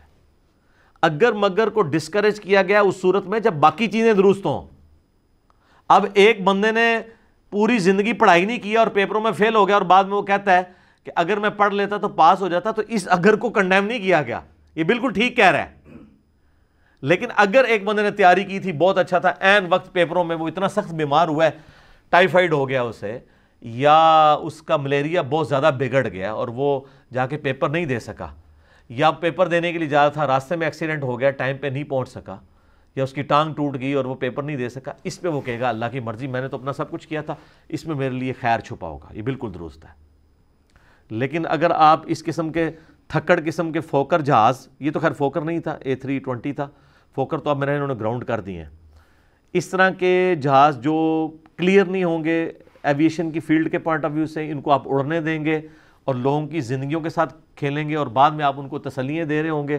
اور اس کے بعد سے جس طریقے سے میڈیا کے اوپر، سوشل میڈیا کے اوپر اس معاملے کو ہینڈل کر کے چل رہے ہیں، کوئی کدھر پہنچا ہوا ہے افسوس کرنے کے لیے، وہاں جا کے پریس کانفرنس کر رہا ہے جس کا کوئی لینا دینا ہی نہیں کسی مسئلے کے ساتھ. ایک دوسرا اٹھتا ہے وہ وہاں پہ جا کے سارے کے سارے اپنی تصویریں کھنچوا رہے ہیں. اور ابھی جناب ہمیں بتایا جا رہا ہے کہ ہمارے پرائم منسٹر صاحب خود اس کو دیکھ رہے ہیں. سر پرائم منسٹر صاحب، ہر چیز پرائم منسٹر صاحب نے خود ہی دیکھنی ہے. ابھی تو اللہ کے فضل سے ابھی تک جتنی چیزیں انہوں نے خود دیکھی ہیں نا، انہوں نے اتنا کچھ اپنے ذمہ پہ لے لیا ہوا ہے کہ کوئی ایک کام بھی ان سے مینیج نہیں ہو پا رہا. پرائم منسٹر کا کام نہیں ہے کہ وہ خود دیکھے گا. یہ باقی لوگ جو ملینز آف روپیز کی تنخواہیں لے رہے ہیں، یہ لوگ کس کام کے لیے ہیں؟ اور جب ان کے اوپر بات کر رہے تھے وہ کہتے ہیں جی یہ ادارے کے اوپر حملہ ہو گیا. ایک یہ جو ہمارے اندر جو ایک حساسیت آ گئی ہے نا، حساس اداروں کے حساس ملازمین ٹھیک ہے نا، تو یہ معاملہ غلط ہے. یہ میرے بھائی انصاف کا معاملہ ہے، اور انصاف کے معاملے میں ہر بندہ آ کے کٹہرے میں کھڑا ہوگا. انسانیت دو چیزوں پہ چل رہی ہے، احترام جان اور احترام مال. اگر یہ دو چیزیں نہیں ہوں گی، جتنا مرضی ریلیجس معاشرہ وہ نہیں چل سکتا. جو مولا علی کا قول ہے کہ کوئی معاشرہ بغیر دین کے تو چل سکتا ہے، بغیر انصاف کے نہیں چل سکتا. بخاری مسلم میں حدیث ہے جو آپ کا آخری یوم النہر کا خطبہ ہے، جو حجۃ الوداع سے بھی اگلے دن آپ نے قربانی والے دن دیا تھا منا کے میدان کے اندر، کہ تمہاری جان، تمہاری مال اور تمہاری عزتیں ایک دوسرے پہ اسی طریقے سے حرام ہے جس طرح آج کا یہ دن، یہ مہینہ اور یہ شہر مکہ، اس کی حرمت ہے نا اللہ کے حضور، اس کی حرمت تو ہر کوئی ماننے کے لیے تیار ہے کہ کعبے کو نہیں توڑنا. ٹھیک ہے، حرمت والے مہینے کی توہین نہیں کرنی، لیکن یہ اس کے لیے آسان ہو جاتا ہے کہ وہ اپنے کسی مسلمان بھائی کی عزت، جان، مال، آبرو کا نقصان کرتا ہے، کیونکہ وہ اس کو نظر نہیں آ رہا ہوتا۔ تو نبی علیہ السلام فرمایا جس طرح اللہ کے نزدیک ان کی توہین کرنا حرام ہے، یہ بھی حرام ہے، تو اس میں بھی جان و مال کا ذکر ہے۔ احترام جان، احترام مال نہیں ہوگا تو کچھ نہیں ہوگا۔ یہ اس طرح کے معاملات ہوتے رہیں گے۔ میں یہ کہتا ہوں کہ یہ کہتے ہیں نا جی ہم اس کو ہر ویسے جو بھی کوئی حادثہ ہوتا ہے نا کہتے ہیں جی اس دفعہ رپورٹ بن انشاءاللہ تعالیٰ جو ہے نا ہم مجرمین کو آج تک تو نہیں لایا گیا تھا کٹہرے میں لا کے کھڑا کریں گے، کچھ بھی نہیں ہوا۔ یہ اس کا بھی کچھ نہیں ہونا۔ یہ جنید جمشید صاحب والا واقعہ جو ہوا تھا اس کا بھی ابھی تک کچھ نہیں ہوا، کدھر گئی رپورٹ؟ کوئی نہیں ٹانگا گیا۔ ذمہ دار لوگ اگر ٹانگے جائیں، اور میں آپ کو بتاؤں جو لوگ ان اداروں کے اندر جاب کر رہے ہیں ان میں اکثریت بالکل بے حس ہے، ان کی طرف سے بھاڑ میں جائے، جس نے مرنا ہے مرے۔ میں نے تو یعنی ان کے اندر کوئی اس طرح کی چیز نہیں دیکھی، ورنہ ادروائز یہ لوگ سائن نہ کریں۔ اور خصوصاً جو پرائیویٹ کمپنی ہے نا پاکستان کی لوکل، وہ تو اپنے یعنی پیسے پورا کرنے کے لیے بعض اوقات وہ دے دیتی ہیں کہ ٹھیک ہے جی آپ اڑائیں، خیر ہے، کوئی مسئلہ نہیں، حالانکہ چانس ہوتے ہیں۔ کئی بار آپ کو پتہ ہے اس ایویشن کی فیلڈ اتنی خطرناک ہے کہ اگر موسم خراب ہے، کراچی سے جہاز اسلام آباد آ رہا ہے تو اسلام آباد پہنچ کے پتہ چلا نا آندھی آ گئی، واپس کراچی اتار لیتے ہیں۔ جہاز کے لیے کیا مسئلہ ہے، 2 گھنٹے ادھر گیا تھا 2 واپس آ جائے گا، یہ تو نہیں ہے کہ 2 دن بعد اس نے پہنچنا ہے، اتارتے نہیں ہیں۔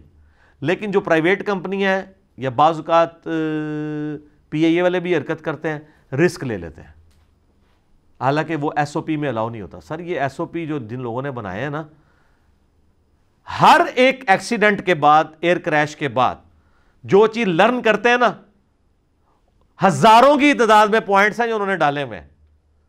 اور میں آپ کو یہ انسانی کوشش ہے، ایک یہ ٹریفک کے قوانین ہے نا، میں کہتا ہوں اتنے پرفیکٹ بنائے گئے ہیں، حالانکہ انسان کے بنائے ہوئے ہیں، ایک دن میں نہیں بنے، انسان نے لرن کیا کہ اگر ان کو فالو کیا جائے نا ایکسیڈنٹ نہیں کبھی ہو سکتا، ناگہانی آفت اپنی جگہ۔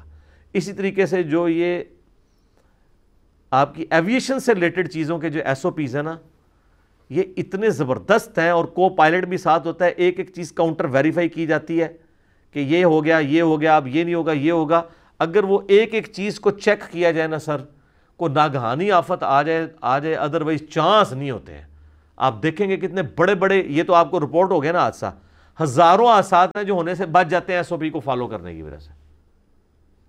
اب تو آٹومیٹک لینڈنگ والا سسٹم بھی آ گیا، اگر آپ کو نہیں نظر آ رہا رات کا اندھیرا، آپ اس کو آٹو پائلٹ پہ شفٹ کر دیں، وہ خود بخود کوآرڈینیٹ کر کے بالکل صحیح لینڈ کروا لے گا۔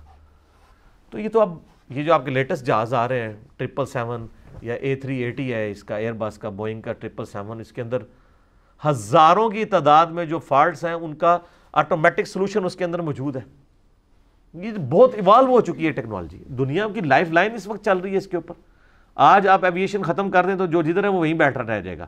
یہ ٹرینیں، یہ گاڑیاں، کاریں، موٹر بائک، یہ تو کچھ بھی نہیں ہے۔ اصل میں دنیا میں جو موومنٹ ہو رہی ہے وہ اس کی وجہ سے، اب ہیتھرو ایئرپورٹ کے اوپر جتنی ٹریفک ہے، یہ پاکستان کے اندر ہو تو روزانہ جہاز گرے ہوئے ہوں، امریکہ میں ہزاروں فلائٹس ود ان کنٹری چلتی ہیں۔ آپ نے کبھی سنا ہے امریکہ کے اندر کوئی جہاز گرا ہے؟ وہ سر دنیا کا سب سے سیف سفر ہے یہ۔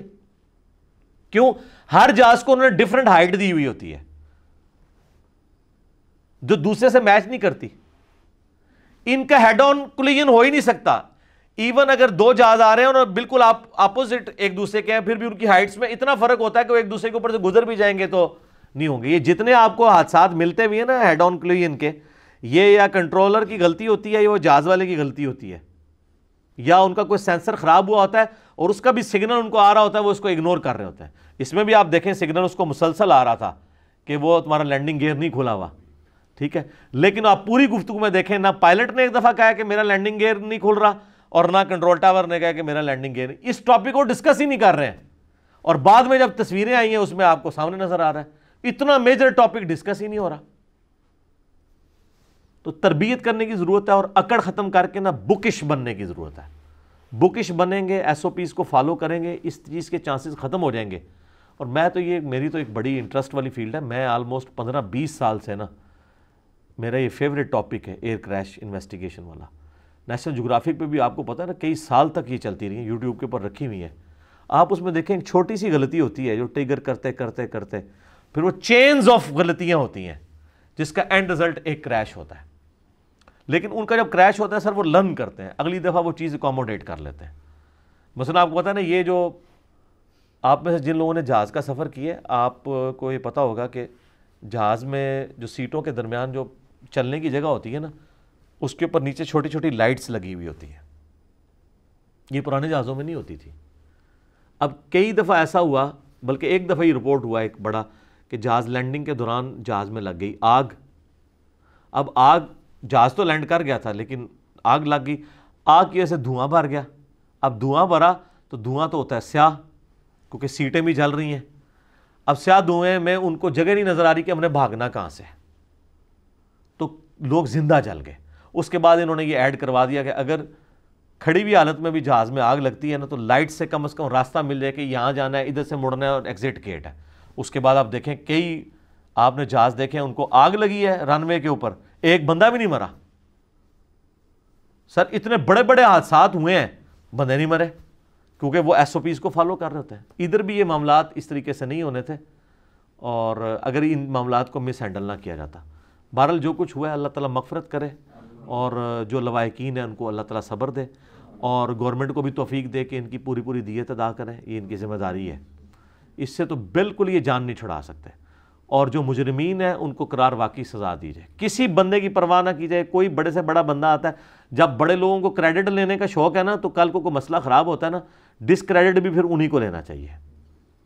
اور یہ کوئی اتنا بڑا مسئلہ نہیں ہے, یہ جو تحقیقاتی ادارے بنے ہیں یہ کام آپ کا نہیں ہے, آپ کر ہی نہیں سکتے. باہر سے گورے ہائر کریں آپ دیکھیں کتنے دن تو چلتا رہا جی وہ بلیک باکس ہی نہیں مل رہا جی, وہ ڈیجیٹل ریکارڈر مل گیا, وائس ریکارڈر نہیں مل رہا. یار میں نے کہا اندازہ کرو پیسیفک اور اٹلانٹک کے اندر لوگوں کے جہاز گرتے ہیں, ان کے بھی بلیک باکسز مل جاتے ہیں. اتنے پتہ نہیں کسی نے کباڑی نو جا کے بیچ دیتا ہے, لفظہ نہیں پیا. نہیں تو یہ ہوا ہے نا, یہ جناب مارگلا میں جب یہ جہاز گرا تھا تو میں ادھر یعنی خود گیا تھا اس سپاٹ تک. وہاں یعنی عورتوں کے جو جسم پڑے ہوئے تھے نا, ان کے زیورات بھی لوگ اتار کے لے گئے تھے. ہاں جی, استغفر اللہ والی کون سی بات ہے, انہوں نے اس کو مال غنیمت سمجھ کے لوٹا ہے. گورنمنٹ کے کارندے تو بہت بعد میں پہنچے ہیں. وہ لاشوں کی کسی نے کہا ہوا ہے تو وہ کاٹ کے لے گئے, کسی کے اوپر کوئی چیز نہیں تھی, کوئی مہنگی چیز نہیں تھی. لوگ تو دعویٰ بول دیتے ہیں. یہ جنید جمشید صاحب کا جہاز جو پہنچا ہے نا, اچھا میں اکثر کہتا تھا کہ جہاز گرتا ہے, لوگ اتنے کیوں پہنچ جاتے ہیں ادھر بچانے کے لیے, ان کو نہیں پتا کہ جہاز میں کون بندہ جا کے کسی کو پانی پلانا ہے اتنی ہائٹ سے جو بندہ گرے. او پائی لوٹ مار کرنے جاندے جے اسلامی بھائی. ہاں کیونکہ کتنے لوگ زیورات میں لدے ہوئے ہوتے ہیں, کتنے لوگ زیور لے کے جا رہے ہوتے ہیں. تو اب گولڈ نے تو پگھلنا نہیں ہے اس ٹیمپریچر کے اندر. سونے کی ایک چوڑی بھی مل جائے تو ایک 1 to 5 نکلوا سکتے ہیں آپ. ایک 1.5 تولے کا کڑا کسی کو مل جائے, 2-3 لاکھ جانتے تسی ایک چھوٹی موٹی گڈی کڑا سکتے ہو. تو وہ اس چکر میں گئے ہوتے ہیں سارے, وہ ان کو پانی پلانے نہیں گئے ہوتے. یہ ٹرین کے حادثات ہوتے ہیں, اس میں بھی آپ دیکھ لیں لوگوں کا سامان لوٹ لیتے ہیں, حالانکہ ان کو یہ نہیں پتا کہ ہمارے اوپر بھی وقت آ سکتا ہے. اس پورے معاملے میں گورنمنٹ سے ریکویسٹ کروں گا کہ خدا کے لیے اپنی ذمہ داری کو سمجھیں, ورنہ یہ اگر معاملات ہوتے رہے. پہلے پی آئی اے ڈوب چکی ہے, آپ لاکھ لوگوں کو ترغیب دلاتے ہیں جی آپ پی آئی اے سے سفر کریں, آپ دوسری ایئر لائن سے سفر نہ کریں. کس نے سفر کرنا ہے میرے بھائی؟ اور یہ جتنے لوگ آپ کو محب الوطنی کے یہ پڑھا رہے ہوتے ہیں نا سارے معاملات, یہ خود کو نہیں سفر کرتے, یا ان کے اپنے چارٹرڈ تیارے ہیں, اور یا پھر وہ دوسری ایئر لائنس کے اوپر سفر کرتے ہیں. ظاہر ہے کہ وہ ان کی ٹائمنگز بھی درست ہوتی ہیں, وہ آپ کے ساتھ ٹریٹ بھی ٹھیک کرتے ہیں. یہ تو آپ کو پڑھتے ہیں اس طریقے سے جس طرح آپ کو یہ لوکل گاڑیوں کے کنڈکٹر پڑھ رہے ہوتے ہیں, اس طریقے سے ان کے ایئر ہوسٹس بھی جو ہیں وہ بھی آپ پتہ وہ اس طریقے سے ٹریٹ کرتی ہیں. ظاہر سرکاری ملازم نہ سارا, آپ دیکھ لیں سرکاری ملازم کو آپ گاڑی چلاتے ہوئے ذرا دیکھ لیں روڈ کے اوپر, اور ایک وہ بندہ جس کی اپنی گاڑی ہو اس کو آپ دیکھ لیں, تو آپ کی اسٹیٹ آف مائنڈ میں ہی فرق ہوتا ہے دونوں کی. ٹھیک ہے, وہ تو بدماش بنا ہوتا ہے. ٹھیک ہے, یہ گورنمنٹ کا اب کام ہے کہ اس کو منطقی انجام تک پہنچائے, ورنہ میں آپ کو آج پریڈکٹ کر رہا ہوں کہ یہ جس طرح سی این جی کے بارے میں بہت پہلے ہم نے کہا تھا نا کہ یہ آئے دن دھماکے ہوں گے, تو اب گورنمنٹ نے اللہ کا شکر ہے کہ کتنے لوگوں کے کہنے کے اوپر یہ اس سے جان چھڑائی ہے ہماری. یہ جناب آپ کی پی آئی اے بالکل دیوالیہ ہو جانی ہے, لوگوں نے سفر کرنا چھوڑ دینا ہے. کوئی بندہ اپنی لائف کا رسک لینے کے لیے تیار نہیں ہے. اپنی طرف سے وہ اتنے پیسے دے کے سیف ترین سفر کرے اور مر جائے, کوئی نہیں مرے گا. لوگ پرائیویٹ سفر کریں گے دوسرے جہازوں کے اندر, دوسری کمپنیوں کے ذریعے, اور آپ کو کسی نے نہیں پوچھنا. اپنے رویے کو درست کریں, ان کی تربیت درست کریں, اپنے پائلٹس کی تربیت کو درست کریں, کرو ممبرس کی درست کریں. جو لوگ ایئرپورٹ پہ بیٹھے ہوئے ہیں ان کو بتائیں کہ انہوں نے کنٹرول ٹاور سے کس طریقے سے ڈیل کرنا ہے, اور ہمبل لیس پروڈیوس کریں, اور وہ جو ایس او پیز ہیں نا ان کو فالو کریں. یہاں جو لوگ کہتے ہیں نا خیر ہے کچھ نہیں ہوتا, وہ سر وہ ہو جانا ہوتا ہے. پھر ٹھیک ہے 5 دفعہ نہیں ہوگا, 6ٹھی دفعہ ہو جائے گا, 10 دفعہ نہیں ہوگا, 11ویں دفعہ ہو جائے گا. کیونکہ سر لوگوں نے زندگیاں لگا کے چیزیں ایوالو کی ہوئی ہیں. ان ایس او پیز کو آپ یوں نہ سمجھیں, اس کے پیچھے جتنے حادثات ہوئے ہیں ایویشن کی ہسٹری میں ان کا ڈیٹا, لوگوں کے پرسنل ایکسپیرینسز, بہت کچھ جمع کر کے لوگوں نے یہ لرن کیا ہے کہ یار یہ اس طریقے سے اگر فالو کیا جائے تو سفر آپ کا سیف ہوگا. ادروائز ٹھیک ہے لوگ اس طریقے سے ذلیل ہوتے رہیں گے, اور حکمران جو ہے قیامت والے دن اللہ کے حضور بھگتیں گے. ہمارا تو کام ان کو سمجھانا ہے. بہرحال یہ میں آپ کو بتا دوں, اگر ایک چیز کو ایگزامپل بنا دیا جائے نا, آندہ آپ دیکھیں گے حادثات کی ریشو نیچے آ جائے گی, ہوگی نہیں. لیکن یہ اس صورت میں جب کسی کو اس قوم کی, ملک کا درد ہوگا, عوام کا درد ہوگا, صرف بعد میں جا کے جناب فاتحہ پڑھانے کے لیے چلے جاتے ہیں, دعائیں مانگنے کے لیے کہتے ہیں جی وہ مردوں کی جناب اصالِ ثواب کے لیے دعا کر لیتے ہیں, جی ہم جو ہے وہ آپ کے ساتھ اس میں دکھ میں برابر کے شریک ہیں. کوئی برابر میں شریک نہیں ہوتا, جھوٹ مار دینے لوگ ویسے ہی دھوکا, کون کس کے دکھ میں شریک ہوتا ہے. ٹھیک ہوگا جی. میں نے کچھ زیادہ گفتگو اس لیے کی ہے تاکہ آئندہ کے لیے لوگوں کو تھوڑا سا اس معاملے میں ایجوکیشن بھی ملے, اور وہ دیکھ بھال کے اپنی ٹکٹ کٹوایا کریں. ٹھیک ہوگا جی. اللہ تعالیٰ سے دعا ہے جو حق بات میں نے کہی اللہ تعالیٰ ہمارے دلوں میں راسخ فرمائے, اور جذبات میں اگر میرے منہ سے کوئی غلط بات نکل گئی تو اللہ تعالیٰ ہمارے دلوں سے ہی معاف کر دے. ہمیں کتاب و سنت کی تعلیمات پر عمل کر کے دوسرے بھائیوں تک پہنچانے کی توفیق عطا فرمائے. سبحانک اللہم و بحمدک, اشہد ان لا الہ الا انت, استغفرک و اتوب الیک, وما علینا الا البلاغ المبین. جزاکم اللہ خیرا.